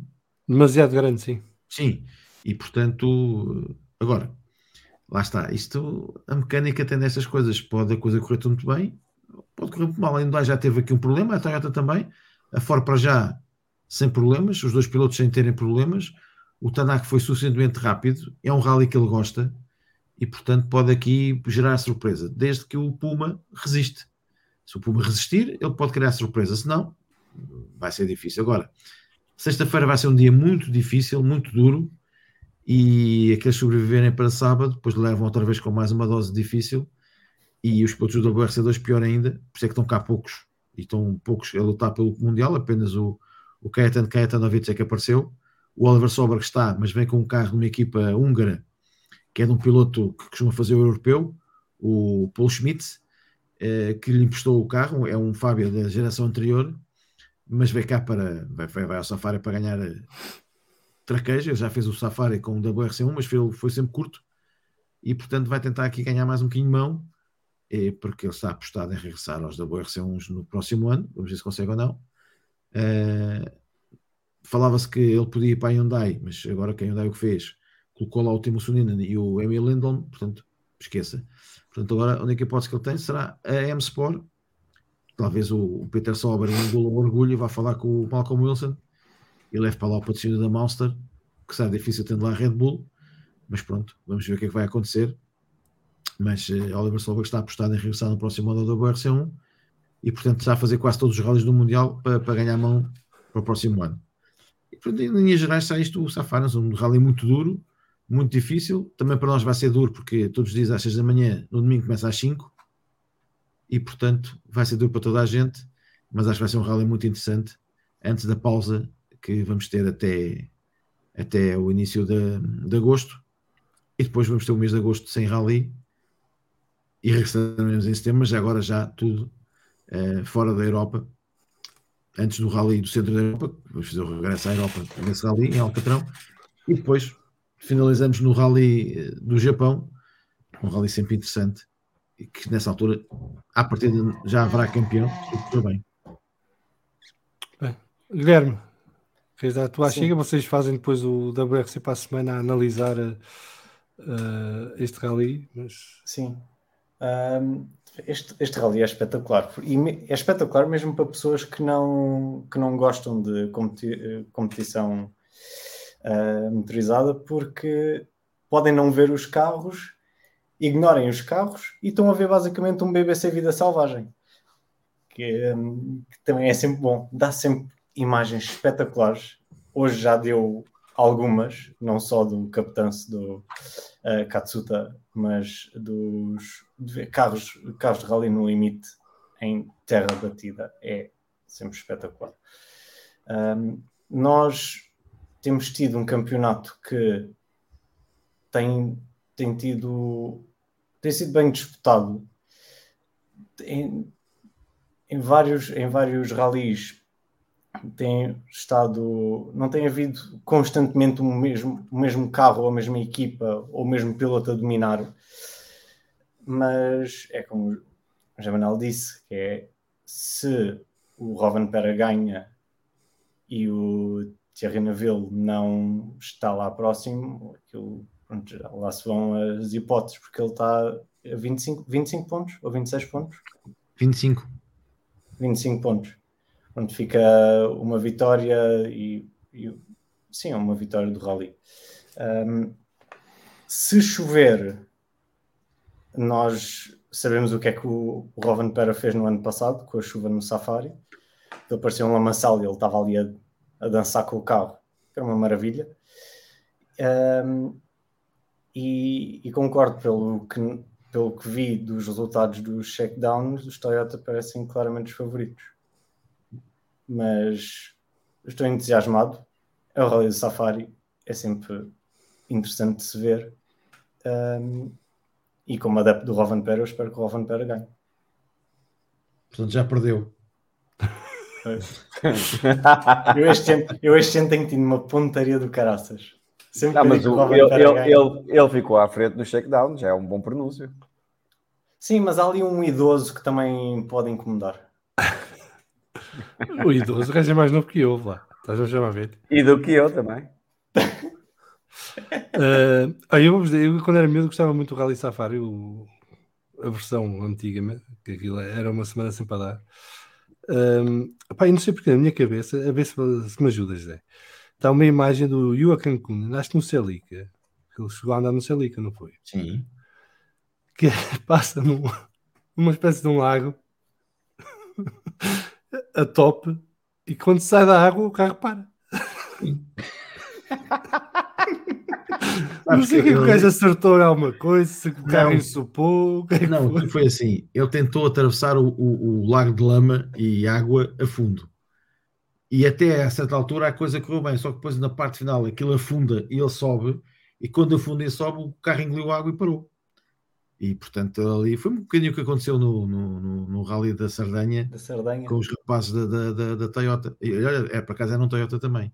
Pá, então pronto, está mais do que visto, Guilherme, já lançaste o feitiço, pronto. Não, mas eles não precisam de passar por... Dão a volta.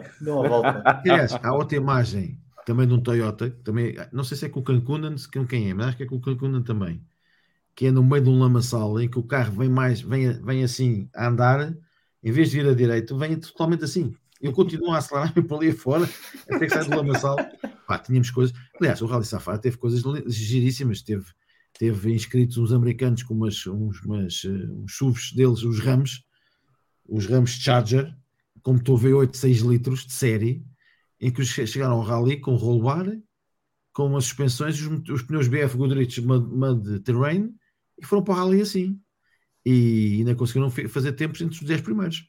Com aquele matacão que pesava para aí 2 ou 3 toneladas. E temos coisas muito giras, pá. O Safari deu sempre imagens muito giras, deu rallies muito giros. A classificação esquece. Tivemos um grupo N a ganhar o Costa do Marfim, que era uma coisa parecida com o Safari, e portanto havia a oportunidade de toda a gente ganhar aquele rally. Era basicamente quem chegasse ao fim conseguia ganhar aquilo. Tinha zonas muito rápidas, em que andavas muito depressa, como acontece hoje.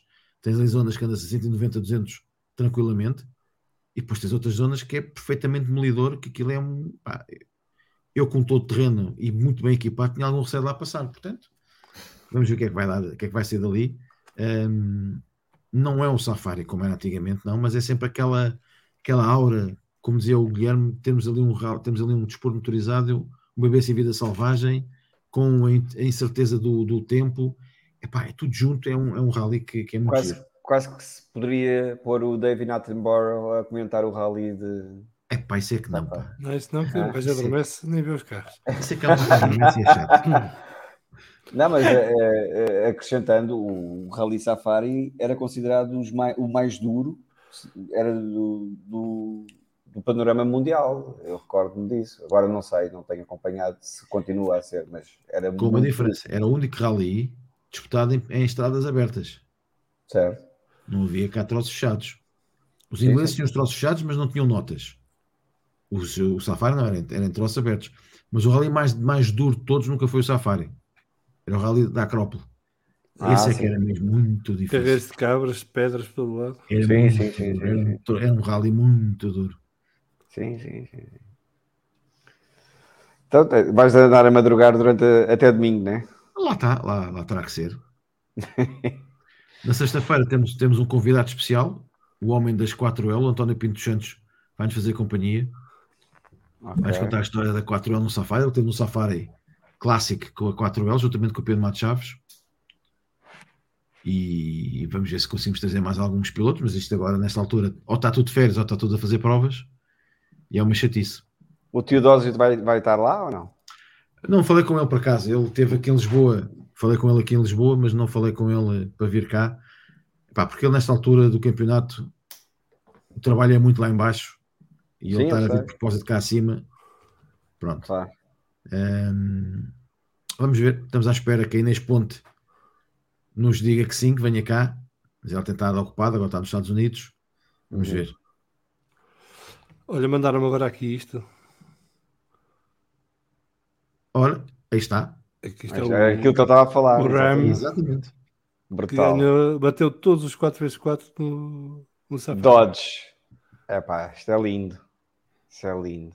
E os rapazes foram com isso de série, a gastar gasolina nem doidos, mas passavam por cima de tudo, claro. Isto é...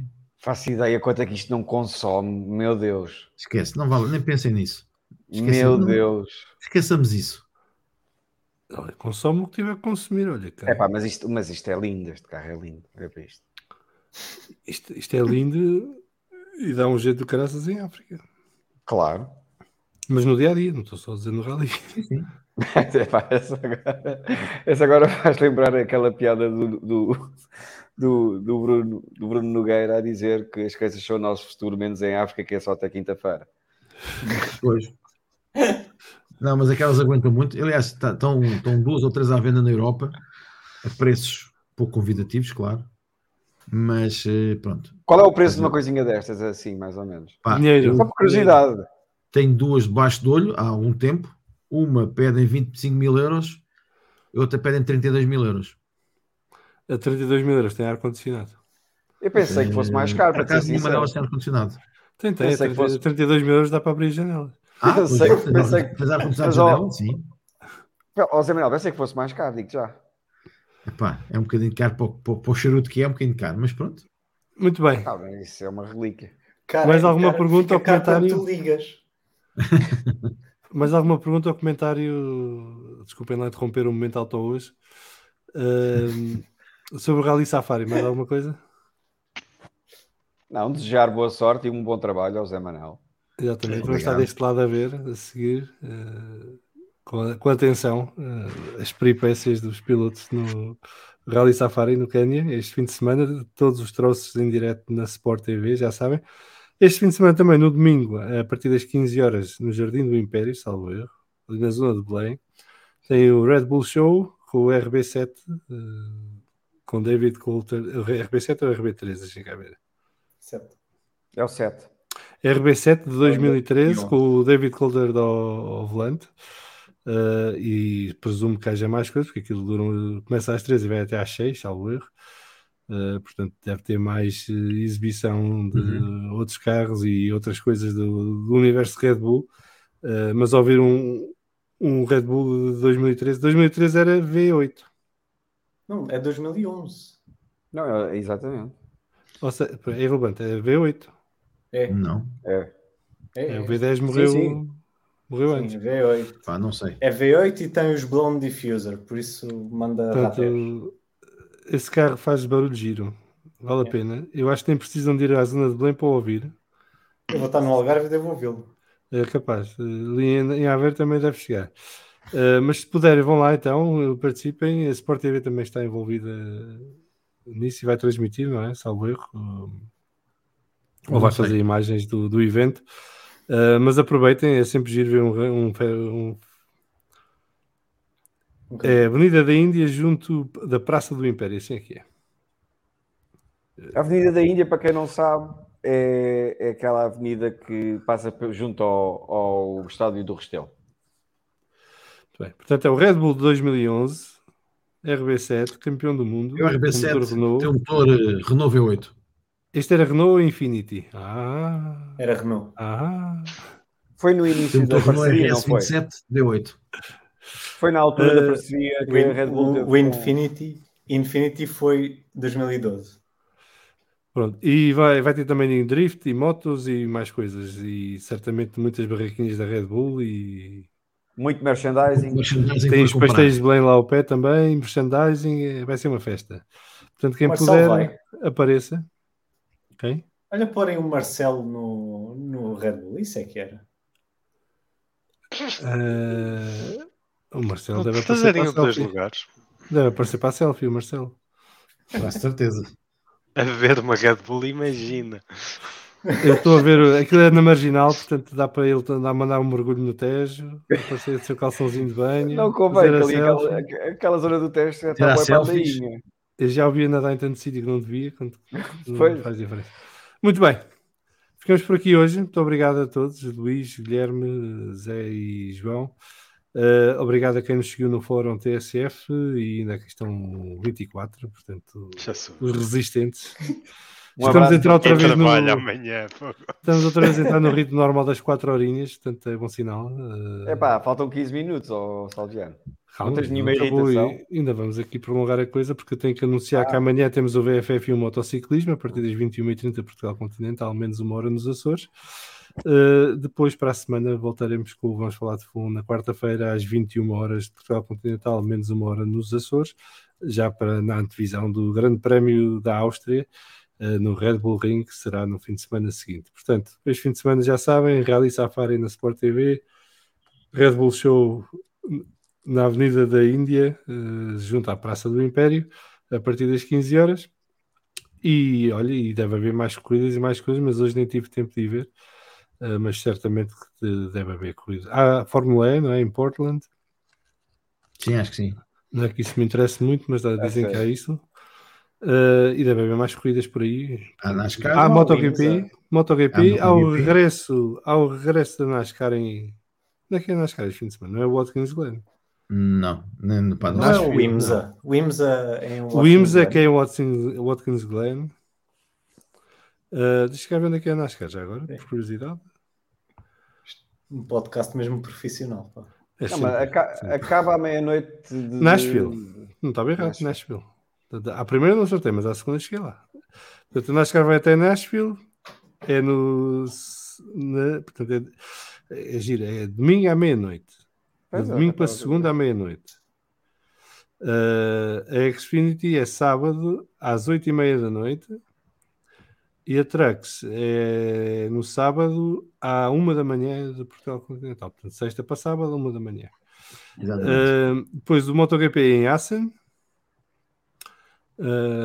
Catedral da Velocidade, não é que lhe chamam nas motas. Portanto, já sempre corridas giras. O IMSA são as 6 horas de Watkins Glen, que vale bem a pena ver, e a ver se o Filipe regressa às vitórias, que faz falta. Sobretudo depois de mais uma desilusão em Le Mans. E temos então os carros que não fazem barulho em Portland, alguns no fim de semana. Exatamente. Para quem gosta, está relembrado. Olha, muito obrigado a todos e a todas. Beijinhos e abraços e boas corridas.